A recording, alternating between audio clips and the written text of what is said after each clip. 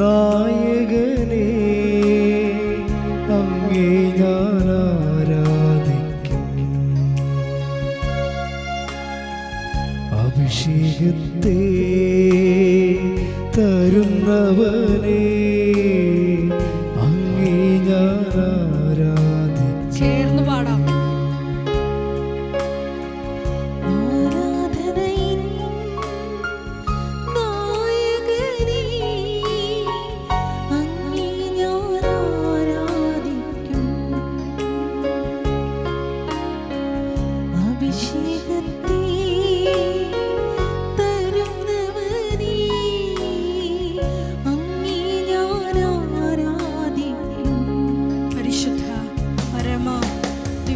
ഹല്ലേലൂയാ ഹല്ലേലൂയാ ഹല്ലേലൂയാ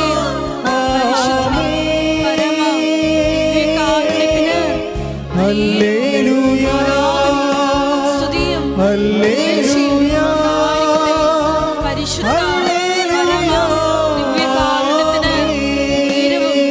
സ്തുതിക്കട്ടെ. Hallelujah hallelujah യേശുവേ ആരാധന.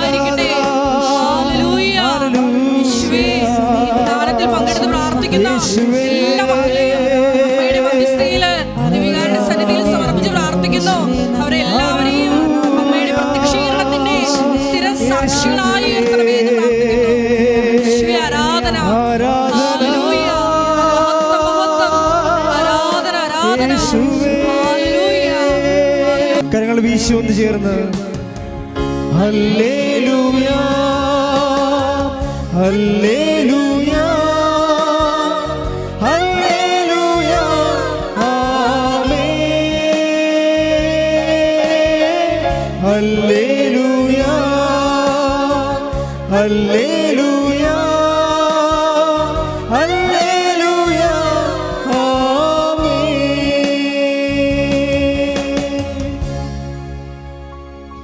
പരിശുദ്ധ പരമാധിവികാരുണ്യത്തിന് ആരാധനയും സ്തുതിയും പുകഴ്ചയും ഉണ്ടായിരിക്കട്ടെ. പരിശുദ്ധ പരമാധിവികാരുണ്യത്തിന് ആരാധനയും സ്തുതിയും പുകഴ്ചയും ഉണ്ടായിരിക്കട്ടെ.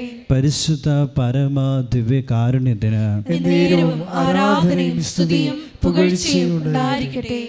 നമുക്കിപ്പോൾ പ്രത്യക്ഷയുടെ മധ്യസ്ഥ പ്രാർത്ഥന നമുക്ക് ചൊല്ലാം.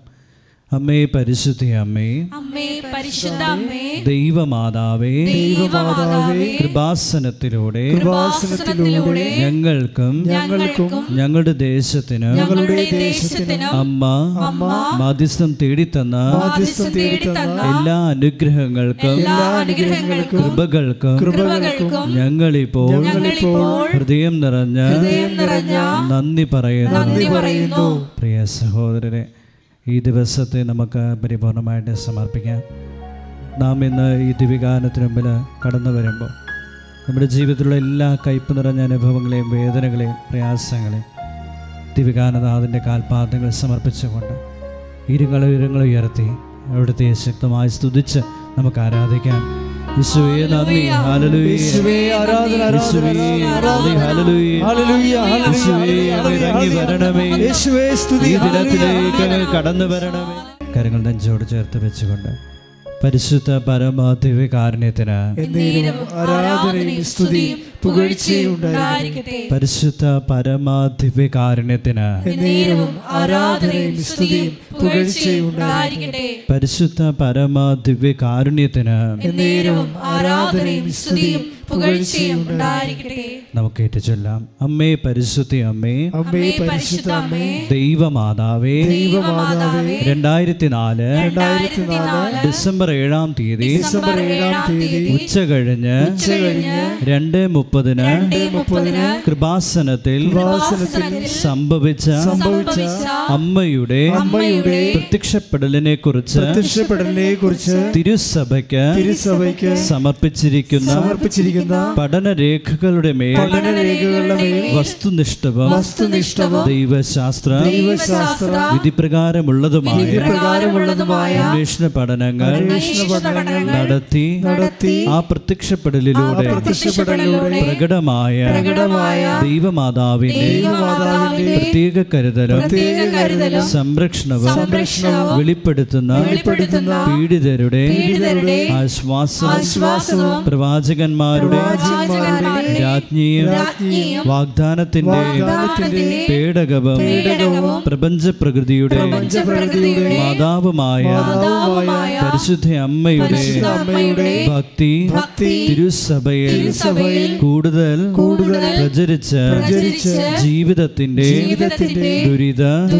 ദുരന്ത അവസ്ഥകളിൽ അകപ്പെട്ടു കഴിയുന്ന അനേകായിരം മക്കൾക്ക് ദൈവത്തിന്റെ സാന്നിധ്യവും സന്ധിപ്പും കൂടുതൽ അനുഭവിക്കുക വഴി ആത്മീയ വിശുദ്ധിയും ദൈവശക്തിയും കൈവരിക്കുവാൻ ഞങ്ങളുടെ കുടുംബങ്ങളെ ഇടയാക്കണമേ.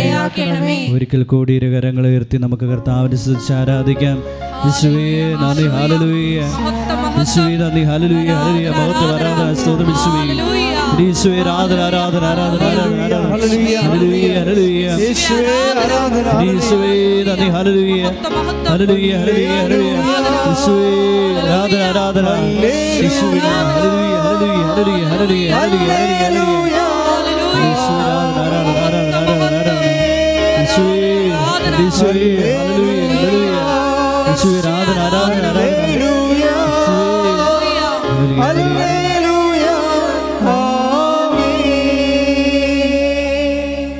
ഒരിക്കൽ കൂടി കരങ്ങളിൽ നെഞ്ചോട് ചേർത്ത് പിടിച്ചുകൊണ്ട് ശിരസ് നമിച്ച് നമുക്ക് അവിടുത്തെ ആരാധിക്കാം.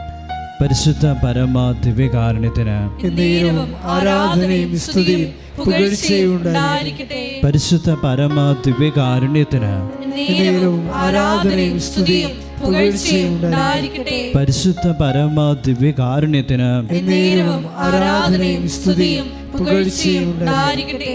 നമുക്ക് ഏറ്റുചൊല്ലാം. അമ്മേ പരിശുദ്ധ അമ്മേ, അമ്മേ പരിശുദ്ധ അമ്മേ, ഭൂസ്വർലോകങ്ങളുടെ രാജ്ഞിയായ അങ്ങേക്ക് ഭൗമ സംരക്ഷണത്തിനായി പ്രപഞ്ച പ്രകൃതിയെ തന്നെ തിരുസഭ പ്രതിഷ്ഠിക്കുവാൻ ഈ പ്രത്യക്ഷീകരണം വഴി ഇടയാക്കണമേ. പരിശുദ്ധ അമ്മേ, ജപമാല മാതാവേ, സകല കൃപാസന പ്രാർത്ഥനകളോടും ചേർത്ത് ഞങ്ങളിപ്പോൾ പ്രാർത്ഥിക്കുന്ന ഈ കുടുംബത്തിന്റെ പ്രത്യേക നിയോഗവും മൗനമായി പരിശുദ്ധ അമ്മയുടെ കരങ്ങളിൽ നമ്മുടെ എല്ലാ ജീവിത മേഖലകളെയും നമുക്ക് സമർപ്പിക്കാം. ഇന്ന് മനുഷ്യരാശി നേരിട്ടുകൊണ്ടിരിക്കുന്ന എല്ലാ പ്രതിസന്ധികളെയും ഈ ദിവസങ്ങളിൽ ഒത്തിരിയേറെ പേർക്ക് കർത്താവിൻ്റെ സഹായം ഏറ്റവും അത്യന്താപേക്ഷിതമാണ്. അവരെല്ലാം നമുക്ക് സമർപ്പിക്കാം. ഇന്ന് ആദ്യമായിട്ട് ഉടമ്പടി എടുക്കാൻ വന്നിരിക്കുന്ന അമ്മ ഓരോരുത്തരെയും ദൈവകരങ്ങളിൽ സമർപ്പിക്കാം. പരിശുദ്ധ അമ്മയുടെ പ്രത്യേകമായ മാധ്യസ്ഥം നമുക്ക് ഈ സമയം യാചിക്കാം. ഈ ദിവസങ്ങളിൽ ഓപ്പറേഷന് വിധേയമാകുന്നവർ, മാരകമായ രോഗങ്ങൾക്ക് വിധേയപ്പെട്ടവർ, പരീക്ഷകൾക്കൊരുങ്ങുന്നവർ, കടബാധിതകളാൽ വേദന അനുഭവിക്കുന്നവർ, ജീവിതം തന്നെ തീർന്നു പോകുന്നുവെന്ന് വിചാരിക്കുന്നവർ, ആത്മഹത്യ പ്രവണതയുള്ളവർ, ഒത്തിരിയേറെ ഡോക്ടർമാരൊക്കെ കൈയൊഴിഞ്ഞ് ഇനി ഞങ്ങൾക്കൊന്നും ചെയ്യാനില്ല എന്ന് പറയുന്ന ഒത്തിരിയേറെ രോഗികൾ, മക്കളില്ലാത്ത ദമ്പതികൾ, വിവാഹം നടക്കാത്ത യുവതിവാക്കന്മാർ, എത്ര പഠിച്ചിട്ടും ജീവിതത്തിൽ ഉയരാനായിട്ട് സാധിക്കാതെ പോകുന്ന എല്ലാ വ്യക്തികളെയും നമുക്ക് സമർപ്പിക്കാം. സ്വന്തമായ ഭവനമില്ലാത്തവരെ സമർപ്പിക്കാം. ഈശ്വര സ്നേഹവും കാരുണ്യവും അനുഭവിച്ചറിയാനും പരിശുദ്ധ അമ്മയോടൊപ്പം ഈ ലോകമധ്യത്തിലായിരിക്കാൻ, ദൈവരാജ്യത്തെ ലക്ഷ്യം വെച്ചുകൊണ്ട് ജീവിക്കാൻ ഞങ്ങളെ ഒരാളിടയാക്കണമെന്ന് നമുക്ക് അമ്മയുടെ പ്രത്യേകമായ മാധ്യസ്മയാചനും മൗനമായി പ്രാർത്ഥിക്കാം.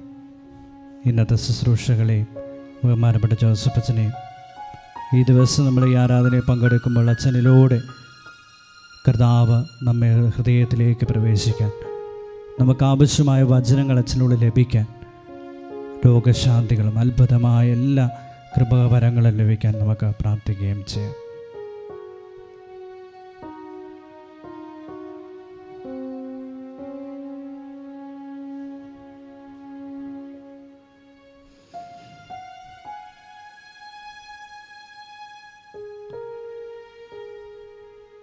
നമുക്ക് ഏറ്റുചൊല്ലാം. അമ്മയുടെ പ്രത്യക്ഷീകരണത്തിന്റെ ഈ അനുഗ്രഹവേളയിൽ ഞങ്ങൾക്ക് സാധിച്ചു തരുവാൻ കനിയണമേ. ആമേൻ. നമ്മുടെ ഒരിക്കൽ കൂടെ നമ്മുടെ ജീവിത മേഖല സമർപ്പിച്ചിട്ട് കരങ്ങൾ ഉയർത്തി കർത്താവായ യേശുക്രിസ്തുവിനെ ഹൃദയം തുറന്ന് അതരം തുറന്ന് നമുക്ക് സ്തുതിച്ച് ആരാധിക്കാം. യേശുവേ നന്ദി. ഹല്ലേലൂയ. യേശുവേ ഹല്ലേലൂയ. ഹല്ലേലൂയ. നമ്മുടെ മനസ്സിൽ തുറന്ന് സ്തുതിക്കാനായിട്ട് കർത്താവായ യേശുക്രിസ്തുവേ ഇറങ്ങി വരണമേ എന്ന് പ്രാർത്ഥിക്കാം. എൻ്റെ ഈശോയെ എൻ്റെ ജീവിതത്തിലേക്ക് നീ ഇറങ്ങി വരണമേ എന്ന് പ്രാർത്ഥിക്കാം. ഈ ദിനത്തിലെ ഈ മണിക്കൂറിൽ കർത്താവ് നിന്റെ വചനത്താൽ ഞങ്ങളെ ശക്തിപ്പെടുത്തണമേ എന്ന് പ്രാർത്ഥിക്കാം. എന്ന ഉടമ്പടി എടുക്കുവാനുള്ള കൃപ നൽകണമേ എന്ന് പ്രാർത്ഥിക്കാം. കർത്താവിൻ്റെ വചനങ്ങൾ നമ്മൾ കേൾക്കാൻ പോകുന്നു. നമ്മൾ എപ്പോഴും ഒരു സാക്ഷ്യ വിചാരം നടത്തുമല്ലേ. ഉടമ്പടി ധ്യാനത്തിൻ്റെ ഒരു രീതിയാണത്. ഈ ആഴ്ചയിലെ ഏറ്റവും നല്ല സാക്ഷ്യത്തെ വചന വിചാരണ ചെയ്യും. ഈ എല്ലാ ദിവസവും ഭയങ്കരമായ നമുക്ക് ആവേശവും ആശ്വാസവും ആത്മാഭിഷേകവും ഒക്കെ നൽകുന്ന നല്ല നിലവാരമുള്ള ഉടമ്പടി സാക്ഷ്യങ്ങൾ എല്ലാ ദിവസവും ഉണ്ടാവും. അതിൽ ചില സാക്ഷ്യങ്ങളാണ് നമ്മുടെ ആരാധനയ്ക്കായി നമ്മൾ സെലക്ട് ചെയ്യുന്നത്. ഈ ആഴ്ചയിൽ സെലക്ട് ചെയ്യണത് ഒരു വല്യമ്മച്ചി പറഞ്ഞ സാക്ഷ്യ, ഡാർലി റോയി ചേന്നമംഗലത്തുനിന്ന്. ഈ സാക്ഷ്യം പല കാര്യങ്ങൾ കൊണ്ട് ഉടമ്പടി ഫീച്ചേഴ്സ് ഉള്ളതാണ്. ഉടമ്പടി ഫീച്ചർ എന്ന് പറയുന്നത് എന്താണ്? ഉടമ്പടിയുടെ മുഖമുദ്രയുള്ള സാക്ഷ്യം. ഒന്ന്, ഹെവി ഡ്യൂട്ടി ചെയ്യണം. അതാണ് ഉടമ്പടിയുടെ ഒരു മുഖമുദ്ര. അല്ലെങ്കിൽ നമുക്ക് വേറെ എന്തെങ്കിലും പ്രാർത്ഥനാ രീതികൾ, സഭയിൽ എന്തുമാത്രം അനുഗ്രഹം കിട്ടുന്ന പ്രാർത്ഥനകൾ കൊണ്ട് ഇല്ലേ, നമ്മളതുവഴിയല്ലേ ഇങ്ങോട്ട് പോകുന്നത്. അപ്പോൾ ഉടമ്പടിയുടെ സ്പെഷ്യൽ ഐഡൻറ്റിറ്റി എന്ന് പറയുന്നത് ഹെവി ഡ്യൂട്ടിയാണ്. എന്ന് വെച്ച് കഴിഞ്ഞാൽ എടുത്താൽ പൊങ്ങാത്ത കാര്യങ്ങൾ പൊക്കണം. പവർ ലിഫ്റ്റ് പോലെയാണ്. അതാണ് മരിയൻ ഉടമ്പടിയുടെ ഒരു പ്രത്യേകത. രണ്ടാമത്തെ ഉടമ്പടിയുടെ ഫീച്ചർ എന്ന് പറയുന്നത് കവനൻ്റ് ഫീച്ചേഴ്സ്. ഉടമ്പടിയുടെ മുഖമുദ്ര എന്ന് പറയുന്നത് ടൈം ഷോർട്ടനിങ് ചെയ്യണം. എപ്പോഴെങ്കിലും നടക്കുമെന്ന് പറഞ്ഞിട്ട് കാര്യമില്ല, എപ്പോഴെങ്കിലും നടന്നാൽ പോരാ. ആവശ്യ സമയത്ത് നമുക്ക് അത്യാവശ്യ സമയത്ത് ഉപകരിക്കണം. അതാണ് ടൈം ഷോർട്ടനിങ്. സമയം എന്ന് പറയുന്നത് ഉടമ്പടി പോലെ സമയത്തെ വളരെ സ്വാധീനിക്കുന്ന, സമയത്തെ സ്വാധീനിക്കുക എന്ന് വെച്ച് കഴിഞ്ഞാൽ എപ്പോഴും നമ്മൾ ശ്രദ്ധിക്കാനുള്ള വിഷയം സമയത്തെ സ്വാധീനിക്കുക, സ്ഥലത്തെ സ്വാധീനിക്കുക. ഈ രണ്ട് സ്വാധീനങ്ങളിലൂടെയാണ് നമ്മൾക്ക് മുമ്പോട്ട് പോകാൻ പറ്റണത്. എപ്പോഴും സമയത്തെ സ്വാധീനിക്കാലും അപ്പോൾ ഒരു വിഷയം എന്തായിക്കോട്ടെ, അതിന് രണ്ട് പ്രധാനപ്പെട്ട തട്ടകങ്ങളുണ്ട്. ഒന്ന് ടൈം ആൻഡ് സ്പേസാണ്. ആദ്യം സമയത്തെ സ്വാധീനിക്കണം, പിന്നെ സ്ഥലത്തെ സ്വാധീനിക്കണം. ഇത് രണ്ടും സ്വാധീനിക്കുമ്പോഴാണ് ഷോർട്ടനിങ് സംഭവിക്കണത്, സ്പീഡ് സംഭവിക്കണത്. അതിന് ബൈബിളിൽ നമുക്ക് ഇന്ന് വരെ കവനൻ്റ് അല്ലാതെ വേറെ ഒരു ഫോർമുല ഇല്ല. കവനൻ്റ് ഒരു ഫോർമുലയാണ്, ഒരു സൂത്രവാക്യം. സൂത്രവാക്യം എന്ന് വെച്ചാൽ നമുക്ക് ടെക്നിക്ക് എന്ന് പറയത്തില്ലേ, ടെക്നിക്ക്, സൂത്രം എന്നൊക്കെ പറഞ്ഞ വാക്ക് നിങ്ങൾ ഓർക്കേണ്ട ഉപായം പോലെയുള്ള എന്തോ സൂത്രപ്പണിയെന്നല്ല. ടെക്നിക്കാണ്, ടെക്നോളജി എന്ന്, സാങ്കേതിക വിദ്യ. ഒരു ബൈബിൾ സാങ്കേതിക വിദ്യയാണ് ശരിക്കും പറഞ്ഞാൽ ഉടമ്പടി എന്ന് പറയുന്നത്. അത് ഫോർമുലയിൽ വർക്ക് ചെയ്യണതാണ്. ഒരു പ്രത്യേക ഇക്വേഷൻ, സമവാക്യത്തിലാണ് ഇത് വർക്ക് ചെയ്യണത്. അത് ഞാൻ നിങ്ങളോട് പതുക്കെ പറയാം. അപ്പം ആ സമവാക്യം ഉപയോഗിക്കുമ്പോഴാണ്, അല്ലെങ്കിൽ ആ ഫോർമുല ഉപയോഗിക്കുമ്പോഴാണ് ടൈം ഷോർട്ടനിങ് സംഭവിക്കുന്നത്. അതുകൊണ്ടാണ് ഇത് ടെക്നിക്കൽ ബേസ് ചെയ്ത് മനസ്സിലാക്കണം. ഒരു ഫത്താനുഷ്ഠാനം ആയിട്ട് ഇതിനെ റെഡ്യൂസ് ചെയ്യരുത്. മേ ബി ദൈവത്തോട് ഇടപെടുന്ന എല്ലാ വിഷയങ്ങളും നമുക്ക് ഭക്തി ഉണ്ടാവും. ഭക്തിയില്ലാതെ എങ്ങനെ നിൽക്കാൻ പറ്റും? പക്ഷേ ഭക്തി മാത്രമല്ല ഇതിന് പിന്നിലുള്ളത്. ഭക്തിയുടെ ഒരു വൈകാരിക അംശമല്ല, മറിച്ച് ആധ്യാത്മിക സാങ്കേതിക വിദ്യയുടെ ഒരു വിചാര അംശം ഉടമ്പടിയിലുണ്ട്. അതുകൊണ്ടാണ് ഒരു മിനിമം വിദ്യാഭ്യാസ യോഗ്യതയെങ്കിലും ഇല്ലെങ്കിൽ ഉടമ്പടിയുടെ ഉള്ളിലോട്ട് പോകാൻ പറ്റത്തില്ല. പുറമേയൊക്കെ നമുക്ക് കറങ്ങി നിൽക്കാവുന്നല്ലാതെ ഉടമ്പടിയുടെ ഉള്ളിലേക്ക് പോകാൻ പറ്റുകയില്ല. തന്ത്രപരമായിട്ടുള്ള സമീപനങ്ങൾ സുവിശേഷ വിഹിതമായിട്ട് ഒരു വിശ്വാസിക്ക് അറിയണം. അതുകൊണ്ടാണ് ഉടമ്പടിയിലേക്ക് സാക്ഷരത വരുന്നത്. 200 സാക്ഷരതാ ക്ലാസ്സായില്ലേ ഉടമ്പടി സാക്ഷരത, എല്ലാ ദിവസവും ഉണ്ടാവും. ഇതിൻ്റെ മൂന്നാമത്തത്, ഈ ടൈം ഷോർട്ടനിങ്ങിൻ്റെ മൂന്നാമത്തെ വിഷയം, മൂന്നാമത്തെ ഒരു ഫീച്ചർ എന്ന് പറയുന്നത് മെരിറ്റിൽ നടക്കാത്തതായിരിക്കണം. ഉടമ്പടിയുടെ മൂന്നാമത്തെ ഫീച്ചർ മെരിറ്റിൽ നടക്കാത്തതായിരിക്കണം. ദൈവമനസ്സിൻ്റെ ഏറ്റവും വലിയൊരു വെളിപ്പെടുത്തലാണ് not by merit but by grace. നിൻ്റെ യോഗ്യത കൊണ്ടല്ല, എൻ്റെ കൃപ കൊണ്ട്. പക്ക ഉടമ്പടി ഫീച്ചേഴ്സുള്ള, അതായത് ടൈം ഷോർട്ടനിങ് ചെയ്യുന്ന, സമയത്തെ ചുരുക്കുന്ന, അതുപോലെ തന്നെ നോട്ട് ബൈ മെറിറ്റിൽ വർക്ക് ചെയ്യുന്ന, യോഗ്യത കൊണ്ടല്ലാതെ കൃപ കൊണ്ട് വർക്ക് ചെയ്യുന്ന, അതുപോലെ തന്നെ ഹെവി ഡ്യൂട്ടി ചെയ്യുന്ന. പല ആൾക്കാരും പല വിധത്തിലും ട്രൈ ചെയ്തിട്ട് നടക്കാത്ത ഒരു കാര്യം ഇതാണ്. ഈ ഡാർലി റോയി പറയുന്ന ഒരു സാക്ഷ്യം. ഉടമ്പടിയുടെ 3 മുഖമുദ്രകൾ ഇതിൻ്റെ അകത്ത് അടങ്ങിയിട്ടുണ്ട്. നമുക്കിതിൽ ഏതെങ്കിലും ഒരെണ്ണം ഉണ്ടെങ്കിൽ നിങ്ങളെ രക്ഷപ്പെടും. ഉടമ്പടിയുടെ ഏതെങ്കിലും ഒരു കാര്യം വർക്കൗട്ട് ചെയ്ത് നോട്ട് ബൈ മെറിറ്റെങ്കിലും വർക്ക് ചെയ്താൽ നിങ്ങളുടെ കാര്യം തീരുമാനമാകും.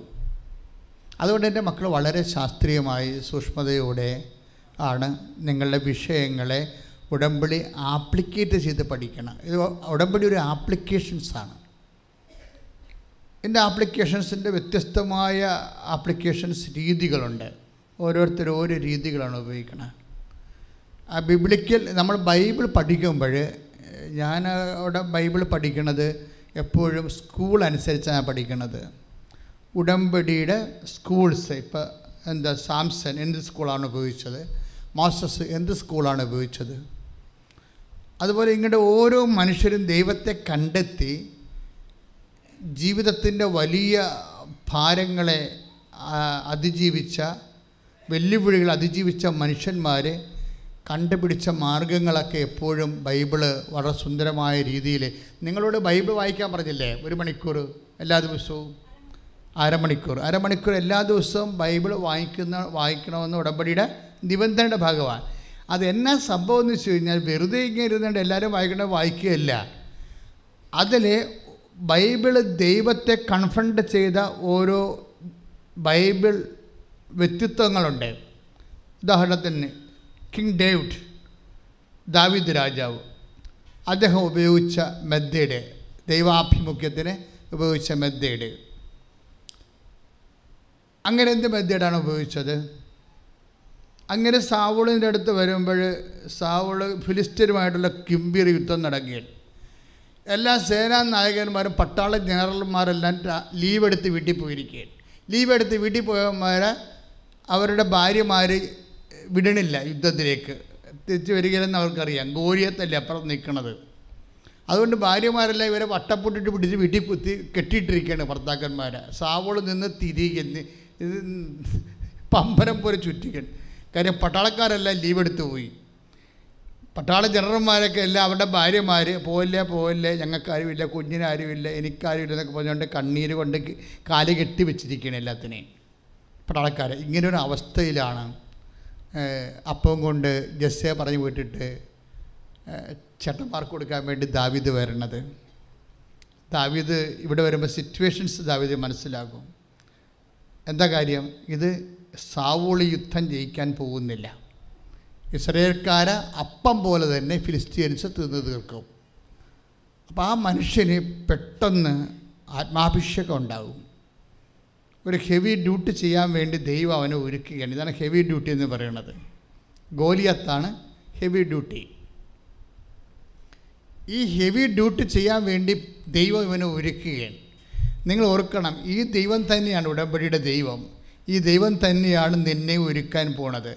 നിൻ്റെ മുമ്പിലുള്ള ഗോലിയാത്തിനെ അതവൻ എത്ര ഭീകരനായാലും അതിനെ എല്ലാം പ്രതിരോധിക്കാനുള്ള കഴിവ് ദൈവം ഉടമ്പടി നിക്ഷേപിച്ചിട്ടുണ്ട്. അതായത് എപ്പോഴും നമ്മൾ ശ്രദ്ധിക്കേണ്ട ഒരു കാര്യം, ദാവീദ് നേരെ സൗൽ രാജാവിൻ്റെ അടുത്ത് ചെന്നിട്ട് ഞാൻ യുദ്ധത്തിന് പോകാമെന്ന് പറയും. അത് പറയണത് ഒരു ധൈര്യത്തിൻ്റെ പേരിലാണ്. അതൊക്കെ തന്നെ കാര്യം, അതൊക്കെ മുമ്പ് തന്നെ ഇവന് അഭിഷേകം വാങ്ങിച്ചിട്ടുണ്ട്. ഉടമ്പടി എപ്പോഴും നമ്മൾ ശ്രദ്ധിക്കുക. ഉടമ്പടി നിങ്ങൾ ആത്മാവിൽ ഒരു അഭിഷേകം കിട്ടാനുള്ള എല്ലാ സാധ്യതയും ഉള്ളത് ഉടമ്പടിയിലാണ്. അതുകൊണ്ടാണ് ഇതിനകത്ത് അഭിഷേക തൈലം ഉപയോഗിക്കാൻ കാര്യം. ചിലരൊക്കെ സാക്ഷ്യം പറയുമ്പോൾ വെളിച്ചെണ്ണ എന്നൊക്കെ പറയത്തില്ലേ, വെളിച്ചെണ്ണ അല്ല, ശുദ്ധമായ ഒലിവെണ്ണയാണ് നിങ്ങൾക്ക് ഉടമ്പടി തൈലമായിട്ട് തരണത്. 12 പ്രാവശ്യം പ്രത്യേക പ്രാർത്ഥന ചൊല്ലിത്തരും. അത് അഭിഷേകം ചെയ്താണ് ഉടമ്പടി പ്രാർത്ഥന നടത്തണം നമ്മൾ, ഇല്ലേ? ഉടമ്പടി പ്രത്യക്ഷീകരണ പ്രാർത്ഥനയ്ക്ക് മുമ്പ് ഉടമ്പടി തൈലം എടുത്തിട്ട് നെറ്റിയിൽ നിങ്ങളുടെ അഭിഷേകം പുതുക്കും. ആ ബന്ധം പുതുക്കുകയാണ് നമ്മൾ. അതിലൂടെ യു ആർ ഗെറ്റിംഗ് എംപവേർഡ്.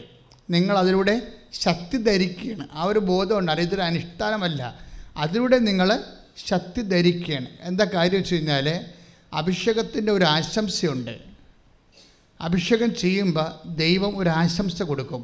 എന്താ കൊടുക്കുന്നത്? ശക്തനും ധീരനുമായിരിക്കുക. Praise the Lord. അത് ഒരു ഒപ്പോണൻറ്റിനെ മുമ്പിൽ കണ്ടുകൊണ്ടാണ് ദൈവം എപ്പോഴും ഉടമ്പടി ചെയ്യിക്കുന്നത്.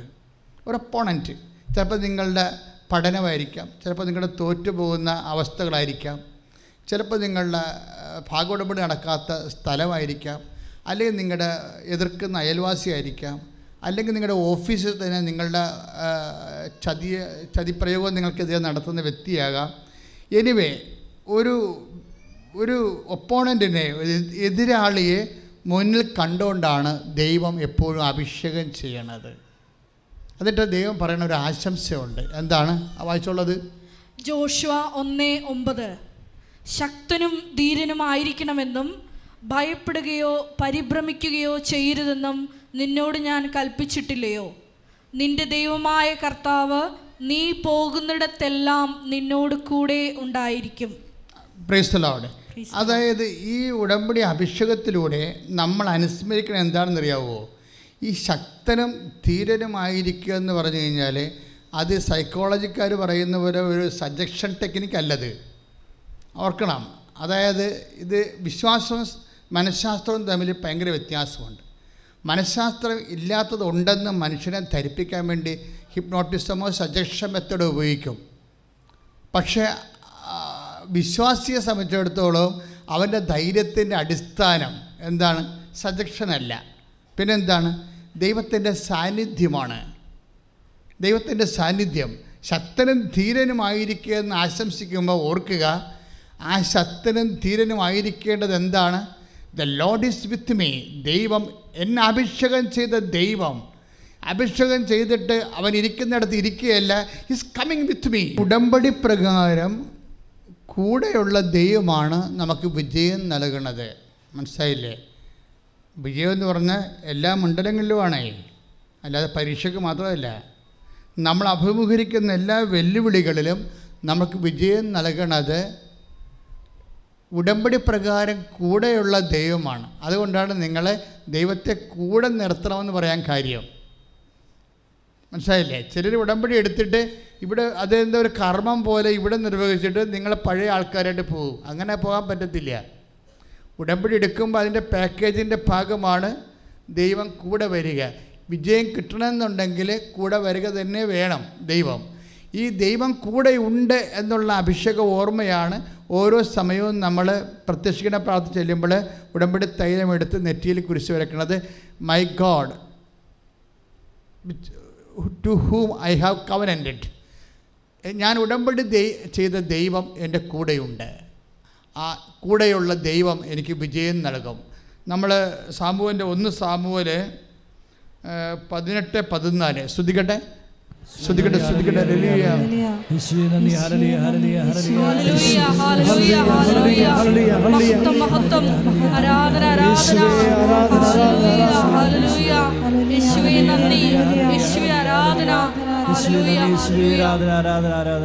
സാമുവേൽ 18:14 കർത്താവ് കൂടെ ഉണ്ടായിരുന്നതിനാൽ, ഏറ്റു പറഞ്ഞേ, കർത്താവ് കൂടെ ഉണ്ടായിരുന്നതിനാൽ, എല്ലാ ഉദ്യമങ്ങളിലും ദാവീദ് വിജയം വരിച്ചു. Praise the Lord. അതായത് ഈ കൂടെയുള്ള ഉടമ്പടി പ്രകാരം കൂടെയുള്ള ദൈവമാണ് നമുക്ക് വിജയം തരുന്നത്. അപ്പോൾ ദാവീദിൻ്റെ വിജയം മുഴുവൻ എങ്ങനെയാണ്? കർത്താവ് കൂടെ ഉണ്ടായിരുന്നതിൻ്റെ വിജയമാണ്. അത് കാരണം കക്ഷിയുടെ കയ്യിൽ നിന്നൊരു അബദ്ധം പറ്റിയപ്പോഴും ദാവീദ് നമുക്ക് എന്തെങ്കിലും ഇപ്പോൾ നമ്മൾ പോകുന്ന വാഹനം പെട്ടെന്ന് ഏതെങ്കിലും വാഹനത്തോടുകൂടി ഒന്ന് തട്ടിയെന്ന് വിചാരിച്ചോ, നിങ്ങൾ എന്താണ് ചെയ്യണത്? നിങ്ങൾ ആദ്യം ചെയ്യണത്, ഇപ്പോൾ യൂറോപ്പിലെ എവിടെയൊക്കെ പോകാനുള്ളവരാണെങ്കിൽ ആദ്യം അവിടെ വിസ സേഫാണെന്ന് നോക്കും അല്ലേ? വണ്ടി തട്ടിയെന്ന് പറഞ്ഞു കഴിഞ്ഞാൽ അതെല്ലാം പ്രശ്നം തന്നെ. നമ്മുടെ പാസ്പോർട്ട് വിസയും ശരിയാണെന്ന്, സേഫ് കയ്യിലുണ്ടോ എന്ന് നോക്കും. അത് മുറുകെ കയറി പിടിക്കും. ചിലർ താക്കോൽ പിടിക്കും. അതായത് നമ്മളെ നിലനിർത്തുന്ന ആധാരങ്ങളിലും ആസ്പദങ്ങളിലും നമ്മൾ പിടിമുറുക്കും എന്തെങ്കിലും ഒരു അപകടം വരുന്ന സമയത്ത് അല്ലേ? എപ്പോഴും നമ്മൾ ശ്രദ്ധിക്കേണ്ടത്, നിങ്ങൾക്ക് എന്തെങ്കിലും ഒരു അപകടം വരുന്നെന്ന് വിചാരിച്ചോ, വാഹന അപകടമൊന്നുമല്ല, ജീവിതത്തിൽ മനുഷ്യന്മാരാകുമ്പോൾ ഓരോരോ തരത്തിലുള്ള കാലാവസ്ഥ ഭേദങ്ങൾ വരത്തില്ലേ? ഈ കാലാവസ്ഥ ഭേദങ്ങൾ വരുമ്പോൾ നമ്മൾ പെട്ടെന്ന് പിടിമുറുക്കേണ്ട എവിടെയാണ്? നമ്മുടെ ആസ്പദങ്ങളിലാണ്. പക്ഷെ നമ്മുടെ ബേസിക് ആസ്പദം എന്താ? ദൈവമാണ്. മനസ്സിലായില്ലേ? ബേസിക് ആസ്പദം. കഴിഞ്ഞ ദിവസങ്ങളിലെ ഒരു ഇപ്പോൾ ഈ ഡോണ ചേച്ചി എടുത്ത ഡാർലി ലേമച്ചിയുടെ സാക്ഷ്യത്തിൻ്റെ കൂടെ വേറൊരു സാക്ഷി ബിന്ദു പറഞ്ഞിട്ടുണ്ട്, കുടപ്പനാൽ. ബിന്ദുവിൻ്റെ സാക്ഷ്യവും വിചാരണക്ക്, ആധ്യാത്മിക വിചാരണയ്ക്ക് കെൽപ്പുള്ളതാണ്. അവരുടെ ഒരു പ്രശ്നം വെച്ച് കഴിഞ്ഞാൽ, അവരുടെ ഭർത്താവിനെ വാഹനം ഇടിച്ചു.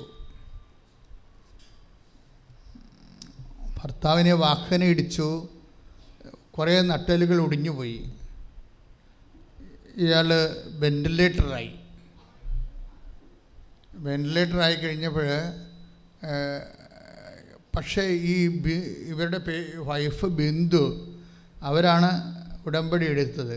അവരെന്നാ ചെയ്തെന്ന് വെച്ച് കഴിഞ്ഞാൽ, ഈ ഉടമ്പടി കാശ്രൂപം കൊണ്ടും തൈലം കൊണ്ട് ഓടി ഹോസ്പിറ്റലിൽ ചെന്നിട്ട് ഇങ്ങനെ രക്തത്തിൽ പിടഞ്ഞ് കിടക്കുന്ന ഒരു മനുഷ്യന് ആദ്യം ഉടമ്പടി തൈലം വായിലൊഴിച്ച് കൊടുക്കും, കാശ്രൂപം കയ്യിൽ കൊടുക്കും. എന്താ പ്രോബ്ലം വെച്ച് കഴിഞ്ഞാൽ, എന്താ പ്രോബ്ലം വെച്ച് കഴിഞ്ഞാൽ, ഈ മനുഷ്യനെ വിശ്വാസത്തിലേക്ക് കൊണ്ടുവരികയാണ്. പക്ഷേ ഇവർ ഉടമ്പടി എടുക്കാൻ യോഗ്യതയുള്ള ഒരു സ്ത്രീയാണത്. കാര്യം ഉടമ്പടി എടുക്കാൻ യോഗ്യതയുള്ളവർ ഉടമ്പടി എക്സിക്യൂട്ട് ചെയ്യാൻ യോഗ്യതയുള്ളവരായിരിക്കും. അപ്പം ഞാൻ ഓർക്കുവേ, നമ്മൾ ഈ ഗവൺമെൻറ് ഹോസ്പിറ്റലിലൊക്കെ ചെന്ന് പണ്ട് എപ്പോഴും ഞാൻ ആശുപത്രി സന്ദർശനത്തിന് പോകുമായിരുന്നു. അതൊരു ശുശ്രൂഷയായിട്ട് എടുത്ത് പോകുമായിരുന്നു എല്ലാ ദിവസവും. പിന്നെ ഈ പ്രാർത്ഥനയുള്ള ഇത് കാരണം ഇടവക്കാരും ആശുപത്രി കിടക്കുമ്പോൾ എന്നെ വിളിച്ചുകൊണ്ട് പോകും.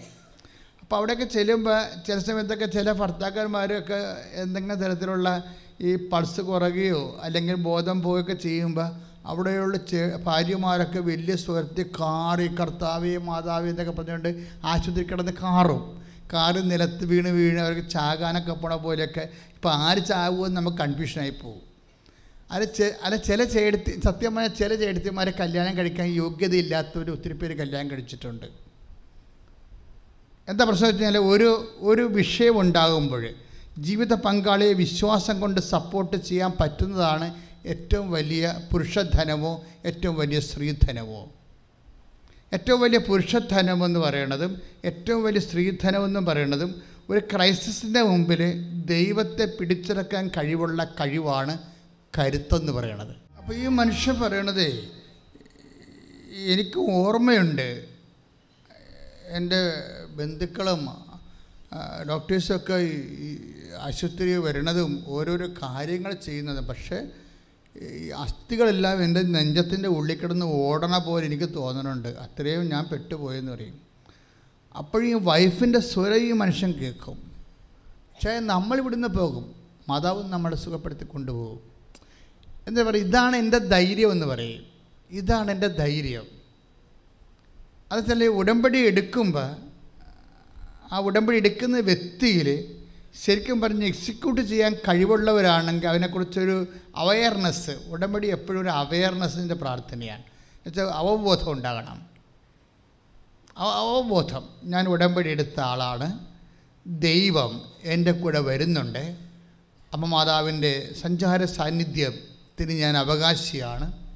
അതുകൊണ്ട് തന്നെ ഞാൻ അമ്മ എൻ്റെ നിന്ന് വിട്ടുപിരിയാതിരിക്കാൻ വേണ്ടിയുള്ള രീതിയിൽ എൻ്റെ സ്വഭാവത്തെ ഞാൻ പുനഃക്രമീകരിക്കും. അങ്ങനെയുള്ള ബോധം നമുക്കുണ്ടാകണം. അതാണ് അവയർനെസ് എന്ന് പറയുന്നത്.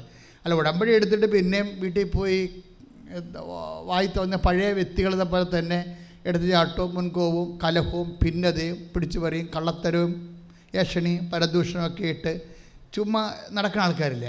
അവർ ശരിക്കും പറഞ്ഞത് ഉടമ്പടി എടുക്കാതിരിക്കുന്നതാണ് നല്ലത്.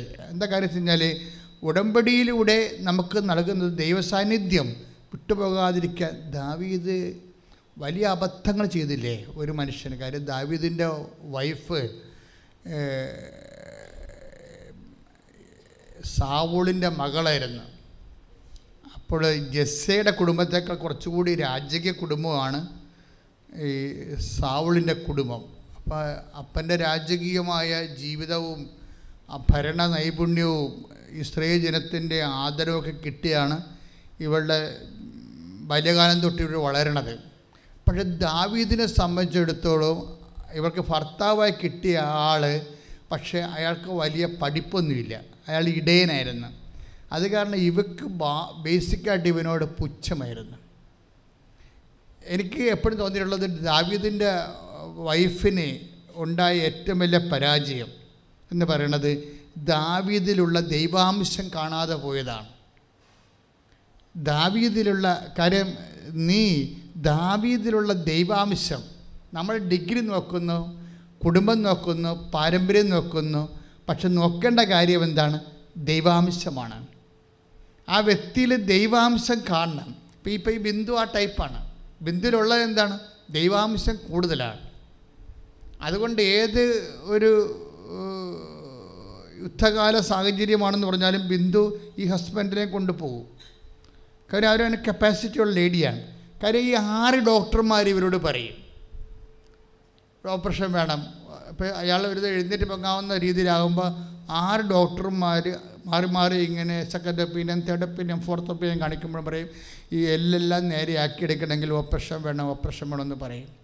അപ്പോഴും ബിന്ദു പറയും ഓപ്പറേഷൻ വേണമെങ്കിൽ വേണം, പക്ഷെ അതിനാദ്യം കൃപാസന അമ്മയെടുത്ത് പോയിട്ട് വരാമെന്ന് പറയും.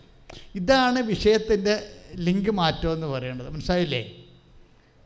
അതായത് വരിയെല്ലൊക്കെ ഒടിഞ്ഞിരിക്കുന്ന ഹസ്ബൻഡിനെ വിശ്വാസം കൊണ്ട് ഗൈഡ് ചെയ്യാനുള്ള ഇവരുടെ കഴിവെന്ന് സ്റ്റിയറിംഗ് കപ്പാസിറ്റി എന്ന് പറയുന്നത് ഭയങ്കരമാണ്.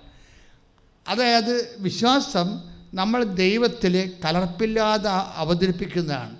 ഇത് ഒരു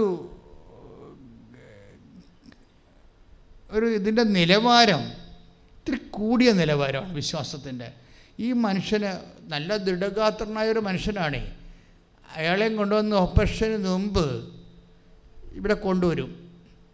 ഇവിടെ കൊണ്ടുവന്ന് മാതാവിനെ കാണിച്ചിട്ട് ഒരു ചീട്ടെടുത്തിട്ട് എൻ്റെ അടുത്ത് വരും. അപ്പോൾ എൻ്റെ അടുത്ത് വരുമ്പോൾ ഞാൻ ഇയാളുടെ നടുവിനെല്ലാം തടവി 36 കൊല്ലത്തെ പൗരോഹിത്യത്തിൻ്റെ ഒരു യോഗ്യതയുണ്ട്. അത് വല്ലാതെ യോഗ്യതയാണത്. പിന്നെ പരിശുദ്ധ അമ്മ ജീവനോടെ പ്രത്യക്ഷപ്പെട്ടത് കണ്ട ഒരു യോഗ്യതയുണ്ട്. അമ്മയുടെ പ്രത്യക്ഷീകരണത്തിൻ്റെ യോഗ്യത, 36 കൊല്ലത്തെ പരിശുദ്ധ കുർബാന അർപ്പിച്ചതിൻ്റെ യോഗ്യത, ഇതെല്ലാം കർത്താവിൻ്റെ തിരുസന്നിധിയിൽ വെച്ച് ഞാൻ ഈ മനുഷ്യനെ പിൻകഴുത്ത് മുതൽ താഴെ വരെ ഇങ്ങനെ തടവും.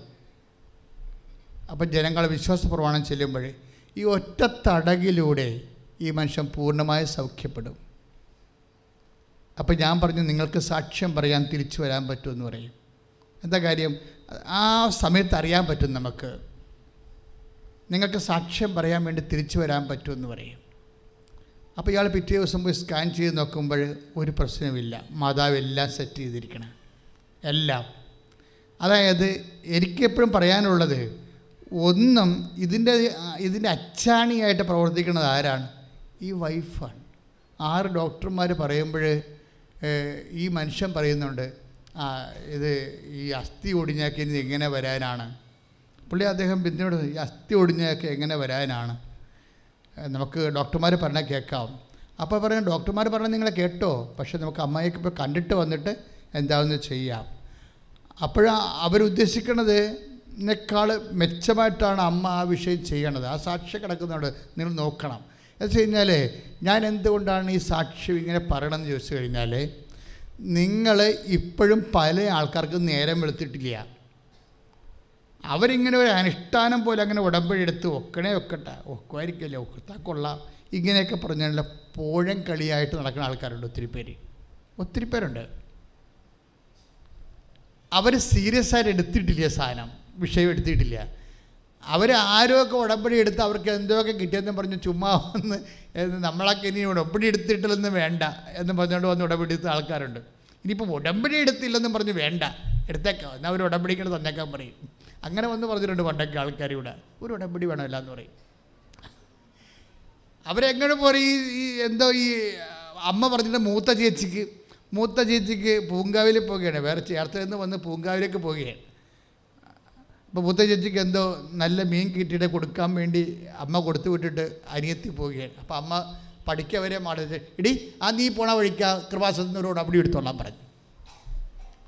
അങ്ങനെ പിന്നെ ഞങ്ങളിവിടെ അപ്പോൾ ഇവിടെ അവർക്ക് നിർത്തി കാര്യം മീൻ ചീഞ്ഞ് പോകത്തില്ലേ, മീൻ അവിടെ കൊണ്ട് വെച്ചിട്ട് എളുപ്പം ഒരു എളുപ്പക്കേട് ഉടമ്പടി അവിടെ കൊണ്ട് ബഹളം ഉണ്ടാക്കും. അവർക്കറിയത്തില്ല എന്താ ഉടമ്പടി എന്നുള്ളത് സംബന്ധിച്ചിടത്തോളം. ആദ്യകാലങ്ങളെ കാര്യം പറയാം, 2016. അപ്പോൾ ഇതുപോലെ അല്ലെങ്കിലും ഉടമ്പടിയോട് കമ്മിറ്റ് ചെയ്യാത്ത ആൾക്കാരുണ്ട്. അവർ വളരെ ശ്രദ്ധിക്കണം. കമ്മിറ്റ് ചെയ്യില്ല, എടുത്തു വെച്ചിട്ടുണ്ട് ഉടമ്പടി.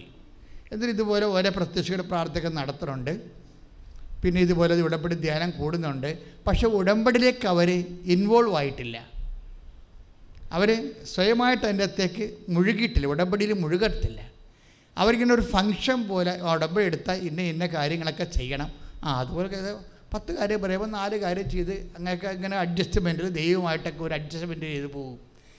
ഈ ആൾക്കാർക്ക് ഒരിക്കലും ഇവരാണ് ലാഗ് ചെയ്യിക്കുന്നത്. ഉടമ്പടി ദാവീദിൻ്റെ ഉടമ്പടി സ്കൂൾ ഓഫ് ഡേവിഡാണ് ഇപ്പോൾ. Covenant and school of David. Covenant അതായത് ദാവീദിൻ്റെ ഉടമ്പടി വിദ്യാലയത്തിലാണ് ഇപ്പോൾ നമ്മൾ പഠിച്ചുകൊണ്ടിരിക്കുന്നത്. അതിന് നമ്മൾ പറയാൻ പോകുന്നത് 16 വായിച്ചവനെ. എന്നാൽ കർത്താവ് സാമുവേലിനോട് കൽപ്പിച്ചു, അവന്റെ ആകാരവടിവോ ഉയരമോ നോക്കേണ്ട. ആരാണ് അഭിഷേകം ചെയ്യാൻ പോണത്? സാമുവേൽ പ്രവാചകൻ അഭിഷേകം ചെയ്യാൻ ജെസ്സിയുടെ വീട്ടിൽ വന്നിരിക്കുന്ന സംഭവമാണിത്. ജെസ്സിക്ക് എത്ര മക്കളുണ്ട്? 10-12 മക്കളുണ്ടല്ലേ. അതിൽ വില്ലന്മാരുണ്ട്, അതിനകത്ത് ബ്രിഗേഡിയർമാരുണ്ട്, പട്ടാള ജനറൽമാരുണ്ട്, മിടുക്കന്മാരുണ്ട്. പക്ഷേ ഇവരാരും അല്ല എന്നാണ് ആര് പറയണത്? പരിശുദ്ധാത്മാവ് സാമുവേലിനോട് പറഞ്ഞിരിക്കുന്നത്. അവസാനം ഒരു ഇടയബാലൻ വരും, അതാണ് ദാവീദ് വരുമ്പോൾ പരിശുദ്ധാത്മാവ് പറയുന്ന കാര്യങ്ങളാണ് ഈ പറയണത്. 16:7 വായിച്ചോളൂ. എന്നാൽ കർത്താവ് സാമുവേലിനോട് കൽപ്പിച്ചു. എന്നാൽ കർത്താവ് സാമുവേലിനോട് കൽപ്പിച്ചു. എന്താ കൽപ്പിച്ചത്? വായിച്ചോളൂ. അവന്റെ ആകാരവടിവോ ഉയരമോ നോക്കേണ്ട. അവന്റെ ആകാരവടിവോ ഉയരമോ നോക്കേണ്ട. പറഞ്ഞോളൂ. അവനെ ഞാൻ തിരസ്കരിച്ചതാണ്. മനുഷ്യൻ കാണുന്നതല്ല കർത്താവ് കാണുന്നത്. അതായത് ഇത് ദാവീദിന്റെ ജ്യേഷ്ഠന്മാരുടെ അടുത്ത് വരുമ്പോഴേ പരിശുദ്ധാത്മ പറയണതാണ്. ദാവീദിന്റെ ജ്യേഷ്ഠന്മാർ നല്ല 72 മസിൽസൊക്കെ ഉള്ള യുദ്ധവീരന്മാരായിരുന്നു. ജെസ്സി അവരെ എല്ലാം യുദ്ധം പഠിപ്പിച്ചപ്പോൾ ദാവീദിനെ യുദ്ധം പഠിപ്പിച്ചിട്ടില്ലായിരുന്നു. അതുകൊണ്ട് ഓരോ ചേട്ടന്മാരെ കൊണ്ടുവന്ന് നിർത്തുകയാണ്. ഇവരാണ് രാജാവ്, അടുത്ത രാജാവ്. അതുകൊണ്ട് അഭിഷേകം ചെയ്യാൻ വേണ്ടി കൊണ്ട് നിർത്തുമ്പോൾ ഇവരുടെ മെസ്സിലും ഉയരവും സ്വർണ്ണ നിറമുള്ള മുടിയും സാംസനെ പോലുള്ള രാക്ഷസ ശരീരമൊക്കെ കാണുമ്പോഴേ പരിശുദ്ധാത്മ പറയുന്ന വാക്കാണ്. എന്താണ്? അവൻ്റെ ആകാരവടിവോ ഉയരമോ നോക്കേണ്ട, അവന് ഞാൻ തിരസ്കരിച്ചതാണ്. മനുഷ്യൻ കാണുന്നതല്ല കർത്താവ് കാണുന്നത്. അവൻ്റെ ആകാരവടിവ് നോക്കണ്ടെന്ന് പറഞ്ഞു കഴിഞ്ഞാൽ ഉടമ്പടി ഭാഷയെ പറഞ്ഞാൽ എന്താണെന്നറിയാമോ? മെരിറ്റ് നോക്കണമെന്നതിൻ്റെ അർത്ഥം മനസ്സിലായില്ലേ? ഉടമ്പടി വർക്ക് ചെയ്യണത് 2 കേസിലാണ്, 2 ഫാക്റ്റിലാണ് വർക്ക് ചെയ്യുക. Not by merit but by grace. Merit, നിങ്ങൾ മെരിറ്റില്ലാത്ത കൊണ്ട് പേടിക്കരുതെന്നതിൻ്റെ അർത്ഥം. You got the point. മനസ്സിലായില്ലേ? നിങ്ങൾക്ക് ഒരു വിഷയത്തിന് മെരിറ്റില്ലാത്തത് കൊണ്ട് നിങ്ങൾ പേടിക്കരുതെന്ന് പറയുന്ന പുസ്തകമാണ് ബൈബിൾ. അങ്ങനെ ദാവീദിനെ സാവൂൾ അഭിഷേകം ചെയ്യും. നമ്മളെപ്പോഴും ശ്രദ്ധിക്കുക, നമ്മൾ ദൈവവും ഉടമ്പടിയിൽ എന്താ സംഭവിക്കണത്? രണ്ട് കക്ഷികൾ തമ്മിലാണ് ഉടമ്പടി ചെയ്യണത് അല്ലേ? നിങ്ങൾ ഒരു കക്ഷിയായിട്ട് മാറുകയാണ്. ഉടമ്പടി ചെയ്യുന്ന വ്യക്തി ഒരു കക്ഷി, പിന്നെ അടുത്ത കക്ഷി ആരാണ്? ദൈവമാണ്, ഈശോയാണ് കക്ഷി. അപ്പോൾ എപ്പോഴും നമ്മൾ ശ്രദ്ധിക്കേണ്ട ഒരു വിഷയം, നിങ്ങൾ ഉടമ്പടി ചെയ്യണത് ഇതൊരു പ്രെയർ അല്ല, ഇത് ബയലാറ്ററൽ എഗ്രിമെൻ്റാണ്, ഉഭയകക്ഷി ആണ്. ഉഭയകക്ഷി കരാറ്, സമ്മതമാണ്. അപ്പോൾ ദൈവം തൻ്റെ വാഗ്ദാനങ്ങൾ നിങ്ങൾക്ക് നൽകാൻ സമ്മതമാണെന്ന് പറയും. അപ്പം നിങ്ങളെന്ത് പറയും? കർത്താവിൻ്റെ വചനമനുസരിച്ച് ജീവിക്കാൻ ഞങ്ങൾക്ക് സമ്മതമാണെന്ന് പറയും. മനസ്സിലായില്ലേ? ഇതാണ് ഉടമ്പടി. ദൈവം തൻ്റെ വാഗ്ദാനങ്ങൾ നിങ്ങൾക്ക് നൽകാൻ സമ്മതമാണെന്ന് ദൈവം പറയും. അപ്പോൾ നിങ്ങളെന്ത് പറയും? ഞങ്ങൾ അങ്ങയുടെ വചനമനുസരിച്ച് ജീവിക്കാൻ ഞങ്ങൾക്ക് സമ്മതമാണെന്ന് പറയും. ഇതാണ് ഉടമ്പടി. അപ്പോൾ നിങ്ങളൊരു കക്ഷി, ദൈവം ഒരു കക്ഷി. ഇങ്ങനെ സമ്മതമായി കഴിയുമ്പോൾ ഇവിടെ വരുന്ന ഒരു വിഷയം, മറ്റു ഒരു ഉടമ്പടിക്കും ഇല്ലാത്തൊരു ആനുകൂല്യം മരിയൻ ഉടമ്പടിക്കുണ്ട്. സാവൂളിന് കിട്ടാഞ്ഞ ദാവീദിന് കിട്ടാതിരുന്ന ഒരു ആനുകൂല്യം എന്താണ്? ദ പ്രസൻസ് ഓഫ് മേരി, കർത്താവിൻ്റെ അമ്മയുടെ സാന്നിധ്യം. നിങ്ങൾ അവരുടെ മധ്യസ്ഥതയിലാണ് ഉടമ്പടി ചെയ്യണത്. മനസ്സിലായില്ലേ? ആരുടെ മധ്യസ്ഥതയിലാണ്? മാതാവിൻ്റെ മധ്യസ്ഥതയിലാണ്. മാതാവിൻ്റെ മധ്യസ്ഥയിൽ ഉടമ്പടി ചെയ്യുമ്പോൾ ഉണ്ടാകുന്ന വിഷയം എന്താണ്? അതായത് നിങ്ങളുടെ കയ്യിൽ നിന്ന് ഈ സംഭവം ഏതെങ്കിലും നിമിഷം മാനുഷികമായ ഒരു ചാബല്യം കൊണ്ട് തെന്നിപ്പോയാലും അമ്മ മധ്യസ്ഥ നിൽക്കുന്നിടത്തോളം കാലം നിങ്ങളുടെ വിഷയത്തിന് കോട്ടം ഉണ്ടാകത്തില്ല. അത് ഗ്യാരണ്ടീഡാണ്. പറഞ്ഞ മനസ്സിലായില്ലേ? ആ ഒരു ബോധം നമുക്കുണ്ടാവണം. ദാവീദിൻ്റെ ഉടമ്പടിക്ക് അമ്മ ഗ്യാരണ്ടി ഇല്ലായിരുന്നു. എബ്രഹാത്തിൻ്റെ ഉടമ്പടിക്ക് അമ്മ ഗ്യാരണ്ടി ഇല്ലായിരുന്നു. മോസസിൻ്റെ ഉടമ്പടിക്ക് അമ്മ ഗ്യാരണ്ടി ഇല്ലായിരുന്നു. അത് കാരണം കുറേ കുഴപ്പങ്ങൾ ആ ഉടമ്പടിക്ക് സംഭവിച്ചു. എബ്രഹാത്തിന് 25 കൊല്ലം കാത്തിരിക്കേണ്ടി വന്നു. സമയത്ത് സ്വാധീനിക്കുന്ന കണ്ടന്റ് അതിൻ്റെ അകത്തില്ലായിരുന്നു. എബ്രഹാത്തിനോട് ഉടമ്പടി ചെയ്തിട്ട് 25 കൊല്ലം കഴിഞ്ഞല്ലേ കുഞ്ഞ് ജനിച്ചത്, ഇല്ലേ? മരിയൻ ഉടമ്പടി എടുക്കുമ്പോൾ ഈ 24 വയസ്സുള്ള വർഷങ്ങളായിട്ട് മക്കളില്ലാത്ത ആൾക്കാർക്ക് എങ്ങനെയാണ് ആ മാസം തന്നെ ഒരു പ്രഗ്നൻ്റ് ആകണത്? ടൈമിൻ്റെ കണ്ടൻറ്റാണ് ഈ സംഭവം. അതുകൊണ്ടാണ് ഞാൻ പറയുന്നത്, എൻ്റെ മക്കൾ ഇത് വെറുതെ ചുമ്മാ ഒരു അനുഷ്ഠാനക്രിയ പോലെ എടുക്കരുത്. ഇന്ന് നമുക്ക് ലഭ്യമായ ഏറ്റവും വലിയ ദൈവിക ഇടപെടലിൻ്റെ ഒരു സുവിശേഷ രക്ഷാകര സംവിധാനമാണിത്. അപ്പോൾ അത് വളരെ ഇതിനെക്കുറിച്ച് കുറച്ച് പഠിക്കണം. എപ്പോഴും ഉടമ്പടി ധ്യാനം പഴയതൊക്കെ നോക്കി കൂടിക്കൊണ്ടിരിക്കണം. കാരണം ഓരോ കാലത്ത് ദൈവം ഓരോ കാര്യമല്ല അപ്ഡേഷൻ ചെയ്യണത്. അപ്പോഴേ എൻ്റെ സഹോദരങ്ങൾ ശ്രദ്ധിക്കേണ്ട കാര്യം, അതായത് ഇങ്ങനെ സംഭവിച്ചാൽ, ഉടമ്പടി ചെയ്താൽ എന്താണ് ആ ഉടമ്പടിയുടെ ആ ദിവസം മുതൽ എന്താ സംഭവിക്കണത്? അതായത് ഇപ്പം നോക്ക്, അത് ശ്രുതികട്ടെ മക്കളെ, യേശുവേ സ്തോത്രം. 13 1 സാമുവേൽ 16:13 1 സാമുവേൽ 16:13 വായിച്ചോളൂ, ശ്രുതികട്ടെ. അന്നു മുതൽ കർത്താവിന്റെ ആത്മാവ് ദാവീദിന്റെ മേൽ ശക്തമായി ആവസിച്ചു. ഒന്ന് പറഞ്ഞേ, അന്ന് മുതൽ 1 സാമുവേൽ 16:13 അന്ന് മുതൽ കർത്താവിന്റെ ആത്മാവ് ശക്തമായി ദാവീദിൽ ആവസിച്ചു. അപ്പൊ ഇതൊരു പ്രധാന ഉടമ്പടി ചെയ്യുമ്പോൾ എന്താ സംഭവിക്കണത്? അഭിഷിക്തരായി കഴിയുമ്പോൾ എന്താ സംഭവിക്കണത്? കർത്താവിൻ്റെ ആത്മാവ് നമ്മളിൽ ആവസിച്ചു എന്നല്ല ബൈബിൾ പറയണത്. പിന്നെന്താണ്? ശക്തമായി ആവസിച്ചു, അല്ലേ? ശക്തമായി ആവസിച്ചു. അപ്പോൾ ശരിക്കും പറഞ്ഞാൽ നല്ല വിശ്വാസിയാണെങ്കിൽ ആത്മാവിൻ്റെ ആവസിപ്പ് എപ്പോഴും ഉണ്ടാവും. പക്ഷേ അതേസമയം തന്നെ ഇപ്പം വിശുദ്ധിയുള്ള വിശ്വാസിയാണെങ്കിൽ കർത്താവിൻ്റെ ആത്മാവിൻ്റെ ആവസിപ്പ് ഉണ്ടാവും. പക്ഷേ ഒരു പർട്ടിക്കുലർ ഈവൻറ്റിന് വേണ്ടി നമ്മൾ പ്രത്യേക ശക്തീകരണം നടത്താൻ വേണ്ടിയാണ് ഉടമ്പടി നമ്മൾ ചെയ്യണത്. അപ്പോഴെന്നാ പറഞ്ഞത്? ശക്തമായി ആവസിക്കും. അതാണ് വിഷയം. അതാണ് 1 സാമുവേൽ 16:13 അന്ന് മുതൽ പറഞ്ഞ്, അന്നു മുതൽ കർത്താവിന്റെ ആത്മാവ് ദാവീദിന്റെ മേൽ ശക്തമായി ആവസിച്ചു. Price the Lord. ഈ ഉടമ്പടിയോടുകൂടി ശക്തമായ ഒരു ആവസിപ്പാണ് വരണത്. ദൈവത്തിൻ്റെ സാന്നിധ്യവും അതുപോലെ തന്നെ ആത്മാവിൻ്റെ ആവസിപ്പും. ഇത് മെയിൻറ്റെയിൻ ചെയ്യാനാണ് ഞാൻ നിങ്ങൾക്ക് സുവിശേഷ അഭ്യാസങ്ങൾ നൽകിയിരിക്കുന്നത്. മനസ്സിലായില്ലേ? കർത്താവിൻ്റെ ആവശ്യത്തിൽ നിങ്ങൾ നിൽക്കാനും വളരാനും വേണ്ടിയാണ് കർത്താവിൻ്റെ വചനം. ഞാൻ രോഗിയായിരുന്നു, നിങ്ങളെന്നെ കണ്ടു, അല്ലേ? ഞാൻ കാരാഗ്രഹവാസിയായി, നിങ്ങളെന്നെ സന്ദർശിച്ചു. ഞാൻ നഗ്നനായിരുന്നു, നിങ്ങളെന്നെ ഉടുപ്പിച്ചു എന്നൊക്കെ പറയുന്നത് ആരാണ്? കർത്താവിൻ്റെ വചനമാണ് നമ്മൾ നിറവേറ്റുന്നത്. എന്തിനാണ്? നമുക്ക് ലഭിച്ച ദൈവ സാന്നിധ്യം നഷ്ടപ്പെട്ടു പോകരുത്. അതിനെ ഊതിക്കത്തിച്ചുകൊണ്ടേ ഇരിക്കണം. പക്ഷേ അത് ഊതിക്കത്തിച്ചുകൊണ്ടേ ഇരിക്കണം. കാരണം ദൈവകൃപകളുടെ എല്ലാത്തിൻ്റെ ഒരു പ്രശ്നമാണ് ഊതിക്കത്തിക്കൽ. 1 തിമോത്തി 2:6 ഈ ഊതിക്കത്തിക്കലിനെ കുറിച്ച് പറയുന്നുണ്ട്. ഒന്ന് ശ്രുതിക്കട്ടെ. ഹല്ലേലൂയ.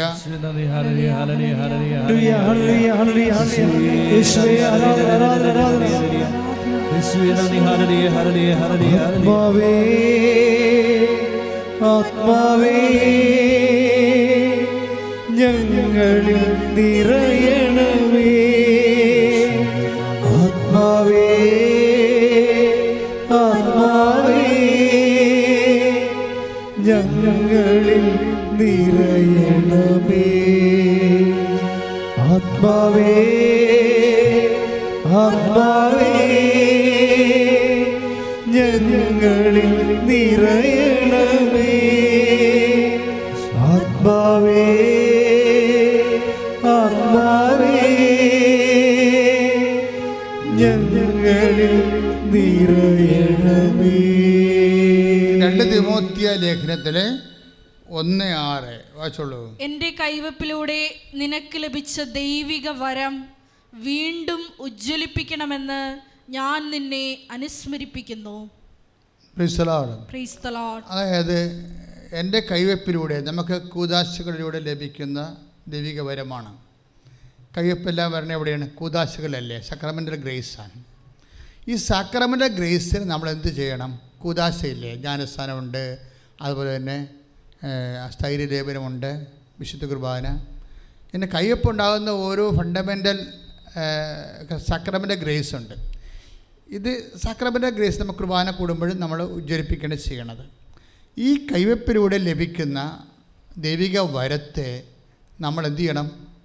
ഊതിക്കത്തിക്കണം, ഇല്ലേ? ഈ ഊതിക്കത്തിക്കണം എങ്ങനെയാണ്? അവൻ പറയണ പോലെ ചെയ്തുകൊണ്ടാണ് നമ്മൾ ഊതിക്കത്തിക്കണത്, അല്ല വേറൊരു കയ്യൊപ്പ് എടുത്തുകൊണ്ടല്ല. പറഞ്ഞാൽ മനസ്സിലായില്ലേ? ഈ സക്രമെൻ്റൽ ഗ്രേസാണ് നമുക്ക് കിട്ടിയിരിക്കുന്നത്, കൗദാശിക വരപ്രസാദം. ഈ കൗദാശിക വരപ്രസാദമാണ് കൈവപ്പിലൂടെ ലഭിക്കുന്നത്. അതാണ് 2 തിമോത്തി 1:6 എന്ന് പറഞ്ഞ് എൻ്റെ കൈവപ്പിലൂടെ നിങ്ങൾക്ക് ലഭിച്ച ദൈവിക വരം ഊതിക്കത്തിക്കണമെന്നാണ് ഞാൻ ആഗ്രഹിക്കുന്നത്. അപ്പോൾ നിങ്ങൾ when you are doing the mission work, actually what you are doing, you are fanning the flames the grace. അതായത് നിങ്ങൾ ഒരു മിഷൻ വർക്ക് ചെയ്യാൻ, എന്ത്? അവൻ പറയണ പോലെ ചെയ്യാൻ. നിങ്ങൾ ചെയ്യണത് എന്താണ്? കർത്താവിനെ അറിയിക്കുന്നു, അറിഞ്ഞവരെ ആഴപ്പെടുത്തുന്നു. അതിനുവേണ്ടി കഷ്ടപ്പെട്ടുകൊണ്ടുപോയി നിങ്ങൾ ചെയ്യണത് എന്താണ്? കൃപാസനം പത്രം കൊടുക്കുകയാണ്. ഞാൻ പണ്ടും പറയുമായിരുന്നു, പത്രം കൊടുക്കുമ്പോൾ പ്രാർത്ഥിച്ച് കൊടുക്കണമെന്ന്. എന്താ കാര്യം? അത് ഗ്രേസ് ഫോസ്റ്റർ ചെയ്യുന്ന ഒരു നടപടിക്രമത്തിൻ്റെ ഭാഗമാണ്.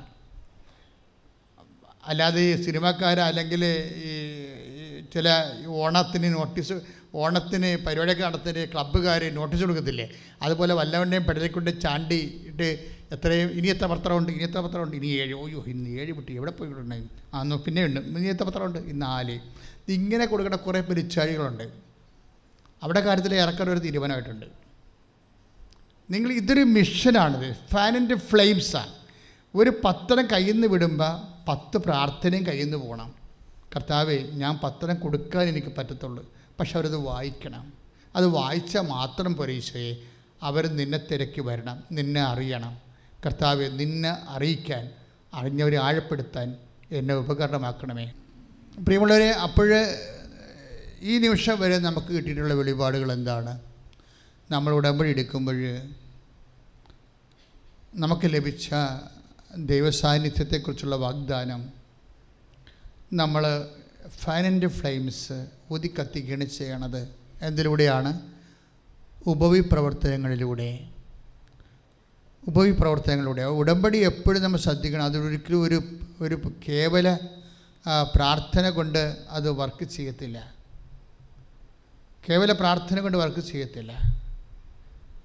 അത് ചില വിശ്വാസ വീരന്മാരൊക്കെ ചെയ്യണമെന്ന് വെച്ച് കഴിഞ്ഞാൽ അവർ പറയുന്നതിനേക്കാൾ കൂടുതൽ, കാര്യം ഇത് 80% പ്രേക്ഷിത പ്രവർത്തനമാണ്. കർത്താവ് പറഞ്ഞതുപോലെ നടപ്പിൽ വരുത്തുന്ന പ്രാർത്ഥനയാണത്. നടപ്പിൽ വരുത്തുന്ന. അതിപ്പം ഞങ്ങൾ ഒരു നോട്ട് മാത്രമേ തന്നിട്ടുള്ളൂ. പക്ഷെ നിങ്ങളത് നിങ്ങളുടെ രീതിയിൽ കർത്താവിൻ്റെ മനസ്സ് റീഡ് ചെയ്തുകൊണ്ട് അതൊന്ന് പൊലിപ്പിക്കണത് നല്ലതാണ്. കർത്താവിൻ്റെ മനസ്സെന്താ പറയണത്? നിങ്ങളോട് 1 മൈൽ പോകാൻ ആവശ്യപ്പെടുന്നതിൻ്റെ കൂടെ നിങ്ങൾ 2 മൈൽ പോകണം. ശണ്ടകൂടി മേലങ്കി ഉടുപ്പ് കരസ്ഥമാക്കാൻ ഉദ്യമിക്കുന്നവന് നിങ്ങൾ മേലങ്കി കൂടി വിട്ടുകൊടുത്തേക്കണം.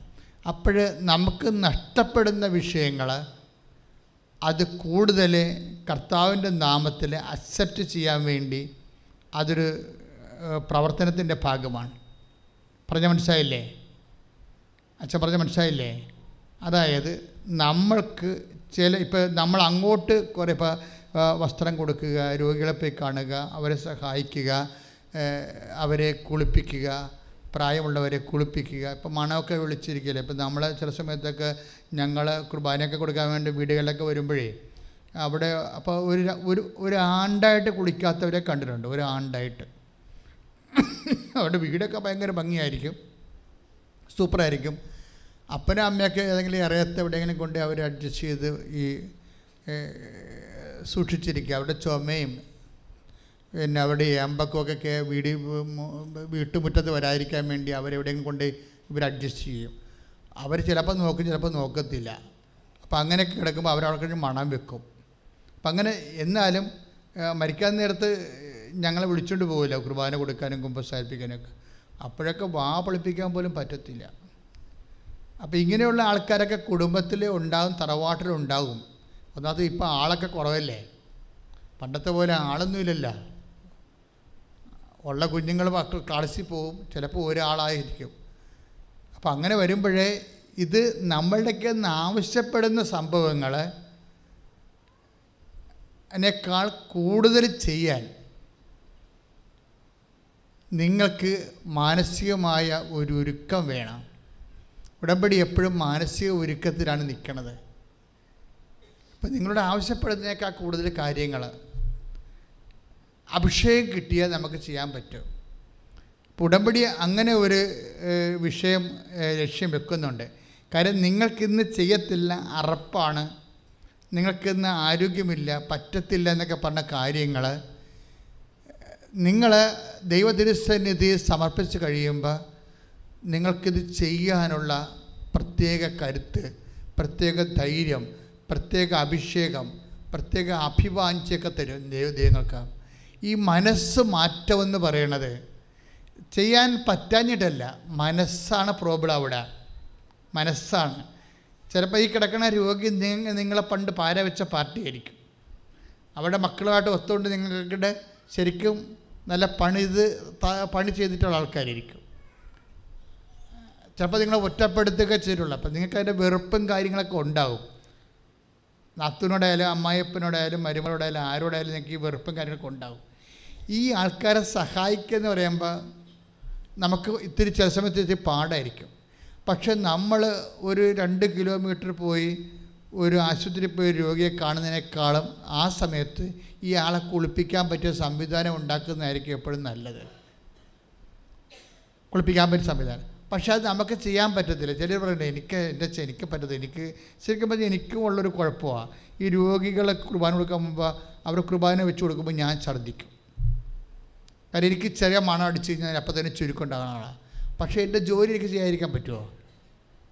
ഞാൻ പറഞ്ഞു ഈശോ അത് വേറെ വിഷയം, എനിക്കെന്ത് സംഭവിച്ചാലും ഞാൻ ചെയ്യും. അത് തീരുമാനമാണത്. ആ തീരുമാനം അത് കാര്യം ഇവർ വർഷങ്ങളായി കഫം ഇങ്ങനെ തിളക്കുമല്ല, തൊണ്ടയിൽ കിടന്ന് കഫം ഇങ്ങനെ തിളക്കുകയെ. നിങ്ങൾക്ക് വല്ലപ്പോഴും ഒരു രോഗിനെ കണ്ടാൽ മതി, ഞങ്ങളെ സംബന്ധിച്ചിടത്തോളം ജീവിതകാലം മുഴുവൻ കാണണ്ടേ. അപ്പോൾ എത്രയോ രോഗികളെ കാണും. അപ്പോഴേ കഫം തിളച്ച ഈ പഴയ കഫമല്ലേ, പഴയ കഫം 10-16 ദിവസമൊക്കെ പഴക്കമുള്ള കഫം തൊണ്ടേന്ന് കഴിഞ്ഞാൽ ബാക്ടീരിയയും അണുക്കളുമായിട്ടൊക്കെ ഇരിക്കണം. ഈ ആൾക്കാരത്ത് നമ്മൾ കുർബാന കൊടുക്കാൻ പോണത്. അതുകൊണ്ട് നമ്മൾ ചെല്ലുമ്പോൾ തന്നെ നമുക്ക് ആ മുറി കയറുമ്പോൾ തന്നെ നമുക്ക് തല ചിടിക്കാൻ തോന്നും. പക്ഷേ ഈശോ എന്ന് വിളിച്ചുകൊണ്ട് നമ്മൾ ചെല്ലും. അപ്പോൾ എന്നെ സംബന്ധിച്ച് ഇവിടെയൊക്കെ ഇതിനൊക്കെ ഒരു അഭിഷേകമുണ്ട് ഇതിൻ്റെ അകത്ത്. അതായത് നമ്മൾ ചെയ്യാൻ തീരുമാനിച്ചാൽ ഈശോ നമ്മുടെ ഹാർട്ട് ചേഞ്ച് ചെയ്യും. ബൈബിളെല്ലാം എല്ലാം ചേഞ്ച് ചെയ്യണതാണ്. ഈ ഉടമ്പടിയുടെ ഒരു രീതി എന്ന് പറഞ്ഞാൽ എല്ലാം ചേഞ്ച് ചെയ്യും, എല്ലാ വിഷയവും ചേഞ്ച് ചെയ്യും. അതായത് സ്ഥലം മാറും, അതുപോലെ തന്നെ സിറ്റുവേഷൻസ് മാറ്റിത്തരും, പിന്നെ സമയം മാറ്റിത്തരും, പിന്നെ വേണമെങ്കിൽ ഹൃദയവും മാറ്റിത്തരും. ഈ ഉടമ്പടിയുടെ ഒരു രീതി അതാണ്. ദൈവമായിട്ട് നിങ്ങൾ ഇടപെട്ടാൽ ഇപ്പോൾ എന്താ പറയണത്? ഇപ്പോൾ എസെക്കിയലില്ലേ, എസെക്കിയൽ ലേഖനം 36:26 എന്ന് വായിച്ചേ. ഒരു പുതിയ ഹൃദയം നിങ്ങൾക്ക് ഞാൻ നൽകും, ഒരു പുതു ചൈതന്യം നിങ്ങളിൽ ഞാൻ നിക്ഷേപിക്കും. ഈ ശിലാഹൃദയം, എസെക്കിയൽ പറയുന്ന ശിലാഹൃദയമില്ലേ, it is not a rocky heart. എനിക്ക് പലപ്പോഴും തോന്നിയിട്ടുള്ളത് ഇറ്റ് ഈസ് കണ്ടീഷൻഡ് ഹാർട്ട്. എന്ന് വെച്ച് കഴിഞ്ഞാൽ നമുക്ക് കല്ല് വെച്ച ഹൃദയം എന്ന് പറയുകയല്ലേ, കല്ല് വെച്ച ഹൃദയത്തെക്കാൾ കണ്ടീഷൻഡ് ആയിട്ടുള്ള ഹൃദയം. ചില ആൾക്കാരുടെ ഹൃദയം ചില വിഷയങ്ങളോട് കണ്ടീഷൻഡ് ആയിട്ടുള്ള, അവർ അതിൻ്റെ അപ്പുറത്തൊന്നും ചെയ്യത്തില്ല, അവർ മുൻവിധിയോടുകൂടി അങ്ങനെ ചെയ്യത്തുള്ളൂ. അപ്പോൾ അതുകൊണ്ട് അങ്ങനെ ഈ അവസ്ഥാന്തരപ്പെട്ടു പോയിട്ടുള്ള അവസ്ഥയുണ്ടാവും. ഇതൊരു conditioned heart. It is equal to rocky heart. അതായത് അവസ്ഥാന്തരപ്പെട്ടു പോയ, അതായത് ചില ആൾക്കാർക്ക് എന്താണ് മനുഷ്യൻ്റെ ഏറ്റവും വലിയ ആധ്യാത്മിക വിജയത്തിൻ്റെ, ആധ്യാത്മിക പരാജയത്തിൻ്റെ, ദൈവാഭിമുഖ്യ പരാജയം എന്താണെന്ന് ചോദിച്ചാൽ അത് കണ്ടീഷൻഡ് ഹാർട്ടാണ്. കണ്ടീഷൻഡ് ഹാർട്ട് എന്ന് വെച്ചാൽ അവസ്ഥപ്പെട്ടു പോയ, ഇപ്പം കോൺക്രീറ്റ് എന്നൊക്കെ പറയല്ലേ, കോൺക്രീറ്റ് ആയിക്കഴിഞ്ഞാൽ പിന്നെ ഉറച്ചുപോയ ഹൃദയം. അപ്പം ചില കാര്യത്തെക്കുറിച്ച് നിങ്ങൾക്ക് മുൻവിധിയോട് കൂടി ഉറച്ചുപോയ ഹൃദയം ഉണ്ടാകും. അത് ശരിയാകല്ലേ, എന്നെക്കൊണ്ട് പറ്റത്തില്ല, അത് എനിക്ക് ശരിയാകത്തില്ല. ഈ കണ്ടീഷൻ്റെ സ്വഭാവം എല്ലാത്തിലും ഉണ്ട്. ഭക്ഷണത്തിലുണ്ട്, രുചിഭേദങ്ങളിലുണ്ട്, വസ്ത്രങ്ങളിലുണ്ട്. അതിട്ടാൽ എനിക്ക് ശരിയാകത്തില്ല, അതാണ് കണ്ടീഷൻ എന്ന് പറയുന്നത്. അതിട്ടാൽ ശരിയാകത്തില്ല, എൻ്റെ കോൺഫിഡൻസ് പോകും. ആ ചെരുപ്പിട്ടാൽ എൻ്റെ കോൺഫിഡൻസ് പോകുമെന്ന് പറയത്തില്ലേ. അപ്പം ചില ആൾക്കാരെ സംബന്ധിച്ചിടത്തോളം ഇപ്പോൾ പൊട്ട് കുത്തണ സ്വഭാവമുള്ള ആൾക്കാരുണ്ട്. അവർക്ക് പൊട്ടില്ലാതെ വന്നാൽ അവർക്ക് തുണി ഉടുക്കാത്ത പോലെ തോന്നും അവർക്ക്. അല്ലാതെ അതാണ് ഞങ്ങൾക്ക് നിങ്ങൾക്ക് മനസ്സിലാകുന്ന ഭാഷയിലേക്ക് ഞാൻ കൊണ്ടുവരികയാണ് ഈ സംഭവം. മനസ്സിലായില്ലേ? അപ്പം നിങ്ങൾക്ക് മനസ്സിലാകുന്ന ഭാഷയിലേക്ക് കൊണ്ടുവരികയാണ്. മനസ്സിലായില്ലേ? ഒരു ചെറിയ പൊട്ട് കുത്തണ സ്വഭാവം ഉണ്ട് പണ്ട് പോലെ. അന്ന് ആ സമയത്ത് തിരക്കത്തിൽ ആ സംഭവം ഡെപ്പി കണ്ടില്ലെന്നുണ്ടെങ്കിൽ നിങ്ങൾ അവസാനം വരെ ആ യാത്ര തീർന്ന് തിരിച്ചു വരുമ്പോഴും എന്തോ കുഴപ്പമുണ്ടല്ലോ എന്ന് പറഞ്ഞുകൊണ്ടിരിക്കും. അതാണ് കണ്ടീഷൻ ഹാർട്ട് എന്ന് പറയുന്നത്. ഇതുപോലെ നമ്മുടെ ഈ മേഖലകൾ ഉടമ്പടിയുടെ പരിഗണന വരുന്ന ഒരു സബ്ജക്റ്റാണിത്. അതായത് നമ്മളുടെ പരാജയങ്ങളുടെ എല്ലാം ഒരു പരിധിവരെ കാരണം ഈ കണ്ടീഷൻ്റെ ഹാർട്ടാണ്. അവസ്ഥാന്തരപ്പെട്ടു പോയ മാനസിക അവസ്ഥകൾ, എനിക്കത് പറ്റത്തില്ല എന്ന് തോന്നുന്നത്, എനിക്കത് പറ്റത്തില്ല. ബിബിൻ്റെ സാക്ഷ്യം കഴിഞ്ഞ ആഴ്ച ഞാൻ പറഞ്ഞില്ലേ, അവൻ ഉടമ്പടി എടുക്കുന്നവരെ അവൻ ചിന്തിച്ചുകൊണ്ടിരുന്നത് എന്താണ്?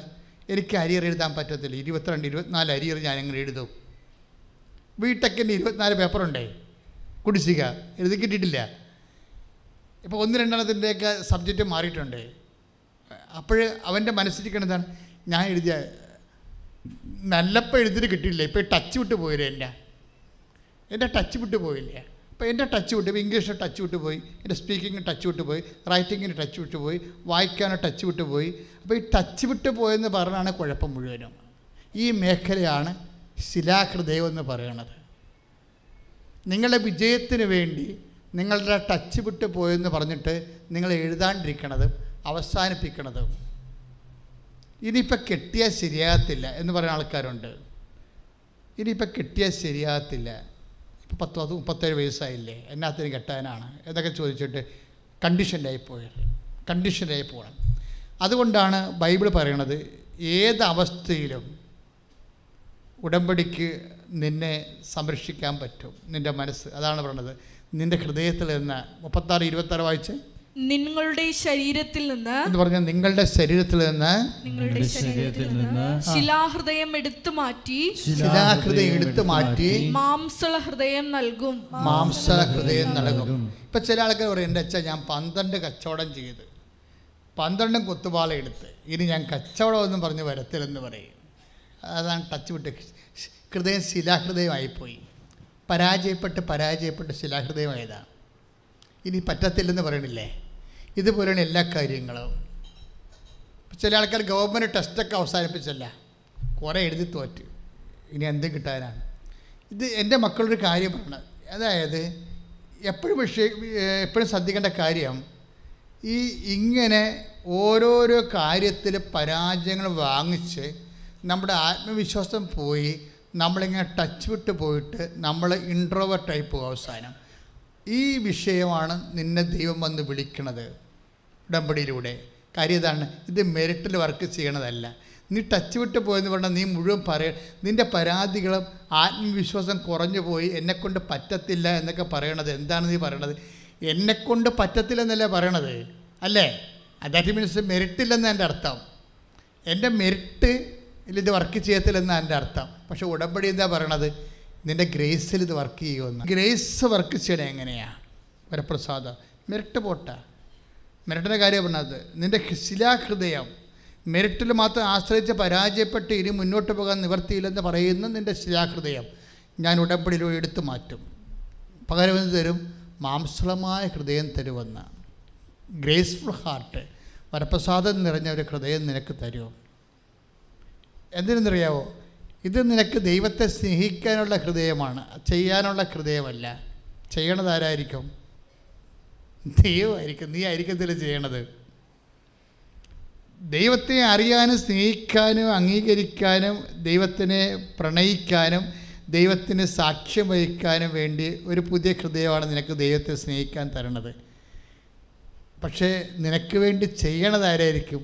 അത് ദൈവമായിരിക്കും. അതാണ് not by merit but by grace. ഇതെന്തുകൊണ്ടാണ്? ദൈവം നമുക്ക് വേണ്ടി നിലകൊള്ളും. പാസ്പോർട്ട് ഓഫീസിലായാലും ഞാൻ നിനക്ക് വേണ്ടി, ഞാൻ നിന്നെ റെക്കമെൻഡ് ചെയ്യുമെന്ന് പറയത്തില്ലേ? ഞാൻ നിന്നെ റെക്കമെൻഡ് ചെയ്യും, ഞാൻ നിനക്ക് വേണ്ടി നിലകൊള്ളും. അത് എവിടെയാണ്? സ്ഥലവളവിൻ്റെ സ്ഥലത്തായാലും ശരി, ഭാഗ ഉടമ്പടി ആയാലും ശരി, ഒരാൾ വന്ന് നിൽക്കും. നീ ഉടമ്പടി ചെയ്യുമ്പോൾ നിന്നെ സപ്പോർട്ട് ചെയ്യാൻ, നിനക്ക് വേണ്ടി നിലകൊള്ളാൻ വേണ്ടി ഒരാൾ വരും.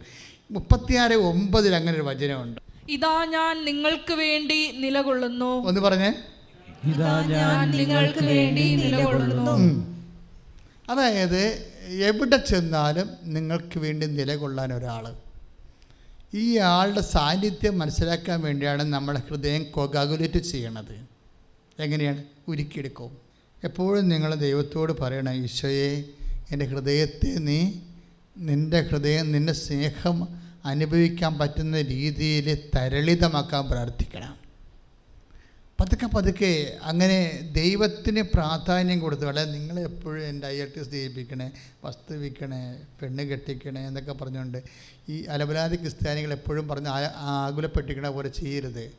We must give more importance and primary chance to Jesus. നമ്മൾ ദൈവത്തിന് 1ാം സ്ഥാനം കൊടുത്തുകൊണ്ട് ചിന്തിക്കണം.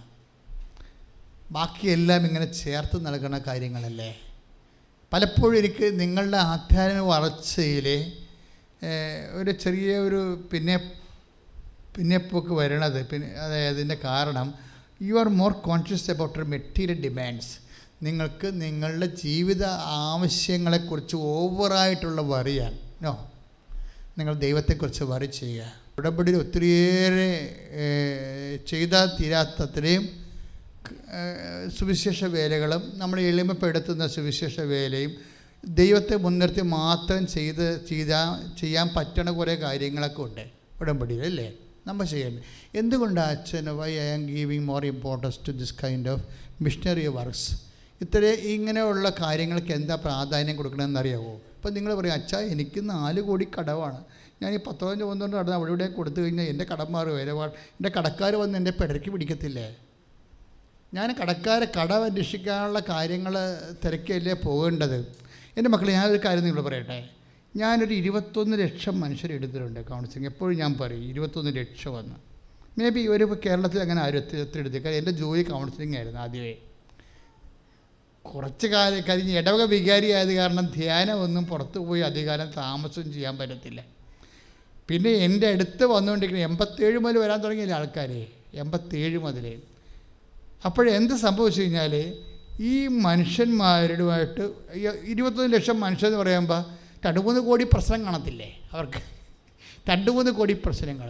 ഈ പ്രശ്നങ്ങളൊക്കെ എങ്ങനെയാണ് പരിഹരിക്കണത്? ശരിക്കും പറഞ്ഞാൽ നമ്മൾ ദൈവത്തിൻ്റെ ജോലി ചെയ്യുമ്പോൾ ദൈവം നമ്മുടെ ജോലി ചെയ്യും. അതാണ് സംഭവം. എന്താ വെച്ചാൽ ചില സമയത്ത് മെരിട്ട് കൊണ്ട് ഒരു ചുക്ക് നടക്കത്തില്ല.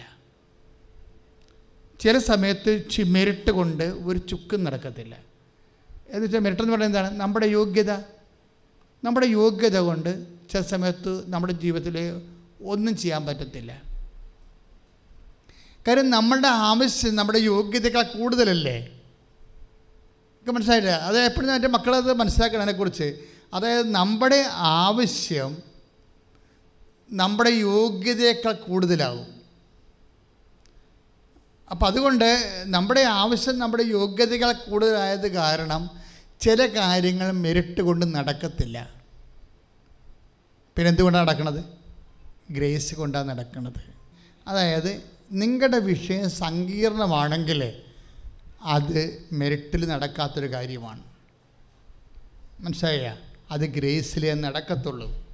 ഇത് ഒന്ന് ഞാൻ വളരെ എളിമയോടെ പറയുകയാണ്, ഇതൊന്ന് മനസ്സിലാക്കണം.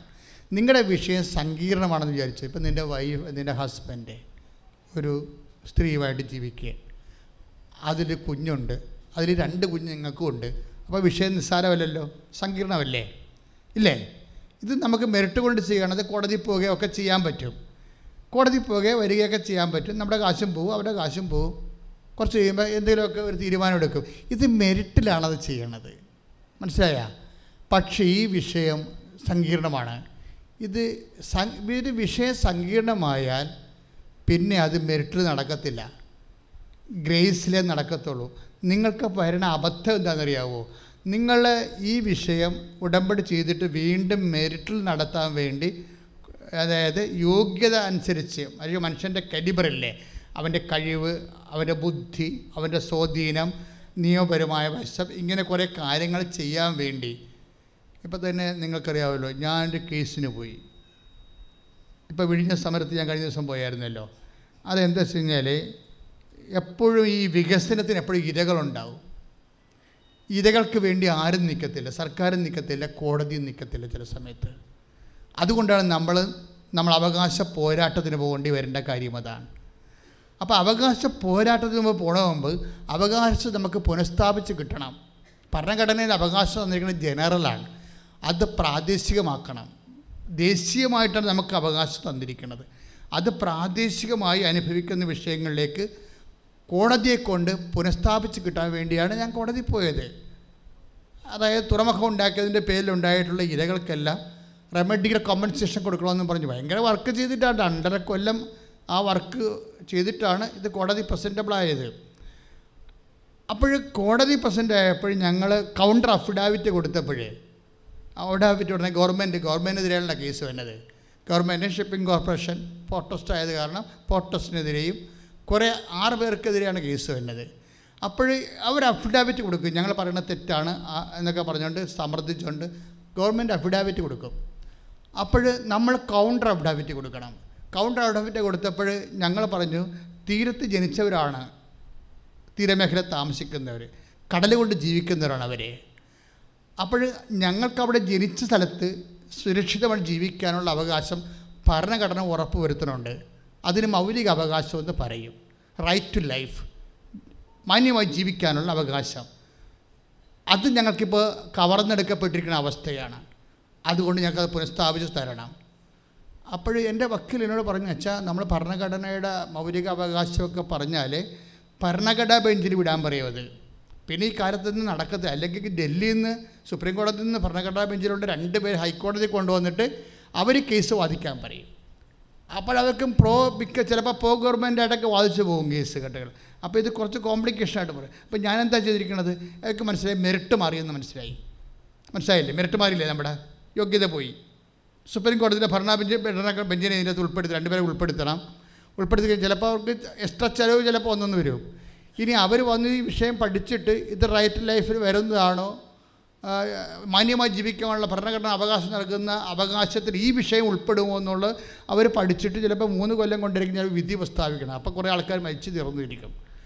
അപ്പോൾ ഞാൻ എന്ത് ചെയ്ത്, ഞാൻ ഈ കേസ് കൗണ്ടർ അഫിഡാവിറ്റ് കൊണ്ടുവന്ന് മാതാവിൻ്റെ ഈ ജെരോളെ വെച്ചിട്ട് പറഞ്ഞു, അമ്മേ ഇത് ഭരണഘടനാ ബെഞ്ചിന് വിടരുത്, അത് മെറിട്ട് പോയില്ലേ എൻ്റെ കാര്യം, ഇത് മെറിട്ടായിട്ട് പോകരുത്, അമ്മ കോടതി വരണം, ഇപ്പോഴുള്ള ചീഫ് ജസ്റ്റിസിനെ കൊണ്ടും അതുപോലെ തന്നെ അസിസ്റ്റൻറ്റ് അതിൻ്റെ കൂടെ ഉള്ള ഷാജി പിച്ചാരി ജസ്റ്റിസിൻ്റെ കൂടെ വേറെ ജസ്റ്റിസ് ഉണ്ട്, ചീഫ് ജസ്റ്റിസ് മണിലാലാണ്, ഇവരെ കൊണ്ട് ഈ ഡിവിഷൻ ബെഞ്ചിനെ കൊണ്ട് തന്നെ തീരുമാനം എടുപ്പിക്കണമെന്ന് പറഞ്ഞു. ദാറ്റ് മീൻസ് എന്താണ്, മെറിറ്റ് പോയി, വിഷയം സങ്കീർണമാണ്, മെറിറ്റ് പോയി നമ്മളുടെ. പിന്നെ എന്ത് ചെയ്യും, വർക്ക് ചെയ്യണം, എന്താണ് ഗ്രേസേ വർക്ക് ചെയ്യത്തുള്ളൂ.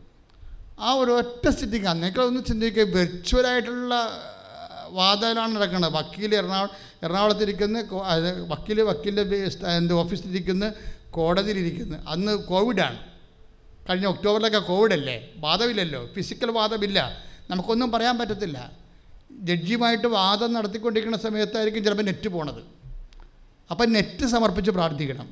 ഞാൻ പറഞ്ഞു, അമ്മേ നെറ്റ് പോകരുത്, നെറ്റ് പോയി കഴിഞ്ഞാൽ ജഡ്ജിക്ക് എന്ന് പറഞ്ഞ സമയത്ത് ഒരു ദിവസം 28 കേസൊക്കെ ഉണ്ടാവും. അവ വിളിച്ചു വിട്ടുകൊണ്ടിരിക്കുകയാണ്, എല്ലാം വിളിച്ചു വിട്ട് എല്ലാം ക്യാൻസലാക്കിക്കൊണ്ടിരിക്കുകയാണ്, തള്ളിക്കളഞ്ഞുകൊണ്ടിരിക്കുകയാണ്. അപ്പോൾ വക്കീൽ തന്നെ പറഞ്ഞു, ഇത് തള്ളാൻ സാധ്യതയുണ്ട്, കാര്യം 13 പ്രേയേഴ്സാണ് നമ്മൾ വെച്ചിരിക്കണത്, തള്ളുമെന്ന് പറയും. ഞാൻ തള്ളത്തില്ല, ഇത് അമ്മയല്ലേ വെച്ചിരിക്കണത്, എങ്ങനെ തള്ളാനാ? അപ്പം നിങ്ങളോട് ഞാനൊരു കാര്യം പറയുമ്പോൾ ഞാൻ കടന്നു പോകുന്ന വഴികളിലൂടെയാണ് പറയണത്, മനസ്സിലായില്ലേ? നിങ്ങളുടെ കാര്യം പറയുമ്പോൾ ഞാൻ പറഞ്ഞത് തള്ളത്തില്ല. കാര്യം പൊതു താല്പര്യ ഹർജിയിൽ 2 പ്രേയേഴ്സ് വെക്കാം നമുക്ക് മാക്സിമം. ഇത് 11 പ്രേയേഴ്സാണ് വെച്ചിരിക്കുന്നത്. ഹോക്കി ദുരന്തത്തെ മരിച്ചുപോയ ആൾക്കാർ ഇന്നും സിമൻറ്റ് ഗോഡൗണിൽ താമസിക്കുന്നുണ്ട്. അവിടെ പുനരധിവാസം ഉൾപ്പെടെ എല്ലാ വിഷയവും ഇതിനകത്ത് വെച്ചിരിക്കുക. 100 കൊല്ലമായിട്ട് 6 കിലോമീറ്റർ സ്ഥലത്തിൻ്റെ വീതിയിൽ, 1/2 കിലോമീറ്റർ സ്ഥലത്തിൻ്റെ വീതിയിൽ കൊച്ചി മുതൽ പുറക്കാട് വരെ ലക്ഷക്കണക്കിന് ഏക്കർ കടലിൽ പോയിട്ടുണ്ട് കൊച്ചി തുറമുഖം കാരണം. അതിൻ്റെ 100 കൊല്ലത്തെ കോമ്പൻസേഷനാണ് കേസിൻ്റെ വിഷയം. അത് സ്ഥാപിച്ചെടുക്കണ്ടേ? It is very serious thing. ആ കിട്ടാവുന്ന രേഖകളെല്ലാം സംഘടിപ്പിച്ച് കോടതി ഇത്രയും പറഞ്ഞു, all grievance must be settled permanently. എല്ലാ പരാതികളും പൂർണ്ണമായിട്ട് ശാശ്വതമായിട്ട് പരിഹരിക്കേണ്ടതാണെന്ന് ഒരു നോട്ട് കിട്ടി. അത്രയും മതി, അത്രയും നോട്ട് കിട്ടിയാൽ മതി. ഞാനിപ്പോൾ വിഴിഞ്ഞത്തേക്ക് യുവജന സമരഭൂമിയിൽ നിൽക്കുന്ന ചെയർമാൻ അയച്ചു കൊടുത്തിട്ടുണ്ട് നോട്ട് മുഴുവനും. കാര്യം ഓൾറെഡി ഇതിനെക്കുറിച്ച് വിധി ഉള്ളതാണ്. അപ്പോൾ ഇങ്ങനെ ഒരു പോരാട്ടത്തിൻ്റെ സമയത്തേക്കും വിഷയം ഞാൻ എൻ്റെ സബ്ജക്റ്റ് എന്താ വെച്ച് കഴിഞ്ഞാൽ, വിഷയം സങ്കീർണമാകണമെങ്കിൽ എന്താ ചെയ്യേണ്ടത്? പിന്നെ അത് ഈ യോഗ്യത വർക്ക് ചെയ്യത്തില്ല, മനസ്സിലായില്ലേ? അത് ഗ്രേസിലെ വർക്ക് ചെയ്യത്തുള്ളൂ. അതുകൊണ്ട് ഗ്രേസിൽ വർക്ക് ചെയ്യുമ്പോൾ നിങ്ങൾ ഗ്രേസ്ഫുള്ളായിട്ട് മാറണം. This is my point. ഞാൻ പറയാൻ ഉദ്ദേശിച്ചത് ഇതാണ്, അല്ല കേസും കാര്യങ്ങളൊന്നുമല്ല പറയാൻ ഉദ്ദേശിച്ചത്. ഞാൻ പറയാൻ ഉദ്ദേശിച്ചത് ഇതാണ്. ഒരു വിഷയം സങ്കീർണമാണെന്ന് വിചാരിച്ചോ. ഇപ്പം നമ്മൾ ഡോളി ചേച്ചിയുടെ ഡാർലി റോയിയുടെ വിഷയം എന്താ? അത് സങ്കീർണമായൊരു വിഷയമാണ്. അവരുടെ വിഷയം എന്താണ്? അവരുടെ വിഷയം 100 കൊല്ലമായിട്ട് പാകോടമ്പടി ചെയ്യാത്ത 5 പുരയിടങ്ങൾ പോരെ, 5 വീട് 100 കൊല്ലമായിട്ട് പാകോടമ്പടി ചെയ്തിട്ടില്ല. അതായത് അപ്പൻ്റെ അപ്പാപ്പൻ്റെ കാലത്തുള്ള പുരയിടമാണ്, അപ്പൻ്റെ അപ്പാപ്പൻ്റെ കാലത്തുള്ള പുരയിടമാണ്. 5 വീട്ടുകാരവിടെ താമസിക്കുന്നുണ്ട്. പണ്ടത്തെ 7 രൂപ വാടകയ്ക്ക്. ആ വാടക ഇപ്പോൾ അവർ കൊടുക്കണില്ല, മനസ്സിലായോ? അതായത് അപ്പൻ്റെ അപ്പാപ്പൻ്റെ പുരയിടമാണ്, അപ്പൂപ്പൻ്റെ പുരയിടമാണ്, അപ്പൻ്റെ അപ്പൂപ്പൻ്റെ പുരയിടമാണ്. അപ്പോൾ എത്ര തലമുറയായി? 10, 70, 75 തലമുറ കഴിഞ്ഞ്, 75 വർഷം കഴിഞ്ഞ്. ആ പുരയിടത്തിൽ 5 പേര് താമസിക്കുന്നുണ്ട്. ആ വീട് ആദ്യം കൊടുത്ത ആൾക്കാർക്ക് 7 രൂപ, അന്നത്തെ 7 രൂപ വാടക കൊടുത്തിരിക്കുകയാണ്. ആ വാടകക്കാർ വേറെ ആൾക്കാർക്ക് കൊടുത്തിരിക്കുകയാണ്. അവർ 7 രൂപയ്ക്ക് പകരം 7000 രൂപ മേടിക്കണുണ്ടാവും.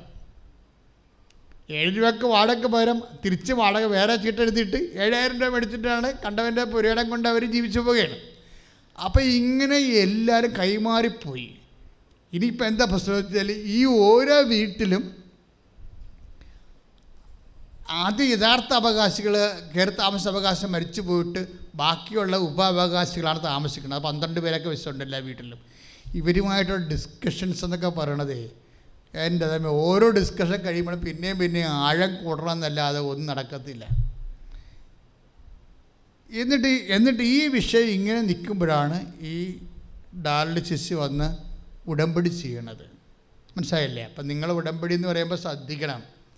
അവർക്ക് ആ ഉടമ്പടിയുടെ എല്ലാവിധ കപ്പാസിറ്റി ഉള്ള ആളാണ്. അവരാ ഉടമ്പടി നമ്മൾ ദൈവത്തോട് ചെയ്യല്ലേ. വിഷയം സങ്കീർണമായി, ഇതാണ് സങ്കീർണം. അത് ഹെവി ഡ്യൂട്ടി എന്ന് ഞാൻ പറയത്തില്ലേ, ഉടമ്പടി ഹെവി ഡ്യൂട്ടി ചെയ്യുമെന്ന്. മനസ്സിലായില്ലേ? ഡ്യൂട്ടി മനസ്സിലായില്ലേ? അത് ഒരു സ്ഥലത്ത് 20 കൊല്ലം താമസിച്ച ആദ്യത്തെ വീട്ടുകാരെ തന്നെ ഇറക്കാൻ എന്ത് പാടാണ്. അപ്പോഴാണ് 100 കൊല്ലത്തെ ആൾക്കാർ വരുന്നത്. അത് ഉടമ്പടി ചെയ്ത് കഴിയുമ്പോൾ ദൈവം ഈ വിഷയം ഒരു 3 മാസം കൊണ്ട്, അല്ല 1 മാസം എന്നാണ് പറഞ്ഞു,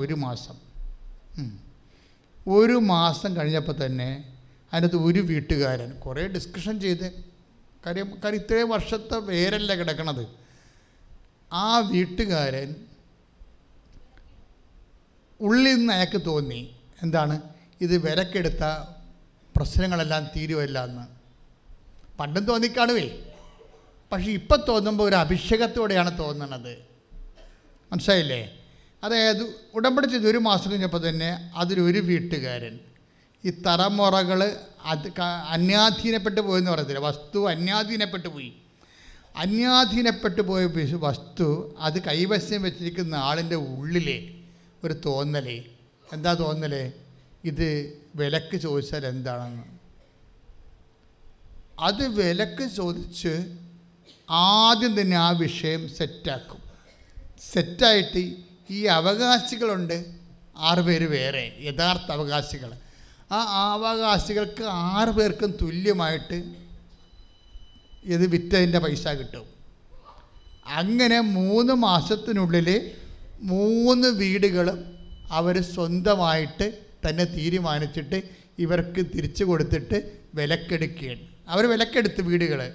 എന്നിട്ട് ആ പണമെല്ലാം ഈ 6 വീട്ടുകാർക്ക് ഇപ്പോൾ ഉള്ള അവകാശികൾക്ക് എല്ലാം തുല്യ പങ്കാളിയുമായിട്ട് കൊടുക്കും.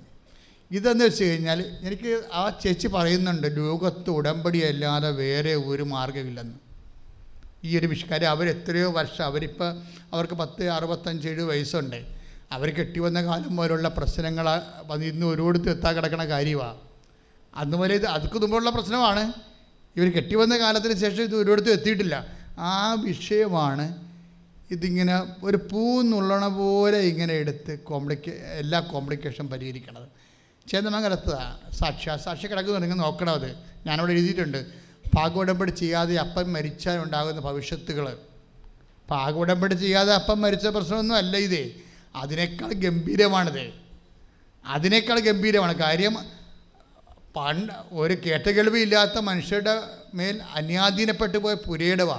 കടലിൽ ഒരു മുങ്ങി പോയ പുരയിടം പൊക്കിയെടുക്കാൻ പറ്റുമെങ്കിൽ പൊക്കിയെടുക്കാൻ പറ്റുന്ന പോലെയാണ് ഈ സംഭവം. പക്ഷേ അമ്മ കക്ഷിയാകുമ്പോൾ വിഷയം മാറും. ഇപ്പം ഞാൻ നിങ്ങളോട് ഓരോ കാര്യം പറയുമ്പോൾ നിങ്ങൾക്ക് ഇത് ശരിയാകുമോ, ഇത് ഒക്കുമോ എന്നൊക്കെ പറയാം. പക്ഷേ നിങ്ങൾ നേരത്തെ പറഞ്ഞ പോലെ നിങ്ങൾ ഈ വിഷയം അതിസങ്കീർണമാണോ, അത് മെറിറ്റ് കൊണ്ട് വർക്ക് ചെയ്യണതല്ല, യോഗ്യത കൊണ്ട് വർക്ക് ചെയ്യണതല്ല. പിന്നെ എന്തുകൊണ്ട് വർക്ക് ചെയ്യണതാണ്? നിങ്ങളുടെ ഗ്രേസ് കൊണ്ട് വർക്ക് ചെയ്യണതാണ്. ഈശോയുടെ ഒരു നിലപാട് എന്താണെന്നറിയാമോ? ഈ മെറിറ്റില്ലാത്തൊരു വിഷയം വന്നാൽ ഈശോ പറയും അത് ഗ്രേസിലേക്ക് കൊണ്ടുവരാൻ പറയും. ഇപ്പം നിനക്ക് ജോലിയില്ല, വീടില്ല, നിൻ്റെ വിവാഹം ഒക്കണില്ല, അപ്പം നിന്നെ രോഗം സുഖമാക്കുന്നില്ല, ഇല്ല എന്നാണ് അവസാനിക്കണമെങ്കിൽ ഇല്ല. നിന്നോട് ചോദിക്കുന്ന ക്ഷേമത്തിന് ഇല്ല എന്നാണ് ഉത്തരവെങ്കിൽ ഈശോ പറയും അത് ഗ്രേസിലേക്ക് കൊണ്ടുവരാൻ പറയും. മെറിറ്റില്ലല്ലോ അവിടെ. ഇപ്പോൾ ഉദാഹരണത്തിന് 21:5 വാശവനെ യോഹന്നാൻ 21:5 ശ്രുതികട്ടെ ഹല്ലേലൂയ.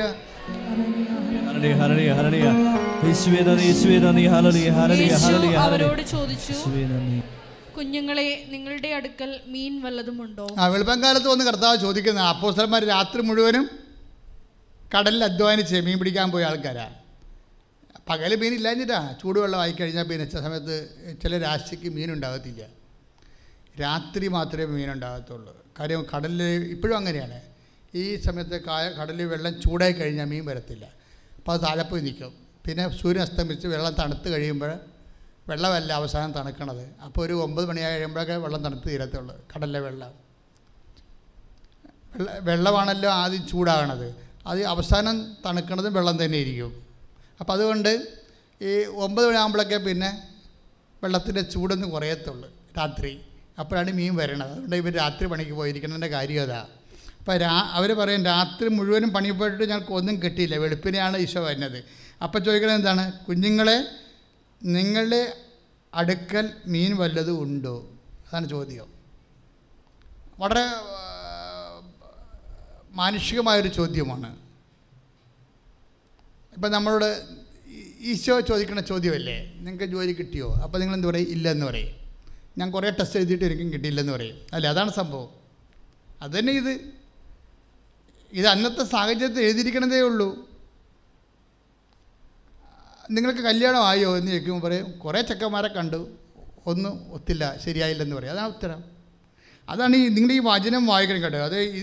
അതായത് മെറിറ്റ് ശരിയായില്ലെന്ന് അതിൻ്റെ അർത്ഥം. മെറിറ്റിൽ ഒത്തില്ല. അതായത് 21:5 എന്താണ്? ഉഷസായപ്പോൾ യേശു കടലിൻ്റെ കരയിൽ വന്നു നിന്നു, എന്നാൽ അത് യേശുവാണെന്ന് ശിഷ്യന്മാർ അറിഞ്ഞില്ല.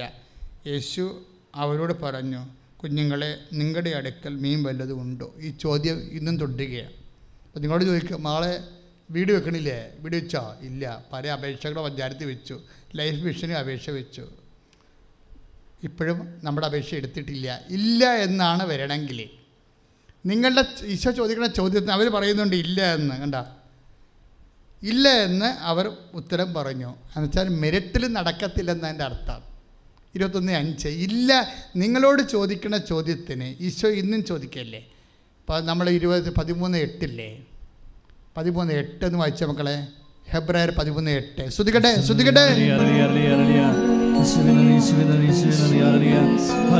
യേശുക്രിസ്തു ഇന്നലെയും ഇന്നും എന്നും ഒരേ ആൾ തന്നെയാണ്. ഒന്ന് വായിച്ചേ. യേശുക്രിസ്തു ഇന്നലെയും ഇന്നും എന്നും ഒരേ ആൾ തന്നെയാണ്. മനസ്സിലായില്ലേ? ഒന്ന് പറഞ്ഞേ. യേശുക്രിസ്തു ഇന്നലെയും ഇന്നും എന്നും ഒരാൾ തന്നെയാണ്. അപ്പോൾ ആള് മാറിയിട്ടില്ല. ഇന്നലത്തെ ആൾ തന്നെയാണ് ഇന്നും ഉള്ളത്. ഇന്നലെ മീൻ വല്ലതും ഉണ്ടോ എന്ന് ചോദിച്ച ആൾ തന്നെയാണ് ഇന്ന് നിന്നോട് വീട് വെച്ചില്ലേ എന്ന് ചോദിക്കണത്. Same person. മനസ്സിലായില്ലേ? ഇന്നലെ മീൻ വല്ലതും ഉണ്ടോ, മീൻ വല്ലതും കിട്ടിയോ എന്ന് ചോദിച്ച ആൾ തന്നെയാണ് നിന്നോട് കല്യാണം ഒത്തില്ലെന്ന് ചോദിക്കണത്. ആ കാര്യം എന്താണ്? ഹെബ്രായർ 13:8 അതിൻ്റെ വചനം. എന്താണ്? യേശുക്രിസ്തു പറഞ്ഞേ. യേശുക്രിസ്തു ഇന്നലെയും ഇന്നും ഒരാൾ തന്നെ. എന്നാ ഇല്ല എന്ന് അവർ മറുപടി പറഞ്ഞു. അപ്പോൾ അവനെന്ത് പറഞ്ഞു? ഇനി വള്ളത്തിൻ്റെ വലതുവശത്തേക്ക് വലയിടുക. അപ്പോൾ ദൈവത്തിൻ്റെ പക്ഷം ചേർന്ന് ബൈബിൾ എപ്പോഴും ഇടതുവശവും വലതുവശവും പറയണത് ദൈവത്തിന് ഇടതുവശം വലതുവശം ഉള്ളത് കൊണ്ടല്ല, നന്മയുടെ പക്ഷമാണ്. ഇപ്പം മനുഷ്യപുത്രൻ തൻ്റെ മലാഖമാരുടെ കൂടെ സന്നിധാനത്തിൽ പിതാവിൻ്റെ വലതുവശത്ത് ഉപേക്ഷനാകുമെന്ന് പറഞ്ഞില്ലേ? അപ്പം പിതാവിന് വലതുവശം ഇടതുവശം ഉണ്ടായിട്ടല്ല, അത് നന്മയുടെ പക്ഷം എന്നുള്ള ഉദ്ദേശത്തിലാണ് അത് പറയണത്. എന്നുവെച്ചാൽ എന്നിട്ട് പറയും വള്ളത്തിൻ്റെ വലതുവശത്ത് വലയിടുക, അപ്പോൾ നിങ്ങൾക്ക് കിട്ടും. എന്ന് വെച്ച് കഴിഞ്ഞാൽ ഈ മെറിറ്റിന് ഇവിടെ ഇടതുവശം എന്നാണ് കണക്കാക്കണം. മനസ്സിലായില്ലേ? യോഗ്യതയ്ക്ക് ഇടതുവശവും വരപ്രസാദത്തിന് വലതുവശവുമാണ് പറയണത്. കാരണം അധ്വാനിച്ചില്ലേ രാത്രി അല്ലേ? ഇപ്പം രാത്രി മുഴുവൻ അധ്വാനിച്ചു. അധ്വാനിച്ചതിന് ശേഷം അവർക്കത് കിട്ടിയില്ലല്ലോ. അവിടെ മെറിറ്റിൽ അത് വർക്ക് ചെയ്തില്ല. അതുകൊണ്ട് ഈശോ പറയും ഇനി വരപ്രസാദത്തിലേക്ക് മാറാൻ പറയും. വരപ്രസാദ ജീവിതത്തിൽ ഉടമ്പടിയോടുകൂടി നിങ്ങൾ വലതുവശത്തേക്ക് മാറുകയാണ്. എങ്ങനെയാണ്? വരപ്രസാദ അവസ്ഥയിലേക്ക് മാറുകയാണ്. അപ്പം അതുകൊണ്ട് വളരെ ശ്രദ്ധിക്കണം നിങ്ങൾ. കാര്യം നമ്മൾക്കൊരു ഉറപ്പ് വരുത്തണം, നമ്മൾ വലതുവശത്ത് തന്നെയാണോ എന്ന് ഉറപ്പ് വരുത്തണം. മനസ്സിലായില്ലേ? അത് വളരെ സീരിയസ് വിഷയമാണ്. അതുകൊണ്ടാണ് ഉടമ്പടി എബ്രാഹത്തിനോട് പറയും നീ എൻ്റെ മുമ്പാകെ നിൽക്കണം. കഴിഞ്ഞ ആഴ്ചയിൽ ഞാൻ പറഞ്ഞായിരുന്നു അല്ലേ, കുറ്റമറ്റവനായിരിക്കണം. അതായത് ഈ വലതുവശമാണ്. ചില കൃപ വർക്ക് ചെയ്യാൻ പറ്റുന്ന ഒരു കണ്ടീഷൻ ഉണ്ടാക്കണം എന്നതിൻ്റെ അർത്ഥം മനസ്സിലായില്ലേ? വലതുവശവും ഇടതുവശവും അവിടുത്തെ പ്രശ്നം എന്താണ്? കൃപ വർക്ക് ചെയ്യാൻ പറ്റുന്ന രീതിയിലുള്ള ഒരു ഫോർമാറ്റ് ഉണ്ടാക്കണം, ഒരു സാഹചര്യം ഉണ്ടാക്കണം. നമ്മൾ അതിനു വേണ്ടിയാണ് ഈ വിശുദ്ധീകരണ നടപടികളൊക്കെ ചെയ്യണം. ഞാൻ പറഞ്ഞില്ല, 2 ആഴ്ച കൂടുമ്പോൾ കത്തോലിക്കരാണെങ്കിൽ നിങ്ങളെങ്കിൽ 2 ആഴ്ച കൂടുമ്പോൾ കുമ്പസാരിക്കണം എന്നൊക്കെ പറഞ്ഞതിൻ്റെ കാരണം എന്താണ്? അതിൻ്റെ ഉദ്ദേശം കൃപ ആർട്ടിക്കുലേറ്റ് ചെയ്യാൻ പറ്റുന്ന ഒരു സിറ്റുവേഷൻ ഉണ്ടാക്കിയെടുക്കുകയാണ്. കാര്യം ദൈവത്തിന് ഏത് സമയത്തും ഏത് കണ്ടീഷനിലും ഈ ഡാളിച്ചയുടെ വിഷയം കണ്ടില്ലേ, നമുക്ക് തലമരവിച്ച് ശരിക്കും പറഞ്ഞാൽ 100 കൊല്ലം കന്യാധീനപ്പെട്ടപ്പോൾ പുരയിടം 5 പുരയിടങ്ങളാണ്. അതിൽ 3 തിരിച്ചു പിടിച്ചു 3 മാസത്തിനുള്ളിൽ. ഉടമ്പടിയിട്ട് 3 മാസം ആയുള്ളൂ. അപ്പോൾ അതിനെ 3 തിരിച്ചു പിടിച്ച് എത്രയോ വർഷം ഇത് കിടന്ന അവസ്ഥയായിരുന്നു. അപ്പോഴേ എന്താ സംഭവിച്ചത്? അവിടെ ഉള്ളിൽ തന്നെ കർത്താവ് ഒരു പ്രേരണ കൊടുത്തു. മനസ്സിലായില്ലേ? നിങ്ങളുടെ ഉള്ളിൽ മാത്രമല്ല, നിങ്ങൾ ആരോടാണ് ഏറ്റുമുട്ടണത് അവിടെ ഉള്ളിലും കർത്താവ് ഒരു പ്രേരണ കൊടുക്കും. അതാണ് നമ്മൾ 16:26 വായിച്ചത്. കല്ല് പോലത്തെ ഹൃദയം മാറ്റിയിട്ട് ശിലാതുല്യമായ ഹൃദയം മാറ്റിയിട്ട് വായിച്ചവനെ ശ്രദ്ധിക്കട്ടെ. എസെക്കിയേൽ 36:26.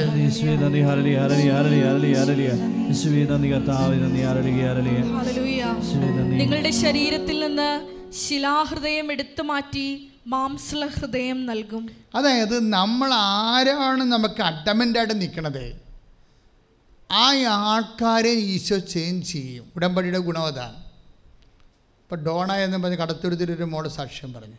അവൾ അവർ അയർലൻഡ് പ്രോസസ്സിലിരിക്കുകയും പെട്ടെന്ന് അവളുടെ പാസ്പോർട്ട് റിജക്റ്റായി. പാസ്പോർട്ടിന് സ്പെല്ലിംഗ് മിസ്റ്റേക്ക് ഉണ്ടെന്ന് പറഞ്ഞ് റിജക്റ്റായി. അപ്പോൾ ഉടനെ ഏജൻറ്റ് വിളിച്ച് പറഞ്ഞു പുതിയ പാസ്പോർട്ട് എടുക്കണമെന്ന് പറഞ്ഞു. ഇവർക്ക് പോകാനാണെങ്കിൽ സമയം വളരെ ചുരുക്കമേ ഉള്ളൂ. അതിനുള്ള പുതിയ പാസ്പോർട്ട് എടുക്കണമെങ്കിൽ 1 മാസം എടുക്കും. അപ്പോൾ ഇവൾ അപ്പോൾ വിറച്ചു പോയി. രാത്രി 10 മണിക്ക് ഏജൻറ്റ് വിളിച്ച് പറഞ്ഞപ്പോൾ അവൾ വിറച്ചു പോയി. കാര്യം ഈ പാസ്പോർട്ട് എടുത്താൽ 1 മാസം കഴിയുമ്പോൾ കിട്ടിക്കഴിഞ്ഞാൽ പിന്നെ കുറേ പ്രോസസ്സിങ് ഉണ്ട്. അപ്പോൾ അതെല്ലാം കൂടി നടക്കത്തില്ല. അപ്പം അതുകൊണ്ട് പക്ഷേ എടുക്കാതിരിക്കാൻ നിവർത്തിയില്ല. ഇവർ രാവിലെ പാസ്പോർട്ട് ഓഫീസിൽ പോകും. പാസ്പോർട്ട് ഓഫീസിൽ പോകുമ്പോൾ താഴത്തെ ഓഫീസിൽ ചെന്ന് പാസ്പോർട്ട് കാണിക്കുമ്പോൾ പറയും ഇതിന് മിസ്റ്റേക്കൊന്നുമില്ല, അവന്മാർക്ക് തോന്നിയതാണെന്ന് പറയും. എംബസി ഇരിക്കുന്നവന്മാർക്ക് തോന്നിയതാണ്, ഇതിൽ മിസ്റ്റേക്കൊന്നുമില്ലെന്ന് പറയും. അപ്പോൾ അതിനേക്കാൾ കൺഫ്യൂഷനാകും. എന്താ കാര്യം? അവർ സമ്മതിക്കുക, അവർ റിജക്റ്റ് ചെയ്തിരിക്കുന്ന പാസ്പോർട്ട് ഇവന്മാർ ഇവിടെ നിന്ന് കുഴപ്പമില്ലെന്ന് പറഞ്ഞാൽ അവർ സമ്മതിക്കത്തില്ല. ഇവരുടെ ജീവിതം കട്ടപ്പുക. അപ്പോൾ പ്രശ്നമായി. ഇവർക്ക് ഉടനെ പരിശുദ്ധാത്മാവ് തലക്കിട്ടൊന്ന് ചെറുതായിട്ടും തൊണ്ടിച്ചും പറഞ്ഞ് നേരെ മോളിൽ കയറി പോകാൻ പറഞ്ഞു. അതാണ് ആ സമയത്ത് സഹായിക്കാൻ ഒരാൾ വേണമെങ്കിൽ. അതിനാണ് പരിശുദ്ധാത്മാവെന്ന് പറയണത്. ഞാൻ നിങ്ങളെ ഒറ്റയ്ക്ക് വിടത്തില്ലെന്ന് പറഞ്ഞാൽ അതുകൊണ്ടാണ് ഞാൻ നിങ്ങളെ ഒറ്റയ്ക്ക് വിടത്തില്ല. ഇവളുടെ കൂടെ ആരുമില്ല, അവൾക്ക് തന്നെത്താൻ തോന്നിയതാണ് ഇതിൻ്റെ മുകളിൽ ഹയർ ഓഫീസ് തന്നെ പോയി കാണണമെന്ന്. അത് പരിശുദ്ധാത്മാവ് കൊടുത്തെടുത്തോണ്ടല്ല. ഈ മനുഷ്യനെ ഇവിടെ ബ്ലോക്ക് ചെയ്തില്ലേ, ഇതിന് കുഴപ്പമൊന്നുമില്ല. അത് അങ്ങനെ പറഞ്ഞു കഴിഞ്ഞാൽ ആകെപ്പാടെ കുഴപ്പമില്ല. പിന്നെ ഈ പാസ്പോർട്ട് വെച്ച് ഒന്നും ചെയ്യാനും പറ്റത്തില്ല. എല്ലായിടത്തും ഇത് റിജക്റ്റ് ചെയ്യുകയും ചെയ്യും. ആകെപ്പാടെ കുഴപ്പത്തിലാവും. പക്ഷെ പരിശുദ്ധാത്മാവ് തോണ്ടും. എന്നുവെച്ചാൽ പറഞ്ഞ് നേരെ മുകളിൽ ആളിരിപ്പുണ്ട് ചെല്ലാൻ പറയും. ചെല്ലാൻ പറയുമ്പോൾ ചെല്ലണ വഴിക്കായിരിക്കും ആരെങ്കിലും പറയും. അവിടെ ഇരിക്കുന്ന പേരൊക്കെ അവൾ പറയുന്നുണ്ട്, ഞാനത് പറയണില്ല, അത് ശരിയല്ലേ, ഇത് ഓൺലൈൻ ലൈവ് പോവുകയല്ലേ. ആ പാസ്പോർട്ട് ഓഫീസിൻ്റെ പേര് അവൾ പറയുന്നുണ്ട്. എന്താ പറയണതെന്ന് വെച്ച് കഴിഞ്ഞാൽ അവർ പറയണത് ആ സാറ് എല്ലാം വെച്ച് താമസിപ്പിക്കുന്ന സാറാണ്. അതാണ് സംഭവം. ആ സാറിനെ കുറിച്ച് പറഞ്ഞവർ ചോദിച്ചോടൊക്കെ പറഞ്ഞത് അയ്യോ അങ്ങനെയാണെങ്കിൽ പിന്നെ ഈ കൊല്ലം കിട്ടത്തില്ലെന്ന് പറയും. എങ്കിലും അതാണ് വെച്ച് താമസിപ്പിക്കുന്ന ആളാണ്. അതാണ് ശിലാതുല്യമായ ഹൃദയം എന്ന് പറയുന്നത് ഇല്ലേ. അതെടുത്ത് മാറ്റിയിട്ട് ഇവളെ കയറിച്ചുള്ള സമയത്ത് കർത്താവ് അത് മാംസളമായ ഹൃദയമൊക്കെ മാറ്റും. പാസ്പോർട്ട് ഓഫീസറിൻ്റെ ആ ചേഞ്ചിങ് അതാണ്. ഈ വാഗ്ദാനങ്ങൾ നിങ്ങൾ കേൾക്കണം. ഞാൻ പണ്ടും ബൈബിൾ വായിച്ചത് മനുഷ്യൻ്റെ ജീവിതത്തിന് വേണ്ടിയാണ്, അല്ല ബുദ്ധിപരമായ ക്ലാസ്സിൽ പഠിപ്പിക്കാൻ വേണ്ടിയല്ലായിരുന്നു.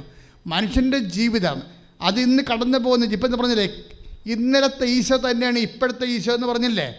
അതെന്താ പറഞ്ഞത്? അത് പരിശുദ്ധാത്മായി ഇപ്പം പറഞ്ഞ വചനമാണത്. പരിശുദ്ധാത്മായി ഇപ്പോൾ പറയാം. എബ്രായർ 13:8 ഇന്നലെ ഉണ്ടായിരുന്ന അപ്പോസ്തലന്മാരുടെ മക്കളെ മീൻ വല്ലതും ഉണ്ടോ എന്ന് ചോദിച്ച ഈശോ തന്നെയാണ് ഇന്നും ജീവിച്ചുകൊണ്ട് നിന്നോട് ജോലി കിട്ടിയോ എന്ന് ചോദിക്കണത്. ഒരു സങ്കീർണമായ വിഷയമാണെങ്കിൽ എൻ്റെ മക്കളെ പരമാവധി മെറിറ്റിൽ ഓവർ എംഫസിസ് കൊടുക്കരുത്.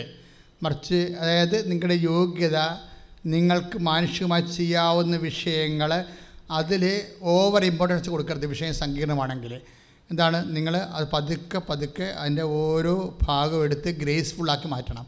ദൈവിക നടപടി. ബിബിൻ്റെ സാക്ഷ്യം അതല്ലേ, എനിക്ക് വായിച്ചിട്ട് മനസ്സിലാവണില്ലെന്ന് പറഞ്ഞ്. ബിടെക്കിൻ്റെ എൻ്റെ അരിയർ 24 ഉണ്ട്, എനിക്ക് വായിച്ചിട്ട് മനസ്സിലാവണില്ല. അതുകൊണ്ട് ഞാനെന്ത് ചെയ്ത്, ഞാൻ പരീക്ഷയുടെ ദിവസം രാവിലെ കോട്ടയം ബേക്കറി ജംഗ്ഷനിലും ടൗണിലും കൃപാസനം പത്രം ഓരോ വീടുകളിൽ കൊണ്ടു നടന്നുകൊണ്ടിരിക്കണം. ഉച്ചയ്ക്ക് ഞാൻ പോയി പരീക്ഷയ്ക്ക് ഹോളിൽ കയറിയപ്പോൾ ഞാൻ പറഞ്ഞു, ക്വസ്റ്റ്യൻ പേപ്പർ കണ്ടിൻ്റെ തല കറങ്ങി. അപ്പോൾ ഞാൻ പറഞ്ഞു, അമ്മേ ഞാൻ നിന്നെ പരീക്ഷിക്കാൻ ഉദ്ദേശിക്കണില്ല, ഞാൻ പഠിച്ചിട്ട് വരാം, അടുത്ത പ്രാവശ്യം എഴുതാമെന്ന് പറയും. അമ്മ പറയും, നോ ഇരിക്കടാന്ന് പറയും, ഇരുന്ന് എഴുതടാന്ന് പറയും. പിന്നെ അമ്മ ഇങ്ങോട്ട് പറയാൻ തുടങ്ങി. അവസാനം ഞാൻ അമ്മയോട് പറഞ്ഞു, അമ്മയെ മതി, ജയിക്കാനുള്ളതായിട്ടുണ്ടെന്ന്. ആ സാക്ഷ്യം കേട്ടാൽ ഭയങ്കര അഭിഷേകമാണ് അതിന്. എൻ്റെ കാര്യം വെച്ച് കഴിഞ്ഞാൽ അവളുടെ മനസ്സിലായി ഇത് സങ്കീർണമാണ് വിഷയമെന്ന്, ഇത് മെറിറ്റിൽ വർക്ക് ചെയ്യത്തില്ലെന്ന്. അതുകൊണ്ട് എന്ത് ചെയ്ത്, ഗ്രേസ് വർക്ക് ചെയ്യാൻ വേണ്ടി പരിശുദ്ധാത്മാവ് പറഞ്ഞു കൊടുത്തിരിക്കുന്നതാണ്. ഇതാണ് ഞാൻ നിങ്ങളോട് പറയണത്. അതായത് ഒരു വിഷയം മെറിറ്റിൽ വർക്ക് ചെയ്യത്തില്ലെന്ന് നിങ്ങൾക്ക് തോന്നിയാൽ, എൻ്റെ മക്കൾ മോർ ഇമ്പോർട്ടൻസ് ഗ്രേസിന് കൊടുക്കണം. കൃപയിൽ വർക്ക് ചെയ്യാൻ വേണ്ടി, കൃപ ആർജിക്കാനും കൃപയിൽ വളരാനും കൃപ നിറയാനും വേണ്ടി. അതായത് വിശുദ്ധ യോഹന്നാന്റെ സുവിശേഷം 21:9, കരക്കിറങ്ങിയപ്പോൾ തീ കൂട്ടിയിരിക്കുന്നതും അതിൽ മീൻ വെച്ചിരിക്കുന്നതും അപ്പവും അവർ കണ്ടു. ഇത് വളരെ സീരിയസ് ആയിട്ട് ചിന്തിക്കേണ്ട ഒരു വിഷയമാണ്. ഇൻ കേസ് നമുക്ക് മെറിറ്റിൽ നമ്മൾ ഓക്കെ ആണെങ്കിലും മെറിറ്റ് മതിയെന്ന് നമ്മൾ തീരുമാനിക്കരുത്. മനസ്സിലായില്ലേ? അവരിപ്പോൾ മീനും പിടിച്ചുകൊണ്ട് വരത്തില്ലേ, കർത്താവ് പറഞ്ഞിട്ട് വലതുവശത്ത് വല എറിഞ്ഞിട്ട് അവർ വള്ളം നിറച്ച് മീനും പിടിച്ചുകൊണ്ടാണ് വരണത് ഇല്ലേ? പക്ഷെ അങ്ങനെ വള്ളം നിറച്ച് മീനും പിടിച്ചുകൊണ്ട് വരുമ്പോഴും ഈ കടലിൽ നിന്ന് പിടിക്കാത്ത ഈ വല കിട്ടാത്ത വേറെ 2-3 മത്സ്യവും കൊണ്ട് കർത്താവ് ചുട്ട് അവരെ കാത്തിരിക്കണം, കണ്ടില്ലേ? That is grace. അതാണ് കൃപ. 153 മത്സ്യങ്ങളും കൊണ്ടാണ് അവർ വരണത്. പക്ഷേ ആ 153 മത്സ്യം ഉണ്ടെങ്കിലും 153 155 കർത്താവ് കൃപ ഒരിക്കലും നിങ്ങളുടെ നമ്മുടെ യോഗ്യത ഒരിക്കലും കൃപയെ തള്ളി മാറ്റാൻ നമ്മൾ അനുവദിക്കരുത്. യു കാച്ച് മീ അല്ലേ? മനസ്സിലായില്ലേ? നിങ്ങൾക്ക് എന്നാ യോഗ്യത ഉണ്ടെങ്കിലും നിങ്ങളെ തലക്കനമാക്കി എടുത്തിട്ട് കൃപയെ തള്ളി മാറ്റാൻ വേണ്ടി നിങ്ങളുടെ യോഗ്യത കൊണ്ട് നിങ്ങൾ ശ്രമിക്കരുത്. അതെനിക്കറിയാം, അതൊക്കെ ഞാൻ നോക്കിക്കൊള്ളാം, നമുക്കവിടെ ആളുണ്ട്, ഇല്ല അത് കുഴപ്പമില്ല, നമുക്ക് പൈസ ഓൾറെഡി ബാങ്കിലുണ്ട്. ഇങ്ങനെ ഉണ്ടെന്ന് പറയുന്നതാണ് നമ്മൾ ഉണ്ടെന്ന് പറഞ്ഞുകൊണ്ടിരിക്കുന്നത് കൊണ്ടേ പോകത്തുള്ളൂ. ഉണ്ടാകാം, അത് ഉള്ളത് ദൈവം തന്നതാണ്. പക്ഷേ എല്ലാ ഉള്ളായ്മയേക്കാൾ വലുതാണ് കർത്താവേ നീ ഞങ്ങളുടെ കൂടെ വരണമെങ്കിൽ. Different people. മോസസ് എന്താ പറയണത്? നീ ഞങ്ങളുടെ കൂടെ വന്ന take lesson, take the versicle. അതായത് നീ ഞങ്ങളുടെ കൂടെ വന്നാൽ we will be a different people. എന്തിനാണ് ഈ വരേണ്ടത്? ഈ മെറിറ്റ് ഉണ്ടെങ്കിലും പിന്നെ എന്തിനാ ദൈവത്തെ നമുക്ക് കിട്ടണത്? ദൈവം തന്നെ ആഗ്രഹിച്ച് സാന്നിധ്യം നൽകിയ ഒരു ഉടമ്പടി ഉണ്ടാക്കി നമ്മുടെ കൂടെ വരുന്ന എന്തിനു വേണ്ടിയാണ്? ദൈവത്തിൻ്റെ മകളും മകനുമാണ് നീയെങ്കിലേ you are not an ordinary woman, ordinary man, you are different man, you must be a different man. നിങ്ങളൊരു പ്രത്യേക ആൾക്കാരായി മാറണമെന്ന് വചനത്തിൻ്റെ ഒരു ആന്തരിക സ്വപ്നമാണത്. വായിച്ചോളൂ. പുറപ്പാട് 33:16. ഒന്ന് പറഞ്ഞ പുറപ്പാട് 33:16. അങ്ങ് ഞങ്ങളോടൊത്ത് യാത്ര ചെയ്യുമെങ്കിൽ, എന്ന് പറഞ്ഞ അങ്ങ് ഞങ്ങളുടെ കൂടെ യാത്ര ചെയ്യുമെങ്കിൽ ഞാനും അങ്ങയുടെ ജനവും ഭൂമുഖത്തുള്ള എല്ലാ ജനതകളിൽ നിന്ന് വ്യത്യസ്തരായിരിക്കും. We will be a different people. ഞങ്ങൾ വ്യത്യസ്തരായിരിക്കുമെന്ന്. കൃപ നിങ്ങളെ വ്യത്യസ്തരാക്കാൻ കൈയിടിച്ച് കർത്താവ് എന്ന് വെച്ചാൽ നിന്റെ യോഗ്യതയെ കർത്താവ് അവമതിക്കത്തില്ല. നിന്റെ ബുദ്ധി, നിന്റെ ശക്തി, നിന്റെ ഹാർഡ് വർക്ക് ചെയ്ത് പഠിച്ചത് നീ 2 മണിവരെയൊക്കെ ഇരുന്ന് പഠിച്ചിട്ടില്ലേ? അന്യരാജ്യങ്ങളിൽ നാട്ടിൽ നിന്നൊക്കെ വരുന്ന മക്കൾ എന്നോട് പറയാം, അച്ഛാ 2 മണി 3 മണി വരെ ഇരുന്ന്. അപ്പോൾ ഞാൻ പറഞ്ഞു, നീയൊക്കെ പോയ പോലെയല്ല, ക്ഷീണിച്ച്. എൻ്റെ ഇടവകക്കാരൊക്കെ പോയിട്ട് വരുമല്ലേ, അപ്പോൾ ഇങ്ങനെ കോലം തിരിഞ്ഞൊക്കെ വരും. അപ്പം ഞാൻ പറഞ്ഞു, നീയൊക്കെ ഇങ്ങനെ കൊല തിരിയേണ്ട കാര്യം എന്താണ്? എൻ്റെ അച്ഛാ രാത്രി 1 മണി വരെ 3 മണി വരെയൊക്കെ ഇരുന്ന് പഠിക്കുമെന്ന്. എൻ്റെ ദൈവവേദന അത് മെറിറ്റാണ്, അയോഗ്യതയാണ്. അത് ദൈവം തള്ളിക്കളയത്തില്ല. നീ രാത്രി 3 മണി വരെ ഇരുന്ന് പഠിച്ചിട്ടുണ്ടെങ്കിൽ നിൻ്റെ കർത്താവിൻ്റെ പുസ്തകത്തിൽ നിൻ്റെ പേരും നീ പഠിച്ച മണിക്കൂറും ഉണ്ട്. അതാണ് പറയണത്, നിങ്ങൾ ഇപ്പോൾ പിടിച്ച മത്സ്യം കൊണ്ടുവരാൻ പറയും. അതാണ് മെറിറ്റ് കൊണ്ടുവരാൻ. അല്ലാതെ ഈശോ തന്നത് മാത്രമല്ല, നിങ്ങളുടെ അധ്വാനത്തെ അവൻ വിലമതിക്കുന്നു. നിങ്ങൾ നിങ്ങളുടെ കഷ്ടപ്പാട് കൊണ്ട് നേടിയത് അവൻ അംഗീകരിക്കുന്നു. എല്ലാവരും എഴുന്നേൽക്കുക, എല്ലാവരും എഴുന്നേൽക്കുക. ആദ്യം രോഗികളെ സുഖപ്പെടുത്തുന്ന ഈശോ, പിന്നീട് ഈശോ മറ്റു തരത്തിലുള്ള വേഷം അനുഭവിക്കുന്നവരുടെ സങ്കടങ്ങളെ ഏറ്റെടുക്കേണ്ട സമയമാണ്. നിങ്ങൾ സന്തോഷമായിരിക്കണം. കർത്താവ് ഇത്രയും വചനം നമുക്ക് നൽകിയെങ്കിൽ നിങ്ങളെ സന്തോഷിപ്പിച്ച് സാക്ഷികളാക്കി മാറ്റും.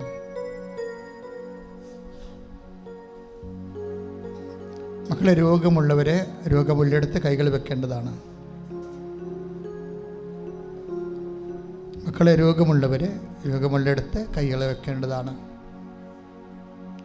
എല്ലാ ദിവസവും കർത്താവ് രോഗസൗഖ്യത്തിൻ്റെ സൗഖ്യങ്ങൾ, ആൾക്കാരുടെ അനുഭവ സാക്ഷ്യങ്ങൾ കേൾക്കുന്ന ഒരിടമാണിത്. നിന്നെയും കർത്താവ് ഇവിടേക്ക് വിളിച്ചിരിക്കണത് തൻ്റെ അമ്മയായ പരിശുദ്ധ കന്യാമറിയത്തിൻ്റെ പ്രത്യേക മാധ്യസ്ഥത്താൽ നിൻ്റെ ജീവിതത്തിൻ്റെ ഇരുട്ട് മാറ്റാൻ വേണ്ടിയാണ്. അച്ഛൻ നിന്നോട് പറഞ്ഞത്, ഈശോ എന്നിലൂടെ സംസാരിച്ചത്, നീ നിലനിൽക്കണമെന്നാണ്. ഒരു ചെറിയ പരീക്ഷണം കൊണ്ട് നീ ഇത് അവസാനിപ്പിക്കരുത്. മറിച്ച് നിൻ്റെ ദൈവം വിശ്വസ്തനാണ്. നിൻ്റെ ദൈവം മോശത്തിൻ്റെ ദൈവമാണ്. നിൻ്റെ ദൈവം നിൻ്റെ അമ്മയുടെ ദൈവമാണ്. ഏത് കാലാവസ്ഥയിലും നിൻ്റെ കൂടെ നിൽക്കും.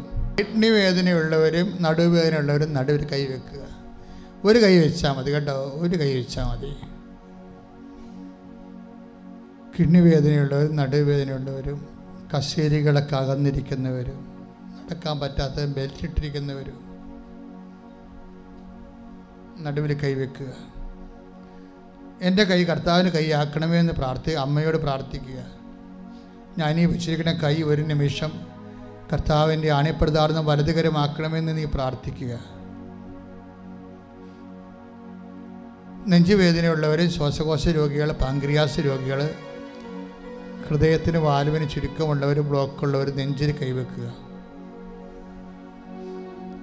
തൈറോയ്ഡ് രോഗികൾ, ടോൺസൈറ്റ് രോഗികൾ, സ്പോണ്ടിലോസിസ് അസുഖമുള്ളവർ കഴുത്തിൽ കൈവെക്കുക.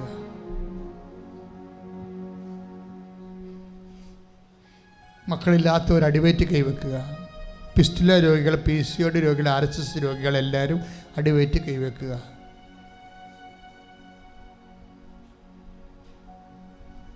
സർവാംഗം പല രോഗങ്ങളുള്ളവർ നെറ്റിയിൽ കൈവെക്കുക.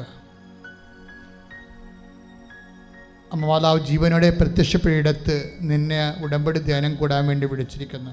നീ ഇപ്പോൾ ചിന്തിക്കേണ്ടത്, കർത്താവിൻ്റെ ശരീരത്തിലുള്ള ചമ്മട്ടിപ്പാടുകളെ കർത്താവ് കാണിച്ചു തരുന്നുണ്ട്.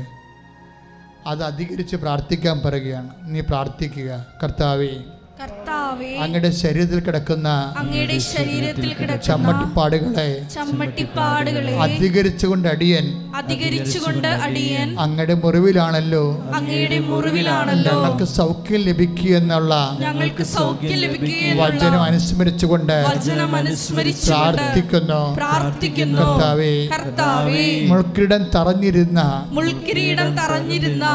നിന്റെ തിരിച്ചോര ഇറ്റ് വീഴുന്നത് കർത്താവേ, വിശ്വാസത്തിന്റെ മനസ്സിൽ ഞങ്ങൾ കാണുകയും ഏറ്റുപറയുകയും ആത്മീയ രക്തം, ആ കൃപയുടെ രക്തം ഇപ്പോൾ നിന്റെ നാഥനും രക്ഷകനുമായി പ്രാർത്ഥിക്കുന്ന മക്കളുടെ തളിക്കണമേ. ഉള്ളംകാൽ മുതലേ ഉച്ചവരെ ആന്തരിക അവയവങ്ങൾക്കുള്ള മുഴുവൻ രോഗങ്ങള് മുഴുവൻ രോഗങ്ങള്, വാതരോഗങ്ങള്, എല്ലാ വിധത്തിലുള്ള അലർജി രോഗങ്ങള്, അവയവത്തിലുണ്ടാകുന്ന അവയവ രോഗങ്ങള്, ത്വക്ക് രോഗങ്ങള് യേശുവിന്റെ നാമത്തിലെ, അമ്മയുടെ മധ്യസ്ഥത്തിലെ, യേശുവിന്റെ നാമത്തിലെ, യേശുവിന്റെ നാമത്തിലെ പൂർണ്ണമായ സൗഖ്യം പ്രാപിക്കട്ടെ. പൂർണ്ണമായ രോഗങ്ങൾ വിട്ടുമാറട്ടെ. ശ്രദ്ധിക്കട്ടെ.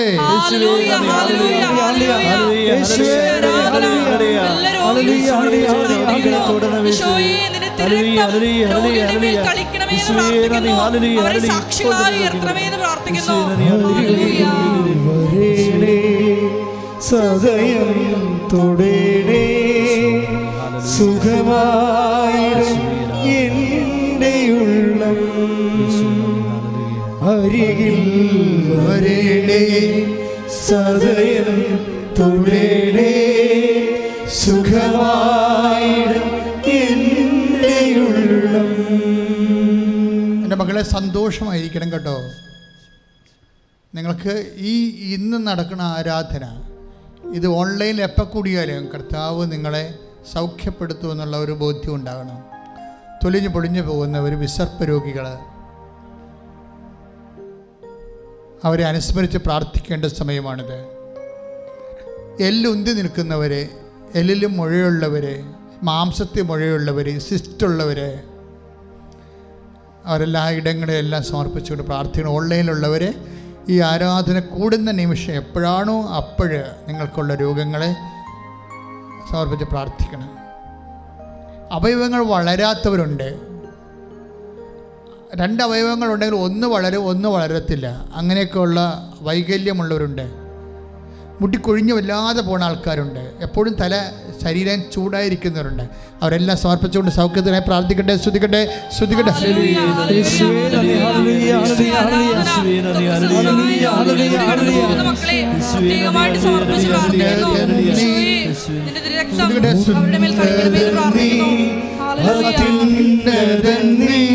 നിന്നെ പോലൊരു ദൈവമില്ല, അത്ഭുതവാൻ അതിശയവാൻ നീ മാത്രമെൻ ദൈവമെന്നും.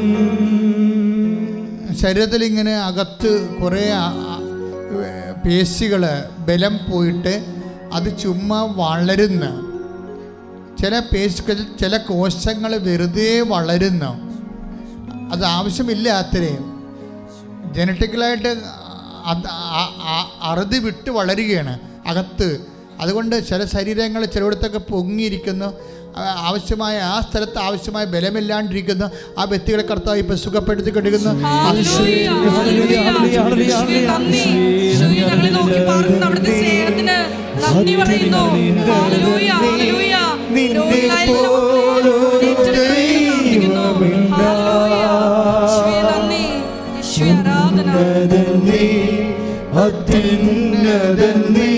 നിന്നെ പോലൊരു ദൈവമില്ല,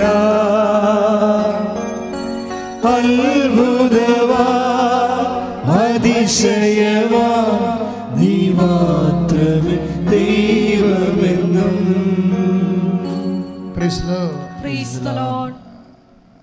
ഒരു നിമിഷം അവനുമായി ഏതെങ്കിലും രോഗങ്ങൾ അച്ഛൻ വിട്ടുപോയിട്ടുണ്ടെങ്കിൽ എനിക്ക് ഓർത്ത് കിട്ടാൻ വേണ്ടി നിങ്ങൾ പ്രാർത്ഥിക്കുക. നിങ്ങൾ ഈ മുതുകില്ലേ, മുതുക് ഭാഗം അച്ഛനിങ്ങനെ കൈ കാണിക്കണില്ലേ? അപ്പം മുതുക് ഭാഗത്ത് ചിലപ്പോൾ കശേരികൾക്ക് വല്ല കുഴപ്പമുള്ളവരുണ്ടാകാം.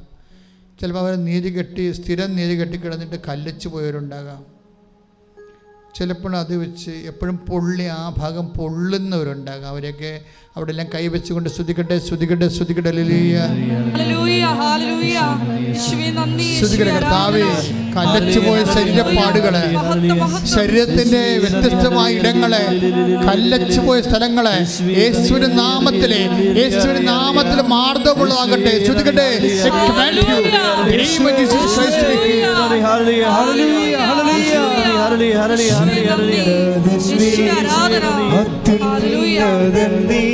നിന്നെ പോലൊരു ദൈവമില്ല,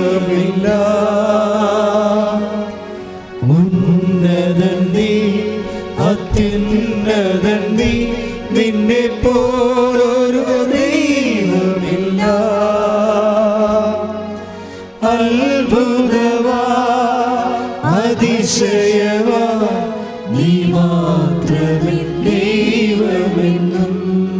സ്രാവരോഗികളെ പ്രാർത്ഥിക്കേണ്ട സമയമാണ്. സ്രാവരോഗികളെന്ന് വെച്ചാൽ ചെവിയിൽ നിന്നൊക്കെ പഴുപ്പ് വരുന്നവർ, മൂക്കിൽ നിന്ന് എപ്പോഴും എന്തെങ്കിലും വെള്ളമൊക്കെ വന്നുകൊണ്ടിരിക്കുന്നവർ, ദുർഗന്ധമുള്ള വെള്ളം വന്നുകൊണ്ടിരിക്കുന്നവർ, അഡിനോയിഡുകാർ ഒക്കെ മൂക്കിൽ കൈവച്ച് പ്രാർത്ഥിക്കേണ്ടത്. ചിലപ്പോൾ ഊട് പൊട്ടി വെള്ളം വരുന്നവരുണ്ടാകാം, ചിലപ്പോൾ മൂത്രം അറിയാതെ പോകുന്നവരുണ്ടാകാം, അതിൻ്റെ പിടുത്തങ്ങൾ പോയ ആൾക്കാരുണ്ട്. അവരുടെ അടിവേറ്റ് കൈവച്ച് പ്രാർത്ഥിക്കേണ്ടതാണ്. കർത്താവേ, അങ്ങയുടെ മക്കൾ വേദന അനുഭവിക്കുന്നത്, അവർക്ക് സമാധാനം സന്തോഷമില്ല ഈശോയെ. അങ്ങനെ വ്യത്യസ്തമായ ശാരീരിക വൈകല്യങ്ങളാൽ വേദനിക്കുന്നവർ, വല്ലാതെ ബ്ലീഡിംഗ് ഉള്ളവരെ പ്രാർത്ഥിച്ച് അവർക്ക് വേണ്ടി പ്രാർത്ഥിക്കുന്ന ഈശോയെ. വെരിക്കോസ് രോഗികൾക്ക് വേണ്ടി പ്രാർത്ഥിക്കുന്ന കർത്താവേ, ബ്ലീഡിങ് വന്നിട്ട് നിൽക്കാത്തവർക്ക് വേണ്ടി പ്രാർത്ഥിക്കുന്ന ഈശോയെ. ഓരോ ശുക്രീസ്റ്റിനും കണ്ണിന് കാഴ്ച മങ്ങിപ്പോകുന്നവർ, കണ്ണിൽ എപ്പോഴും കരുവരിപ്പ് തോന്നണവർ, മുക്കിൽ ദിശ വളരുന്നവർ, തൊണ്ടയിലുണ്ടാകുന്ന അസുഖങ്ങൾ എല്ലാം കർത്താവിനെ നീ സ്പർശിക്കണമെന്ന് പ്രാർത്ഥിക്കുന്നു ഈശോ. കർത്താവ് കൈകാലുകൾ കോഞ്ഞു പിടിക്കുന്നവർ, കൊച്ചു വലിക്കുന്നവർ, വ്യത്യസ്തമായ കാരണങ്ങളാൽ പേശികൾക്ക് ചലനശേഷി നഷ്ടപ്പെടുന്നവർ, പേശി ഉറക്കാത്തവർ, തല ഉറക്കാത്ത കഴുത്തുറക്കാത്ത കുഞ്ഞുങ്ങൾ, നടക്കാത്ത കുഞ്ഞുങ്ങൾ, എപ്പിലെപ്സി രോഗമുള്ള കുഞ്ഞുങ്ങൾ, എല്ലാ തരത്തിലും വേദന അനുഭവിക്കുന്ന ജന്മനാ വൈകല്യമുള്ള കുഞ്ഞുങ്ങൾ, ഇപ്പോൾ ഗർഭിണിയായിരിക്കുന്നവർ, ഡോക്ടർ ചില കാര്യങ്ങൾ പറഞ്ഞിട്ട് അവർക്ക് ദുഃഖം തോന്നുന്നവർ അടിവയറ്റ് കൈവച്ചുകൊണ്ട് കുഞ്ഞിനെ പരിശുദ്ധ അമ്മ വഴി ഈശോയ്ക്ക് സമർപ്പിക്കുക. നിങ്ങൾ സുഖമായി പ്രസവിക്കും, നല്ല കുഞ്ഞിനെ പ്രസവിക്കുക. കഴിഞ്ഞ ദിവസങ്ങളൊരു സാക്ഷ്യം പറഞ്ഞതും അവർ 7-8 മാസം വരെ ഛർദ്ദിച്ചെന്നാണ് പറഞ്ഞത്. ഡോക്ടർ പറഞ്ഞു കുഞ്ഞിന് ഓക്സിജൻ വരെ കിട്ടാൻ സാധ്യതയില്ല, ഭക്ഷണം കിട്ടത്തില്ല, കൊച്ച് ചാവുള്ള പോയായിട്ട് പോകുന്നു. പക്ഷേ ദൈവം ആ കുഞ്ഞിനെ 3 കിലോ തൂക്കത്തിലാണത് പ്രസവിച്ചത്. ആ സാക്ഷ്യമൊക്കെ ഗംഭീരമായ സാക്ഷ്യമാണ്. ആ ഗർഭിണിയായ സമയം മുതൽ 8 മാസം തുടർച്ചയായിട്ട് ഛർദ്ദിക്കുമ്പോൾ കുഞ്ഞുങ്ങൾക്ക് എന്ത് ആഹാരം കിട്ടാനാണ്? വയറ്റിൽ കിടക്കുന്ന കുഞ്ഞിന് അതിന് 10-850 ഗ്രാം ഉണ്ടാവും. ഇതങ്ങനെയല്ല, ഇത് 3 കിലോനുണ്ടായി. അമ്മ കൈവച്ച രോഗം കൈവെക്കണ പോലല്ല. ലോകത്തിൻ്റെയും കൈവെപ്പുകൾ ഒറ്റ കൈവെപ്പ്, അമ്മയുടെ ഒറ്റ കൈവെപ്പ് കൊണ്ട് മാറ്റും. അതാണ് ഉടമ്പടി. കർത്താവേ, ഇവരുടെ എല്ലാവരുടെ മേലിൽ അമ്മയുടെ കൈ വെക്കണമെന്ന് പ്രാർത്ഥിക്കുന്നു. ഈ ധ്യാനം ഉടമ്പടിയായി ഓൺലൈൻ കൂടുന്ന ലോകാലോകങ്ങളിലുള്ള എല്ലാ മക്കളും അവരുടെ വീടിനെ കർത്താവേ സംഹാര ദൂതനും കടന്നു പോയപ്പോൾ ആ വീടിനെ സ്പർശിക്കാതിരുന്ന കുഞ്ഞാടിൻ്റെ രക്തത്തിൻ്റെ കൈമുദ്ര പോലെ അമ്മയുടെ കൈമുദ്രകൾ നൽകണമെന്ന് പ്രാർത്ഥിക്കുന്നു. അബ്നഗോറിൻ്റെയും അതുപോലെ തന്നെ ബൽത്താസറിൻ്റെയും ഒക്കെ തീക്കുണ്ടത്തിൽ ദൈവദൂതനെപ്പോലെ നിന്നതുപോലെ ഈ മക്കളുടെ ജീവിതത്തിൻ്റെ ദുരന്ത മുഖങ്ങളിൽ അമ്മ നിൽക്കണമെന്ന് പ്രാർത്ഥിക്കുന്നു. ഞങ്ങൾ വിഴിഞ്ഞത്തെ സമർപ്പിച്ച് പ്രാർത്ഥിക്കുന്നു. അവിടെ വഴിയാധാരമായിക്കൊണ്ടിരിക്കുന്ന ആയിരക്കണക്കിന് മക്കളെ സംബന്ധിച്ച് പ്രാർത്ഥിക്കുന്നു. സിമന്റ് ഗോഡൌണിൽ കർത്താവെ പട്ടികളെ പോലെ പ്രസവിക്കാൻ വിധിക്കപ്പെട്ടുള്ള മക്കളെ സംബന്ധിച്ച് പ്രാർത്ഥിക്കുന്നു.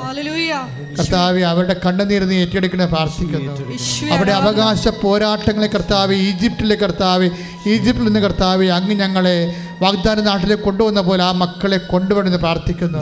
അവിടെ നിലനിർത്താൻ, അവരെ വളർത്താൻ വേണ്ടിയുള്ള സർക്കാരിൻ്റെ എല്ലാ ശ്രമങ്ങളും കർത്താവെ, അവരെ ഉയർത്താൻ വേണ്ടിയുള്ള സർക്കാരിൻ്റെ എല്ലാ ശ്രമങ്ങളും, ഈ വിഷയം കർത്താവ് ശാശ്വതമായി പരിഹരിക്കാനുള്ള എല്ലാ നടപടികളും വിജയിപ്പിക്കണമെന്ന് പ്രാർത്ഥിക്കുന്നു.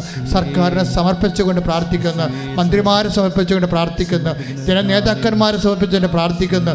സർവോപരി സമര പന്തലിൽ കർത്താവ് അധോരാത്രം സഹന സമരം നടത്തുന്ന സമര നേതാക്കന്മാരെ പ്രാർത്ഥിക്കുന്നു, അഭിഷിക്തരെ സംബന്ധിച്ച് പ്രാർത്ഥിക്കുന്നു, ചേച്ചിമാരെയും പെങ്ങന്മാരെ സംബന്ധിച്ച് പ്രാർത്ഥിക്കുന്നു, സംഘാടക സമിതിയെ സംബന്ധിച്ച് പ്രാർത്ഥിക്കുന്നു. കർത്താവ് എവിടെയെല്ലാം കടൽ കയറുന്നുവോ, എവിടെയെല്ലാം മക്കളുടെ ജീവിത അവതാളത്തിലാകുന്നു, അവിടെയെല്ലാം സത്വര നടപടികൾ, അടിയന്തര നടപടികൾ എടുക്കാൻ കർത്താവെ. വഴിയാധാരമാകുന്ന സ്ഥലങ്ങൾ, ഉരുളുപൊട്ടിയ സ്ഥലങ്ങൾ, പ്രളയം കയറിയ സ്ഥലങ്ങൾ, 6 കരകവിഞ്ഞ സ്ഥലങ്ങൾ, മഴപ്പെയ്ത്തിന് കർത്താവെ, മേഘവിസ്ഫോടനത്തിൽ കർത്താവ് മുങ്ങിപ്പോയ വീടുകൾ, എല്ലാ പ്രകൃതി ദുരങ്ങളിലും കർത്താവ് ബലിയാടെ ജീവിക്കുന്നവർ, അവിടെ മേലെല്ലാം കർത്താവിൻ്റെ കൃപ ചൊരിയട്ടെ. അവിടെ കണ്ണുതിരൊപ്പാൻ വേണ്ടി കർത്താവിൻ്റെ കൃപ ചൊരിയട്ടെ. ഹൈ റേഞ്ചിൽ താമസിക്കുന്നവർ, അതുപോലെ തന്നെ എല്ലാ അടിവാരങ്ങളിൽ താമസിക്കുന്നവർ, കടലോരങ്ങളിൽ താമസിക്കുന്നവർ, എവിടെയെല്ലാം ജനങ്ങൾ വേദനിക്കുന്നുവോ അവിടെയെല്ലാം അവർക്ക് ജീവിതം പുനഃസ്ഥാപിക്കാൻ വേണ്ടി ദൈവത്തിൻ്റെ കരുണ ചൊരിയട്ടെ. ശ്രദ്ധിക്കട്ടെ.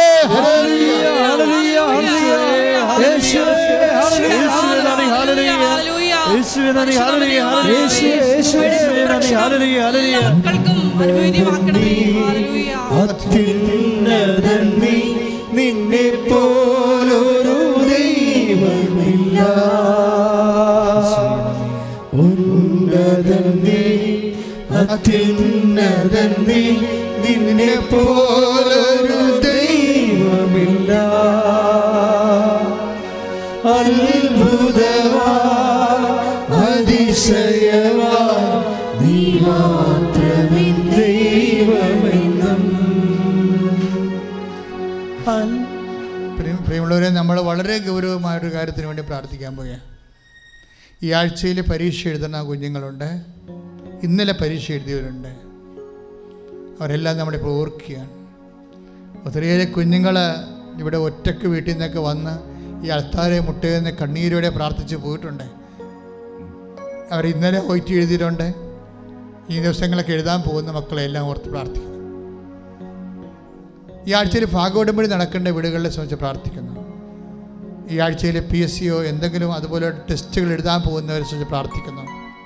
നിങ്ങൾ എഴുതിവിട്ട പരീക്ഷയുടെ റിസൾട്ട് വരാൻ പോകുന്ന ദിവസങ്ങളെ, ഈ ദിവസങ്ങളുണ്ടെങ്കിൽ കർത്താവെ അതെല്ലാം ഏറ്റെടുത്തിട്ട്, ആരെല്ലാം അങ്ങനെ ആശ്രയിച്ച് പ്രാർത്ഥിച്ചിട്ടുണ്ടോ, ആരെല്ലാം നിരാരംഭരായിട്ട് ജീവിതത്തിൽ ആ ഒരു വിഷയം കാത്തിരിക്കുന്നുണ്ടോ, അവരെല്ലാം കണ്ണിന് തുറച്ചു മാറ്റണമെന്ന് പ്രാർത്ഥിക്കുന്നു. അവിടെ ആശ്വാസം കൊടുക്കണമെന്ന് പ്രാർത്ഥിക്കുന്നു. സ്തുതിക്കട്ടെ, സ്തുതിക്കട്ടെ.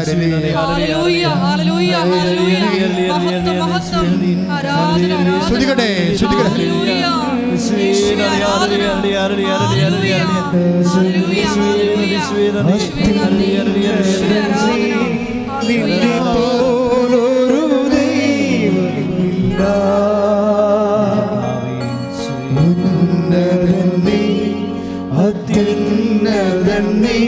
നിന്നെ പോലൊരു ദൈവമില്ല. അത്ഭുതവാ അതിശയവാ നീ മാത്രമേ ദൈവമെന്നും. മക്കളെ, വളരെ ഗൗരവത്തോടു കൂടി പ്രാർത്ഥിക്കേണ്ട സമയമാണിത്. സാമ്പത്തികമായ ബാധ്യതകൾ വന്നുപോയവര്, പല കാര്യങ്ങളും അവർക്കറിയാം അവരെ കൊണ്ട് ഈ കടം വീട്ടാൻ പറ്റത്തില്ലെന്ന്. അതുകൊണ്ട് തന്നെയാണ് നമ്മൾ ഉടമ്പടി എടുത്തിരിക്കുന്നത്. ദൈവത്തിൻ്റെ തിരുസന്നിധിയിൽ ഈ ദിവസങ്ങളൊക്കെ 4 കോടി കടവുള്ളവരൊക്കെ വന്നിട്ടുണ്ടായിരുന്നു. അവരെല്ലാം ഇപ്പോൾ ഓർക്കുകയാണ് അച്ഛൻ. ഈ ദിവസങ്ങളിൽ ജപ്തി നടപടി നേരിടാൻ പോകുന്നവരെ ഓർക്കുന്നു. അവർക്കെല്ലാം അന്ത്യനിമിഷം വരെ ദൈവത്തിന് പ്രവർത്തിക്കാൻ സമയമുണ്ട്.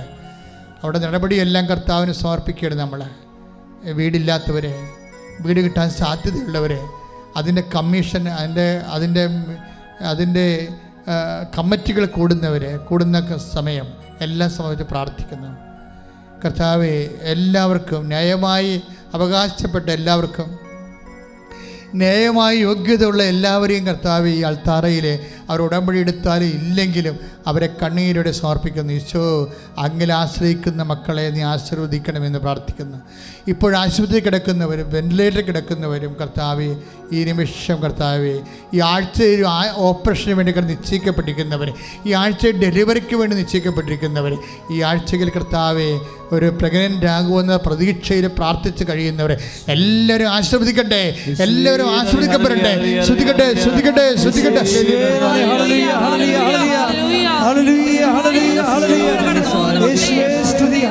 വാതിൽ സമർപ്പിച്ച് പ്രാർത്ഥിക്കുന്നു. ഈശോയെ, നിന്റെ ദൈവിക ശക്തി അത്യുന്നതൻ നീ, നിന്നെ പോലൊരു ദൈവമില്ല. ഉന്നതൻ നീ, അത്യുന്നതൻ നീ, നിന്നെ പോലൊരു ദൈവമില്ല. അത്ഭുതമാ അതിശയമാ നീ മാത്രമേ ദൈവമെന്നും. പ്രിയമുള്ളവരെ, കല്യാണം ഒത്തുവരാത്തവരെ സംബന്ധിച്ച് പ്രാർത്ഥിക്കണം. ചേട്ടന്മാരെ 37 വയസ്സുള്ള ചേട്ടന്മാരൊക്കെ എൻ്റെ മനസ്സിൽ ഇപ്പോൾ ഈശോ കാണിക്കുന്നുണ്ട്. അവരൊക്കെ ഈ ആഴ്ചയിൽ അനുഗ്രഹിക്കും. കല്യാണം ഒത്തുവരാത്തവർ, കല്യാണം കെട്ടിയിട്ട് ജീവിതം വല്ലാത്ത അവസ്ഥയിലായിപ്പോയി പിരിഞ്ഞു പോയവരൊക്കെ ഉണ്ട്. അവരെല്ലാം ഈ സമയത്ത് ഓർക്കുകയാണ്. കേസിന് പോകണോ അദാലത്തിന് പോകണോ, ഇങ്ങനെ ഈ ദിവസം കേസുള്ളവരുണ്ട് കല്യാണത്തിൻ്റെ. അവരെല്ലാം ഈ ആരാധനയിൽ ഓർക്കുന്നു. ഈ ആഴ്ചയിൽ ഇൻ്റർവ്യൂ ഉള്ളവരുണ്ട്. ഈ ആഴ്ചയിൽ വിദേശത്തേക്ക് പോകുന്നവരുണ്ട്, തിരിച്ചു വരുന്നവരുണ്ട്, വിസ ഇപ്പോഴും കിട്ടാത്തവരുണ്ട്, ഇപ്പോഴും OCT പരീക്ഷ എഴുതുന്നവരുണ്ട്. അവരെല്ലാം ഈ നിമിഷം ഓർക്കുകയാണ്. വ്യത്യസ്തങ്ങളായ പരീക്ഷകൾ, റിസൾട്ട് പ്രതീക്ഷിക്കുന്നവർ, പുതിയ സംരംഭങ്ങൾ, തൊഴിൽ സംരംഭങ്ങൾ, വീട് വെൽപ്പ് ഉൾപ്പെടെ പുതിയ സംരംഭങ്ങൾ തുടങ്ങുന്നവരുണ്ട്.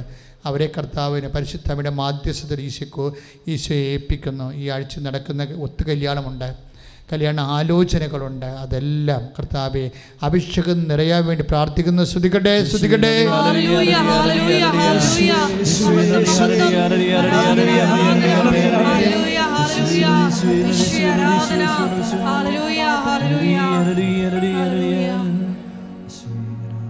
ഈശോയെ തന്നെ മനസ്സിലോർക്കുക.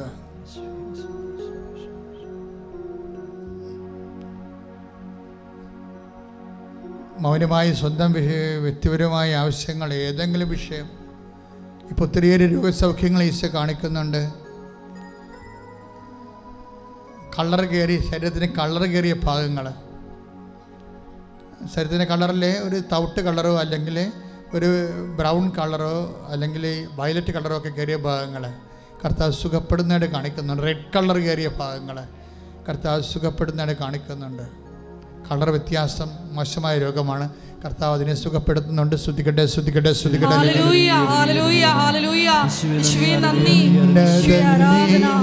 അത്യുന്നതൻ നീ, നിന്നെ പോലൊരു ദൈവമില്ല. ഉന്നതൻ നീ, അത്യുന്നതൻ നീ, നിന്നെ പോലൊരു ദൈവമില്ല. അത്ഭുതമാ അതിശയമാ നീ മാത്രമേ ദൈവമെന്നും. ഈ ആഴ്ചയിൽ കടകമ്പോളങ്ങളിൽ കച്ചവടമില്ലാതെ കിടക്കുന്നവർ, എന്തുമാത്രം കടകമ്പോളങ്ങളിലാണ് കച്ചവടമില്ല, കടകളിൽ കച്ചവടമില്ലാതെ അവർ വൈകുന്നേരം വരെ ഇരിക്കണത്. 10,000-40,000 വിറ്റ ഇടത്തരം കച്ചവടം പോലും ചിലപ്പോൾ 4,000 രൂപ പോലും വിൽക്കാതിരിക്കുന്നുണ്ട്. ആ മേഖലയിലൊക്കെ കർത്താവിൻ്റെ ഇടപെടലുണ്ടാകണം. അല്ലെങ്കിൽ എത്ര കാലം ഇങ്ങനെ വെച്ചുകൊണ്ടിരിക്കും നമുക്കൊരു ഐഡിയ ഇല്ല. കുഞ്ഞുങ്ങളെങ്ങനെ പോറ്റും, പിള്ളേരെങ്ങനെ പഠിപ്പിക്കും, ആ പാട് വിഷമിക്കുന്ന മാതാപിതാക്കന്മാരെ ഇപ്പോഴേ ഈശോയ്ക്ക് സമർപ്പിക്കുന്നു.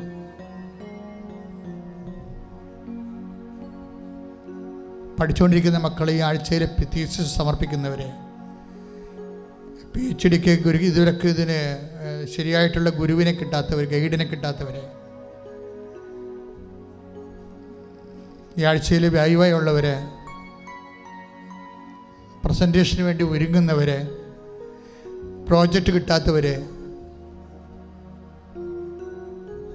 പ്രോജക്റ്റിന് ആളെ കിട്ടാത്തവർ, അത് ചെയ്യാൻ വേണ്ടിയുള്ള സംവിധാനം കിട്ടാത്തവരെ, പലതരത്തിലുള്ള സ്റ്റഡി മെറ്റീരിയൽസുമായിട്ട് വിഷമിക്കുന്നവരെ എല്ലാവരെയും സംബന്ധിച്ച് പ്രാർത്ഥിക്കുന്നു.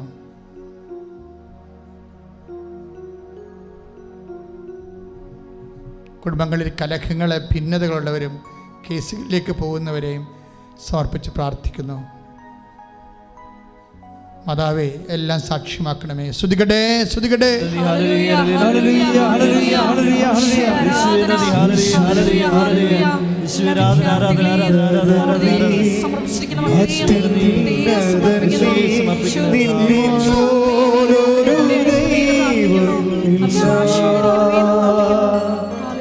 ഉന്നതൻ നീ, അത്യുന്നതൻ നീ, നിന്നെ പോലൊരു ദൈവമില്ല.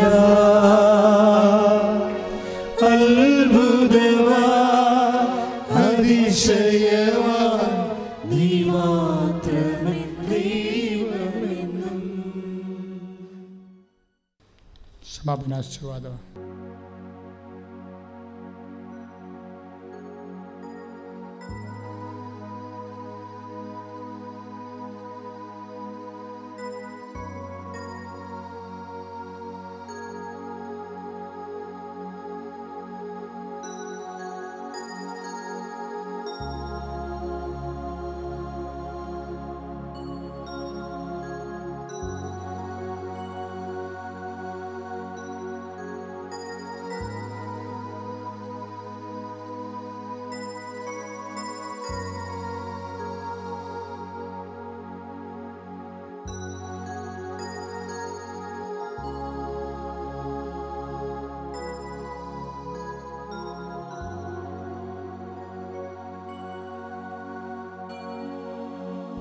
പരിശുദ്ധ പരമമാ ദിവ്യകാരുണ്യമേ, എന്നുമെന്നും അങ്ങേക്കാരാധന. പരിശുദ്ധ പരമമാ ദിവ്യകാരുണ്യമേ, എന്നുമെന്നും അങ്ങേക്കാരാധന. പരിശുദ്ധ പരമമാ ദിവ്യകാരുണ്യമേ, എന്നുമെന്നും അങ്ങേക്കാരാധന.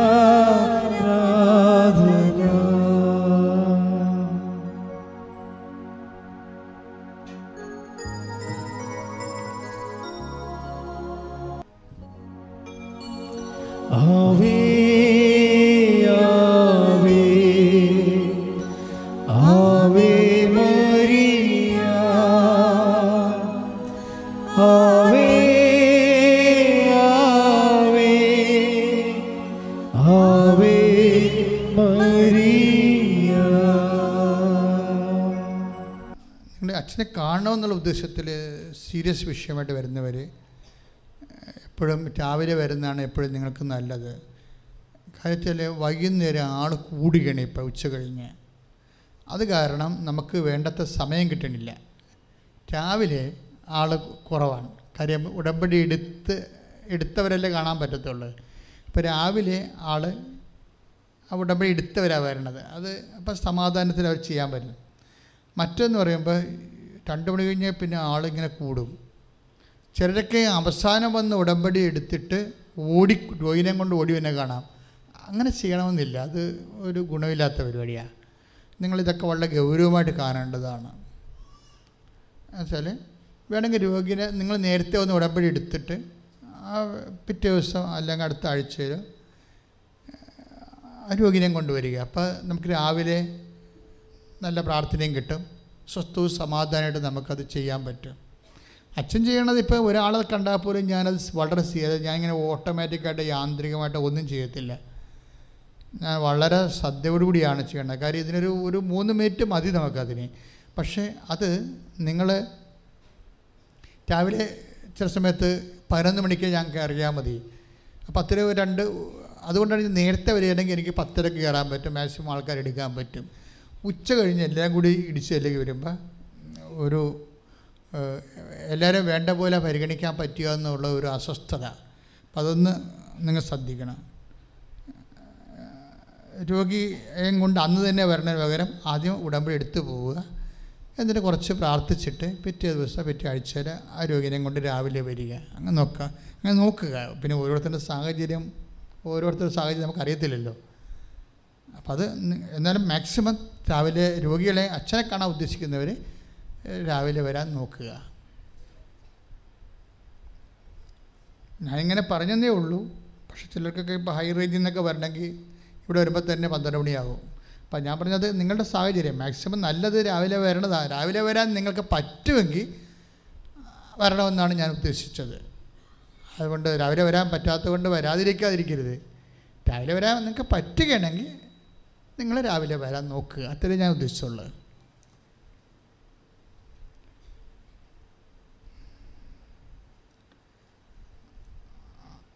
ഈ ആഴ്ചയിൽ അടുത്ത ശനിയാഴ്ച മാത്രമേ ഞാൻ ഇല്ലാതുള്ളൂ. ബാക്കി എല്ലാ ദിവസങ്ങളിൽ ഉണ്ട്. ഇപ്പോൾ ഈ എമർജൻസി അടുത്ത് എന്താ ഇല്ലാതെന്ന് പറഞ്ഞത് എന്താ പ്രശ്നം വെച്ചാൽ എൻ്റെ അമ്മയുടെ അനിയത്തി മരിച്ചുപോയി, ആൻറ്റി മരിച്ചു. അപ്പോൾ എനിക്ക് അടക്കത്തിനൊന്നും പോകാൻ പറ്റും. ഇവിടെ ഭയങ്കര തിരക്കായിരുന്നു ആ ദിവസം. അപ്പം പിന്നെ ഇനിയിപ്പോൾ 41 അടിയന്തരത്തിന് പോകാമെന്ന് വിചാരിച്ച്. അപ്പം ഇങ്ങനെയുള്ള എമർജൻസി കേസ് ഞാൻ പോകത്തുള്ളൂ. പിന്നെ ഇതുപോലെയുള്ള വിഴിഞ്ഞം പോലെയുള്ള നിലനിൽപ്പിൻ്റെ സമരം വന്നാൽ നമുക്ക് അവിടെ കൂടെ നിൽക്കാതിരിക്കാൻ പറ്റത്തില്ല.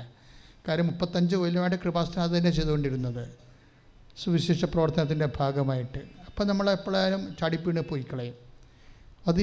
അതും ഹൈ എമർജൻസിക്കേ പോകത്തുള്ളൂ. ഇപ്പോൾ തീരെ മുഴുവൻ ഇളക്കാൻ പോകുകയാണ്. എല്ലാ സ്ഥലങ്ങളിലും പോയി കൊറോണ യോഗങ്ങൾ നടത്തി. അതൊക്കെ ഒരു വൈകുന്നേരമാവും. കൊറോണ യോഗം നടക്കി ആൾക്കാരെ ബോധവൽക്കരിച്ച് റാലി, പൊതുസമ്മേളനം, അങ്ങനെ. കാര്യം ഇത് ഇവർക്ക് ഒന്നും ചെയ്യാൻ പറ്റുന്നില്ല. അതുകൊണ്ടാണ്. കാര്യം അവർക്ക് സഹായിക്കണമെന്നുണ്ടെങ്കിൽ സമ്മർദ്ദം വേണം എപ്പോഴും. ഞാനങ്ങനെയാണ് മനസ്സിലാക്കണത്. സഹായിക്കാനൊക്കെ സർക്കാരിന് ആഗ്രഹം ഉണ്ടാകും. പക്ഷേ ജനസമ്മർദ്ദം എന്ന് പറയുന്നത് പ്രധാനപ്പെട്ട വിഷയമാണ്. ജനസമ്മർദ്ദം. അപ്പോൾ നിങ്ങൾ ഈ ഒരു വിഷയം വന്നാൽ ഞങ്ങളുടെ വിഷയമല്ല. ഇപ്പം ഒരു ബഫർ സോണിൻ്റെ വിഷയം വന്ന് നിങ്ങൾ ആപാലപ്രദം ജനങ്ങൾ പോണ ഉടനെ സമരപ്പാട്ടിലേക്ക് നമുക്ക് ജീവിക്കണ്ടേ? അതാത് കാലങ്ങളിൽ ഇതുപോലെയുള്ള നിയമങ്ങളൊക്കെ ഇതുപോലെ നമ്മൾ ജീവിച്ച പാട്ട് നമ്മളെ ചെവിട് കൊട്ടി പറിക്കണ കപ്പ പറിക്കണ പോലെയല്ല ആൾക്കാരെ പറിച്ചു മാറ്റാൻ നോക്കണത്. അപ്പോഴും നമ്മൾ മാത്രമേ ഉള്ളൂ. ആ ഒരു ബോധം ഉണ്ടാകണം.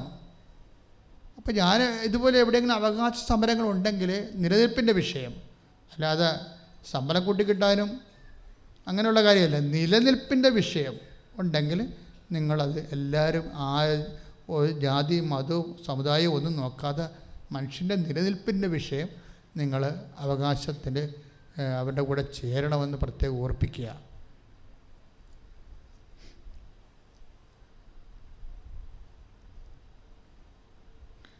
ഈ മുമ്പിൽ സമയമില്ലാത്ത എമർജൻസി ആൻഡ് അർജൻസി വിഷയങ്ങൾ നിങ്ങളുടെ കയ്യിൽ കാര്യമായ ഡോക്യുമെൻ്റ് ഉണ്ടെങ്കിൽ തീർച്ചയായിട്ടും അച്ഛൻ ഉടമ്പടി എടുത്താൽ തന്നെ അപ്പം തന്നെ കാണാം.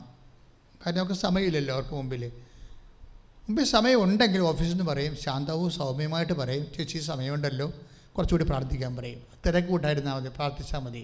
അപ്പോൾ ദൈവത്തെ അതിൻ്റെ അകത്ത് ഉൾപ്പെടുത്താൻ വേണ്ടിയാണ്. കാര്യം അച്ഛനെ കാണുമ്പോൾ ഒരു മാന്ത്രികമായിട്ടുള്ള ആളദൈവ പരിവേഷം ഉണ്ടാക്കിയെടുക്കരുത് നിങ്ങൾ. ഞാനത് ഉദ്ദേശിക്കണില്ല. നമുക്ക് ആപ്പടെ ഒരു ദൈവമേ ഉള്ളൂ. ഇപ്പം അച്ഛനല്ല വിഷയം, അമ്മയാണ് വിഷയം. അതുകൊണ്ട് മര്യാദയ്ക്ക് വൃത്തിമനുമായിട്ട് അവൻ പറയണ പോലെ ചെയ്താൽ ഈ കാണുന്ന പല വിഷയങ്ങളും, ഞാനീ പറഞ്ഞ സാക്ഷ്യങ്ങളെല്ലാം എന്നെ കണ്ടവരല്ല കേട്ടോ, ഒരാളൊക്കെ ചിലപ്പോൾ കാണുമായിരിക്കും. ബാക്കിയെല്ലാം അമ്മ നേരിട്ട് ചെയ്യണ കാര്യങ്ങളാണ്. അതുകൊണ്ട് നിങ്ങൾ ഉടമ്പടി വൃത്തിമനുമായിട്ട് ഭംഗിയായിട്ട് ചെയ്യാൻ നോക്കുക. ആരും ഈ ഉടമ്പടി ഇരുട്ടുകൊണ്ട് ആരും കൂട്ടുടക്കരുത്. നമ്മളെപ്പോഴും ശ്രദ്ധിക്കും. ഞങ്ങളിത് ഉടമ്പടി ധ്യാന കേന്ദ്രമാണ്. ദൈവത്തിനോട് മുമ്പിൽ ഇത്രയും കർക്കശമായിട്ട് നിന്നിട്ടാണ് അമ്മ പ്രത്യക്ഷപ്പെട്ടതും ഉടമ്പടി നമുക്ക് കിട്ടിയതൊക്കെ. ഈ കാലഘട്ടത്തിൽ ഏറ്റവും വലിയ ആശ്വാസമാണ് ഉടമ്പടി. അപ്പോൾ അതുകൊണ്ട് ഞങ്ങളെ സംബന്ധിച്ചിടത്തോളം ഉടമ്പടിയോട് ഭയങ്കരമായ വിശ്വസ്തത കാണിക്കും. അപ്പോൾ ഉടമ്പടി ഞങ്ങളിപ്പോൾ ആൾക്കാർ തന്നെ ഇപ്പോൾ ഇത് വഴിയായത് കാരണം വഴിയെ പോണവരെല്ലാം കയറും, ചിലപ്പോൾ ആശുപത്രി പോണ വഴിക്കും കയറും. അങ്ങനെ ഒന്നും ഞങ്ങളിവിടെ പ്രാർത്ഥിക്കത്തില്ല ആൾക്കാരാണ്. ഇവിടെ പ്രാർത്ഥിക്കണമെങ്കിൽ ഒറ്റ ചോദ്യമാണ്, ഉടമ്പടി എടുത്തതാണെന്ന് ചോദിക്കും. ആ ഉടമ്പടി കാണിക്കണം. ഇത് ഉടമ്പടി ധ്യാനകേന്ദ്രമാണ്. ഇവിടെ വേറെ ഒരു ചോദ്യവുമില്ല. ഞങ്ങൾക്ക് ക്യാൻസറാണ്, ഇപ്പം ചാകുക, അങ്ങനെ ചോദിക്കത്തുള്ളൂ. ഉടമ്പടി എടുത്തതാണെന്ന് ചോദിക്കത്തുള്ളൂ. കാര്യം ദൈവം ജനങ്ങളെ വിശുദ്ധീകരിക്കാൻ വേണ്ടി, ജനങ്ങളെ സാക്ഷികളാക്കാൻ വേണ്ടി ആണ് ഈ ഉടമ്പടി ഏൽപ്പിച്ചിരിക്കുന്നത്. അപ്പോൾ വിശുദ്ധീകരിച്ച് സാക്ഷികളാകാൻ സന്നദ്ധതയുള്ളവർക്കാണ് മുൻഗണന. സ്വാഭാവികമായിട്ട് ചുമ്മാ വഴിയെ പോണവരൊക്കെ അറിയാം, അവർക്കൊക്കെ മുൻഗണന കൊടുത്ത് എന്ത് കാണിക്കണം. അവർ പിന്നെയും കള്ളു പിടിച്ച് നടക്കണം കാണാം. എൻ്റെ ജീവിതം കുറേ വേസ്റ്റായതാണ്. 25 കൊല്ലത്തോളം ഇതൊന്നും ശ്രദ്ധിക്കാതെ ചെയ്തതിൻ്റെ ഫലമാണ് ഇപ്പോൾ അമ്മ ഉടമ്പടി തന്നത്. എന്തുമാത്രം മനുഷ്യർ രക്ഷപ്പെട്ട്, എന്നാൽ അവരൊക്കെ ഇപ്പോൾ വിശുദ്ധി ജീവിക്കുന്നുണ്ട്, അറിയത്തില്ല നമുക്ക്. അതാണ് വിഷയം. ആൾക്കാർക്ക് വയറ്റിൽ പിഴപ്പല്ലേ. അപ്പോൾ എന്താ പ്രോബ്ലം വെച്ച് കഴിഞ്ഞാൽ അവർക്ക് ദൈവത്തിനെ അല്ലല്ലോ വേണ്ടത്, അവരുടെ കാര്യം സാധിച്ചാൽ മതിയല്ല. അതുകൊണ്ട് അങ്ങനെയുള്ള ഒരു നടപടിയില്ല. ഉടമ്പടി ചെയ്തിരിക്കണം, ഉടമ്പടി ചെയ്ത് വൃത്തിമേനായിട്ട് ഉടമ്പടി നടന്നിരിക്കണം, ദൈവത്തിൻ്റെ ആളായിട്ട് ഞങ്ങൾക്ക് തോന്നണം. അങ്ങനെ തോന്നിയാൽ തീർച്ചയായിട്ടും ഇതുപോലെ നിങ്ങൾക്ക് നിങ്ങളുടെ വിഷയം പരിഹരിക്കാനുള്ള സമയം തരും. അപ്പം അത് 99% അമ്മ ചെയ്യുന്നുണ്ട് ഭംഗിയായിട്ട്. പിന്നെ ഒരു ചില കാര്യങ്ങൾക്ക് ചില ഡിസ്കഷൻസ് ആവശ്യമുണ്ടാകും, അതാണ് അച്ഛൻ എടുക്കുന്നത്. പിന്നെ ചില കാര്യങ്ങൾക്ക് ടൈം ഉണ്ടാകത്തില്ല.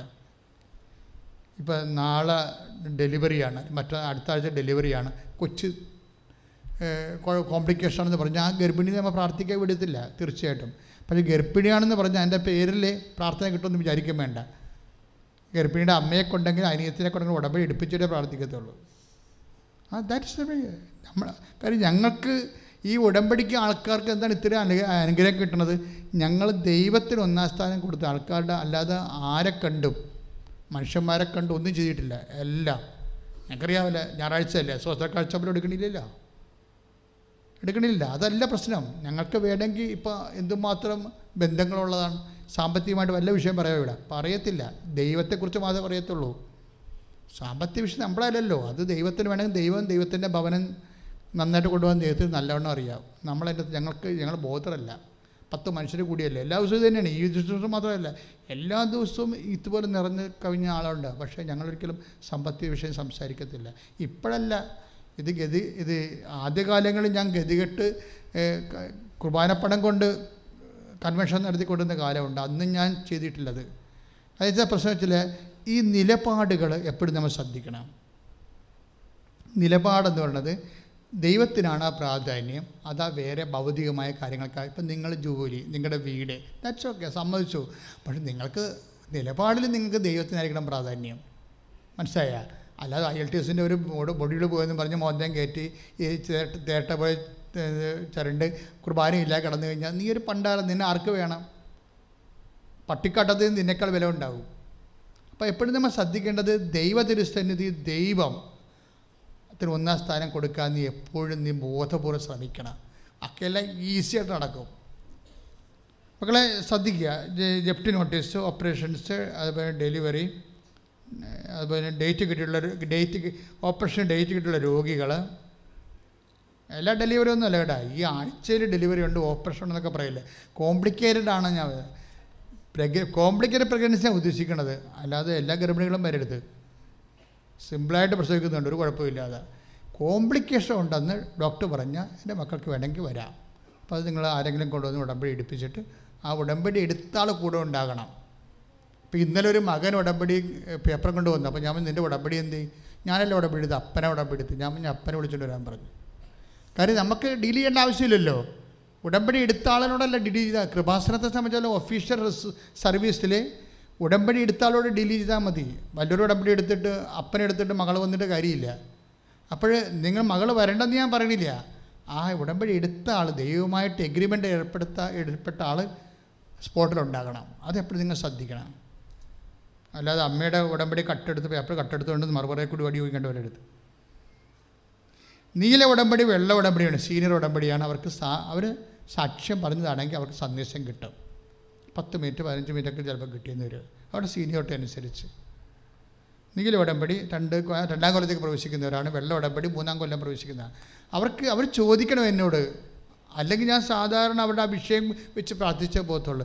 നിങ്ങൾക്ക് എന്തെങ്കിലും കോംപ്ലിക്കേഷൻ ഉണ്ടെങ്കിൽ അച്ഛാ ഇന്ന കാര്യത്തിന് തീരുമാനമായിട്ടില്ല, എന്താ തീരുമാനം എടുക്കേണ്ടതെന്ന് ചോദിച്ചു കഴിഞ്ഞാൽ we will take the message, wishing message, chart message, അല്ലെങ്കിൽ ബിബ്ലിക്കൽ മെസ്സേജ് എടുത്തിട്ട് ഇന്നത് ചെയ്യണം, ഇന്ന ചെയ്യരുതെന്ന് പറയും.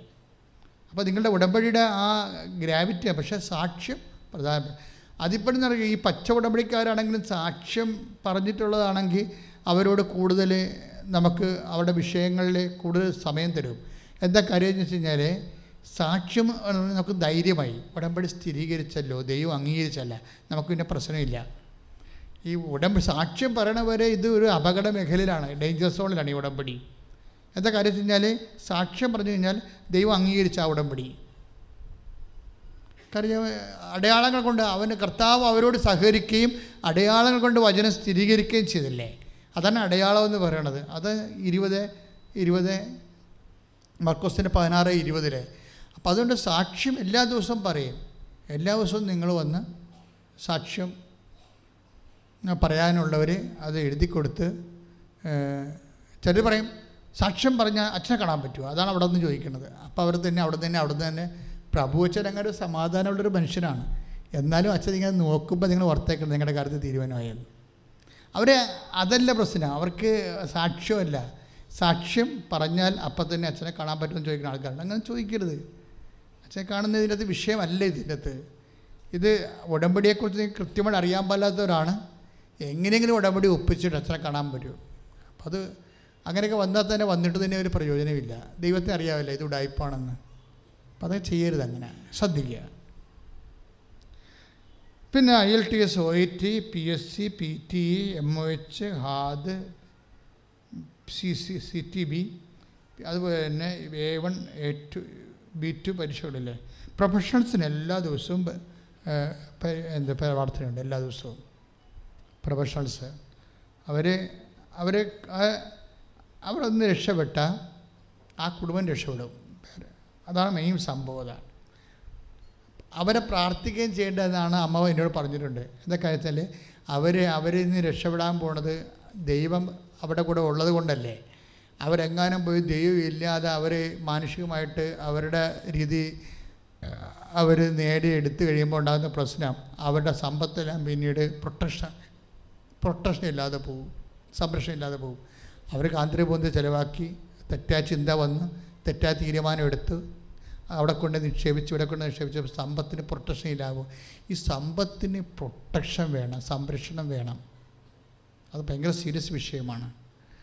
നമ്മുടെ ദൈവത്തിൻ്റെ കൃപയിൽ നിന്ന് ഇതൊക്കെ ചെയ്യുന്നതിൻ്റെ ഉദ്ദേശം അധ്വാന ഫലം അനുഭവിക്കാനുള്ള യോഗ്യത, അത് രണ്ടും ഒന്നാകണം.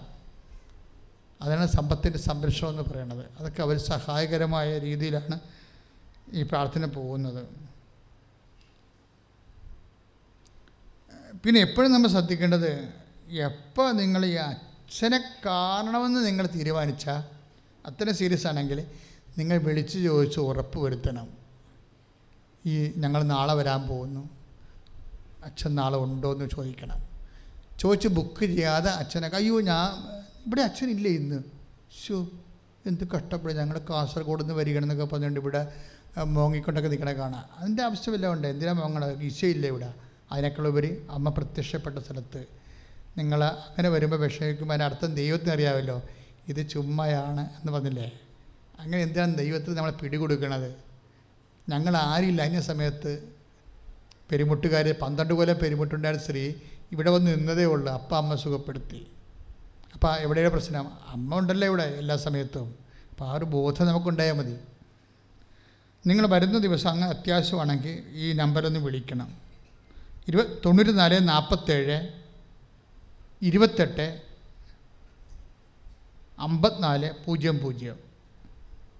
94 47 28 54 00. ഈ നമ്പറിൽ നിന്ന് വിളിച്ച് ചോദിച്ച് അച്ഛനുണ്ടോ എന്ന് ഉറപ്പ് വരുത്തിയിട്ട് വേണം അച്ഛനെ കാണാൻ വേണ്ടി മാത്രം വരാൻ ഉദ്ദേശിച്ച് വരുന്നവർ വരാൻ. പക്ഷെ അവർ ഉടമ്പടിയെല്ലാം പക്കായിരിക്കണം കേട്ടോ. പണ്ടെങ്ങാണ്ട് ഉടമ്പടി എടുത്തിട്ട് അതുകൊണ്ട് വരരുത്. അത് എടുക്കത്തില്ല, ഇവിടെ വേറെ പ്രശ്നമൊന്നുമില്ല. അവർ നേരെ പാക്ക് ചെയ്യും. അപ്പോൾ ഉടമ്പടി പുതുക്കാൻ പറയും. പുതുക്കാനും ചിലപ്പോൾ അന്ന് കാണാൻ പറ്റത്തില്ല. കുറച്ചാൾ ഉടമ്പടിയിൽ ചെയ്യാൻ പറയും. എന്തുകൊണ്ടാണ് ഇത്രയും നാൾ ബ്ലോക്കായതെന്ന് ചോദിക്കും അവർ. ഉടമ്പടി പിന്നെ നിങ്ങൾ ഉടമ്പടി ആയില്ലല്ല, പിന്നെ അച്ഛനെ കാണാൻ വേണ്ടിയില്ല പുതുക്കാൻ പോണത്. 2018 ഉടമ്പടി എടുത്തിട്ടുണ്ട്, പിന്നെ അവർ പുതുക്കില്ല. ഇപ്പോൾ വന്ന് പുതുക്കുകയാണ്. എന്നിട്ട് അച്ഛനെ കാണാൻ സമ്മതിക്കത്തില്ല. നിങ്ങൾ ഉടമ്പടിയിൽ ഒരു മാസം പോകാൻ പറയും, അല്ലെങ്കിൽ 15 ദിവസമെങ്കിലും ഉടമ്പടിയിൽ ഒന്ന് സഞ്ചരിക്കാൻ പറയും. അല്ലെങ്കിൽ ഇവർ ഉടമ്പടി അച്ഛനെ കണ്ടിട്ട് പിന്നെയും കൊണ്ട് മടക്കി വെക്കും. പിന്നെ തമിഴ്നാട്ടിലേക്ക് നിരന്ന് പണി മേടിക്കണതിന്. പിന്നെ വേറെ ശുശ്രൂഷ, അമ്മയ്ക്കൊരു പ്രാർത്ഥനാമുറി എൻ്റെ സ്വന്തം മുറി, തീർത്ഥാടകർക്ക് വേണ്ടിയുള്ളതാണ്. അവർക്കിവിടെ വന്ന് താമസിക്കാനൊക്കെ ഇപ്പോൾ എല്ലാം ഒത്തിരി പേര് വന്ന് താമസിക്കുന്നുണ്ട്. പല വീടുകളിലാണെന്നേ ഉള്ളൂ. അവർക്ക് നല്ല ചാർജ് ചെയ്താണ് അവിടെ താമസിക്കുന്നത്. 4 ദിവസമൊക്കെ വന്ന് താമസിച്ച് പോകുന്ന ആൾക്കാരുണ്ട്. കഴിഞ്ഞ ദിവസങ്ങളിൽ കെനിയയിൽ നിന്ന് ഒരു നീഗ്രോ അമ്മയും മകളും വന്ന് ഇവിടെ 3 ദിവസം താമസിച്ച്. അപ്പോൾ അങ്ങനെയുള്ളവരിപ്പോൾ അവർക്ക് എവിടെ താമസിച്ച് നമുക്കറിയത്തില്ല. പക്ഷേ 3000 രൂപയ്ക്കൊക്കെയാണ് താമസിച്ചിരിക്കണമെന്ന് അറിഞ്ഞ് ഞാൻ ഒരു ദിവസം. ശരിക്കും നമുക്കൊരു സംവിധാനം ഉണ്ടെങ്കിൽ ഇതൊക്കെ നിസ്സാരമായിട്ട് കൈകാര്യം ചെയ്യാവുന്നേ ഉള്ളൂ. അപ്പോൾ അതിനുവേണ്ടിയാണ് ഈ പ്രോജക്റ്റ് വെച്ചിരിക്കുന്നത്. അമ്മയ്ക്കൊരു മുറി, എൻ്റെ സ്വന്തം പ്രാർത്ഥനാ മുറി, അങ്ങനെ ഒരു തീർത്ഥാടക സങ്കേതം ഉണ്ടാക്കുന്നുണ്ട്. പണി തുടങ്ങിയിട്ടില്ല, പേപ്പറെല്ലാം ഓക്കെയായി. ഈ വെള്ളം അവിടെ ഈ 3 നില കെട്ടിടമായത് കാരണം കുഴിച്ചിട്ട് ആരോപ്പം വെള്ളം നിൽക്കുന്നുണ്ട്. ഇനിയിപ്പോൾ വെള്ളം ഒന്ന് ലെവലായി കഴിഞ്ഞിട്ട് അവിടെ പണി തുടങ്ങാൻ പറ്റത്തുള്ളൂ, വേറെ തടസ്സങ്ങളൊന്നുമില്ല. ഈ നമ്പറിൽ ഇതുപോലെ ഒരു മുറി നിങ്ങൾക്ക് ആവശ്യമുണ്ടെങ്കിൽ, ഇതിലൊരു മുറി ആവശ്യമുണ്ടെങ്കിൽ നിങ്ങൾക്ക് ഈ നമ്പറിൽ വിളിച്ചിട്ട് മാനേജറുമായിട്ട് സംസാരിച്ച് ധാരണയെത്താൻ നിങ്ങൾ വാങ്ങിക്കുന്ന നിങ്ങളുടെ മുറിക്ക് വേണ്ടി 5 കൊല്ലത്തേക്കാണ് ആ മുറി കൊടുക്കുന്നത്. 1 വർഷം 4 ദിവസത്തേക്ക് ഫ്രീ ആയിട്ട് കൊടുക്കും. അങ്ങനെ 5 വർഷം കൊടുക്കും. ആ പദ്ധതി പങ്കെടുക്കാൻ ആഗ്രഹിക്കുന്നവർ ആ മുറി നിങ്ങൾക്ക് കൃപാസനത്തിലൊരു മുറിയാണത്. ഇവിടെ അല്ല, വേറെ സ്ഥലമാണ്, അടുത്തായി നമുക്ക് നടന്നു വരാനുള്ള സ്ഥലമുള്ള. അവിടെ ഒരു വർഷം 4 ദിവസം ആ മുറി നിങ്ങൾക്ക് ഫ്രീ ആയിട്ട് കിട്ടും. അങ്ങനെ 5 വർഷം കിട്ടും. ആ ഒരു പ്രോജക്റ്റാണ്. അത് നിങ്ങൾക്ക് താല്പര്യമുണ്ടെങ്കിൽ 94 47 69 68 15 ഈ നമ്പറിൽ വിളിച്ച് മാനേജറുമായിട്ട് സംസാരിച്ച് ധാരണയിലെത്തുക.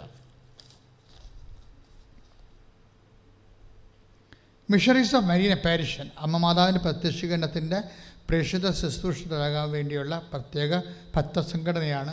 അവിടെ ജോലി കൃപാസനത്തിലെ ശുശ്രൂഷ ചെയ്യുക, അമ്മയുടെ ശുശ്രൂഷകൾ ഇവിടെ ചെയ്യുകയാണ്.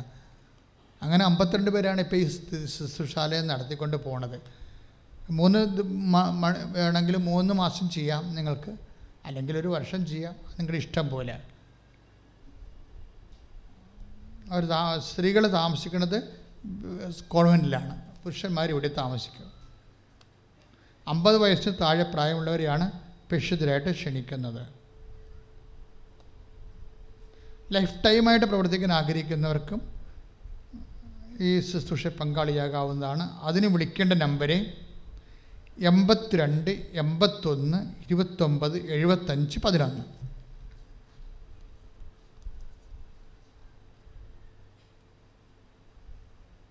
രണ്ടാം ചൊവ്വാഴ്ചകളിൽ തമിഴ് ഉടമ്പടി കൗൺസിലിംഗ് ഉണ്ടായിരിക്കുന്നതാണ്.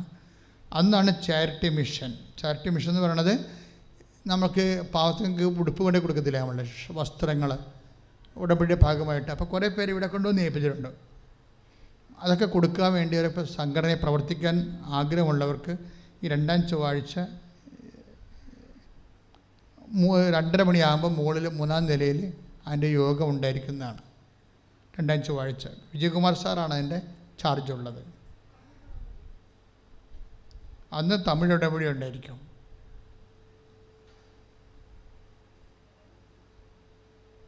യൂട്യൂബ് ചാനൽ ഇന്ന് തന്നെ സബ്സ്ക്രൈബ് ചെയ്യണം. കാര്യം സബ്സ്ക്രൈബ് ചെയ്താൽ മാത്രം പോരാ, എല്ലാ ധ്യാനങ്ങളും, എല്ലാ ചൊവ്വാഴ്ചത്തെ ധ്യാനങ്ങളും നമ്മുടെ ഉടമ്പടി പ്രകാരം നമ്മൾ പ്രാർത്ഥിച്ച് കൂടേണ്ടതാണ്. കാരണം അതിലാണ് നമ്മുടെ മെസ്സേജ് ഇരിക്കുന്നതും. അത് നമ്മുടെ ഒരു ഉത്തരവാദിത്തം കൂടിയാണ്. ഉടമ്പടി നിലനിൽക്കുന്നതിൻ്റെ ഒരു കൃപയുടെ കാരണം കൂടിയാണത്. അത് മിസ് ചെയ്തൊരു കാരണവശാലും. യൂട്യൂബ് ചാനൽ സബ്സ്ക്രൈബ് ചെയ്യാത്തവർ ഇന്ന് തന്നെ സബ്സ്ക്രൈബ് ചെയ്യേണ്ടതാണ്. സബ്സ്ക്രിപ്ഷൻ കൂട്ടിയിട്ട് ഞങ്ങളുടെ കാശ് വാങ്ങിക്കുന്നില്ല നിങ്ങൾ നേരത്തെ പറഞ്ഞിട്ടുള്ളതാണ്. ചിലരൊക്കെ വിമർശിക്കുകയെ അത് അച്ഛന് കൃപാസനത്തിന് കാശുണ്ടാക്കാൻ വേണ്ടിയാണ് ഷെയർ ചെയ്യാൻ പറയണം. അല്ല, സബ്സ്ക്രിപ്ഷൻ ഒറ്റ പൈസ വാങ്ങിക്കണില്ല. അത് പോളിസി മാറ്ററാണ്. അതുകൊണ്ടാണ് നമുക്കതൊരു ബിസിനസ് അല്ല, അതൊരു മിഷനാണ് യൂട്യൂബിലെ. അതുകൊണ്ട് നിങ്ങൾ എത്രയും വേഗം യൂട്യൂബ് സബ്സ്ക്രൈബ് ചെയ്തിട്ട് മറ്റുള്ളവർക്ക് ഷെയർ ചെയ്യണം. ആ സാക്ഷ്യങ്ങൾ ഷെയർ ചെയ്യണം. കർത്താവിനെ അറിയാത്തവർ നിങ്ങൾ വഴി അറിയണം, അറിഞ്ഞവർ ആഴപ്പെടണം. അതൊരു മിഷൻ പ്രവർത്തനമാണ്. കൃപാസനത്തിൻ്റെ പേരിൽ ആരെയും സാമ്പത്തികം മേടിക്കാനോ കൊടുക്കാനോ ആവശ്യപ്പെടാനോ ഒന്നും ആരെയും വെച്ചിട്ടില്ല, വെക്കത്തുമില്ല. എല്ലാം സെൻട്രൽ ഓഫീസ് ആവശ്യമുണ്ടെങ്കിൽ നിങ്ങൾക്ക് അമ്മ അനുഗ്രഹിക്കുമ്പോൾ എന്തെങ്കിലും അമ്മയെ സഹായിക്കണം, അമ്മയുടെ ശുശ്രൂഷ നടക്കണമെന്നുണ്ടെങ്കിൽ ഓഫീസുമായിട്ട് ബന്ധപ്പെട്ട് രസീത് വാങ്ങിക്കണം. അല്ല ആരുടെയും കൊടുത്തു വിടുകയോ ഒന്നും ചെയ്യരുത്. ഞങ്ങൾ ആരെയും ചുമതലപ്പെടുത്തിയിട്ടില്ല. പലരെയും വാട്സപ്പിൽ നിങ്ങളൊക്കെ കൃപാസനത്തിൻ്റെ ബ്രദറാണ്, അച്ഛനാണെന്നൊക്കെ പറഞ്ഞിട്ട് ആരുടെയൊക്കെ വിളിക്കുന്നുണ്ട് കാശിന് വേണ്ടി. എല്ലാം കള്ളത്തരമാണ്. ലോകത്ത് എവിടെ ഇരുന്ന് അമ്മയുടെ മുമ്പേ തിരിതെളിച്ച് നിയോഗങ്ങൾ സമർപ്പിക്കാൻ വേണ്ടി സന്ദർശിക്കുക www.krubasanamarianShrine.com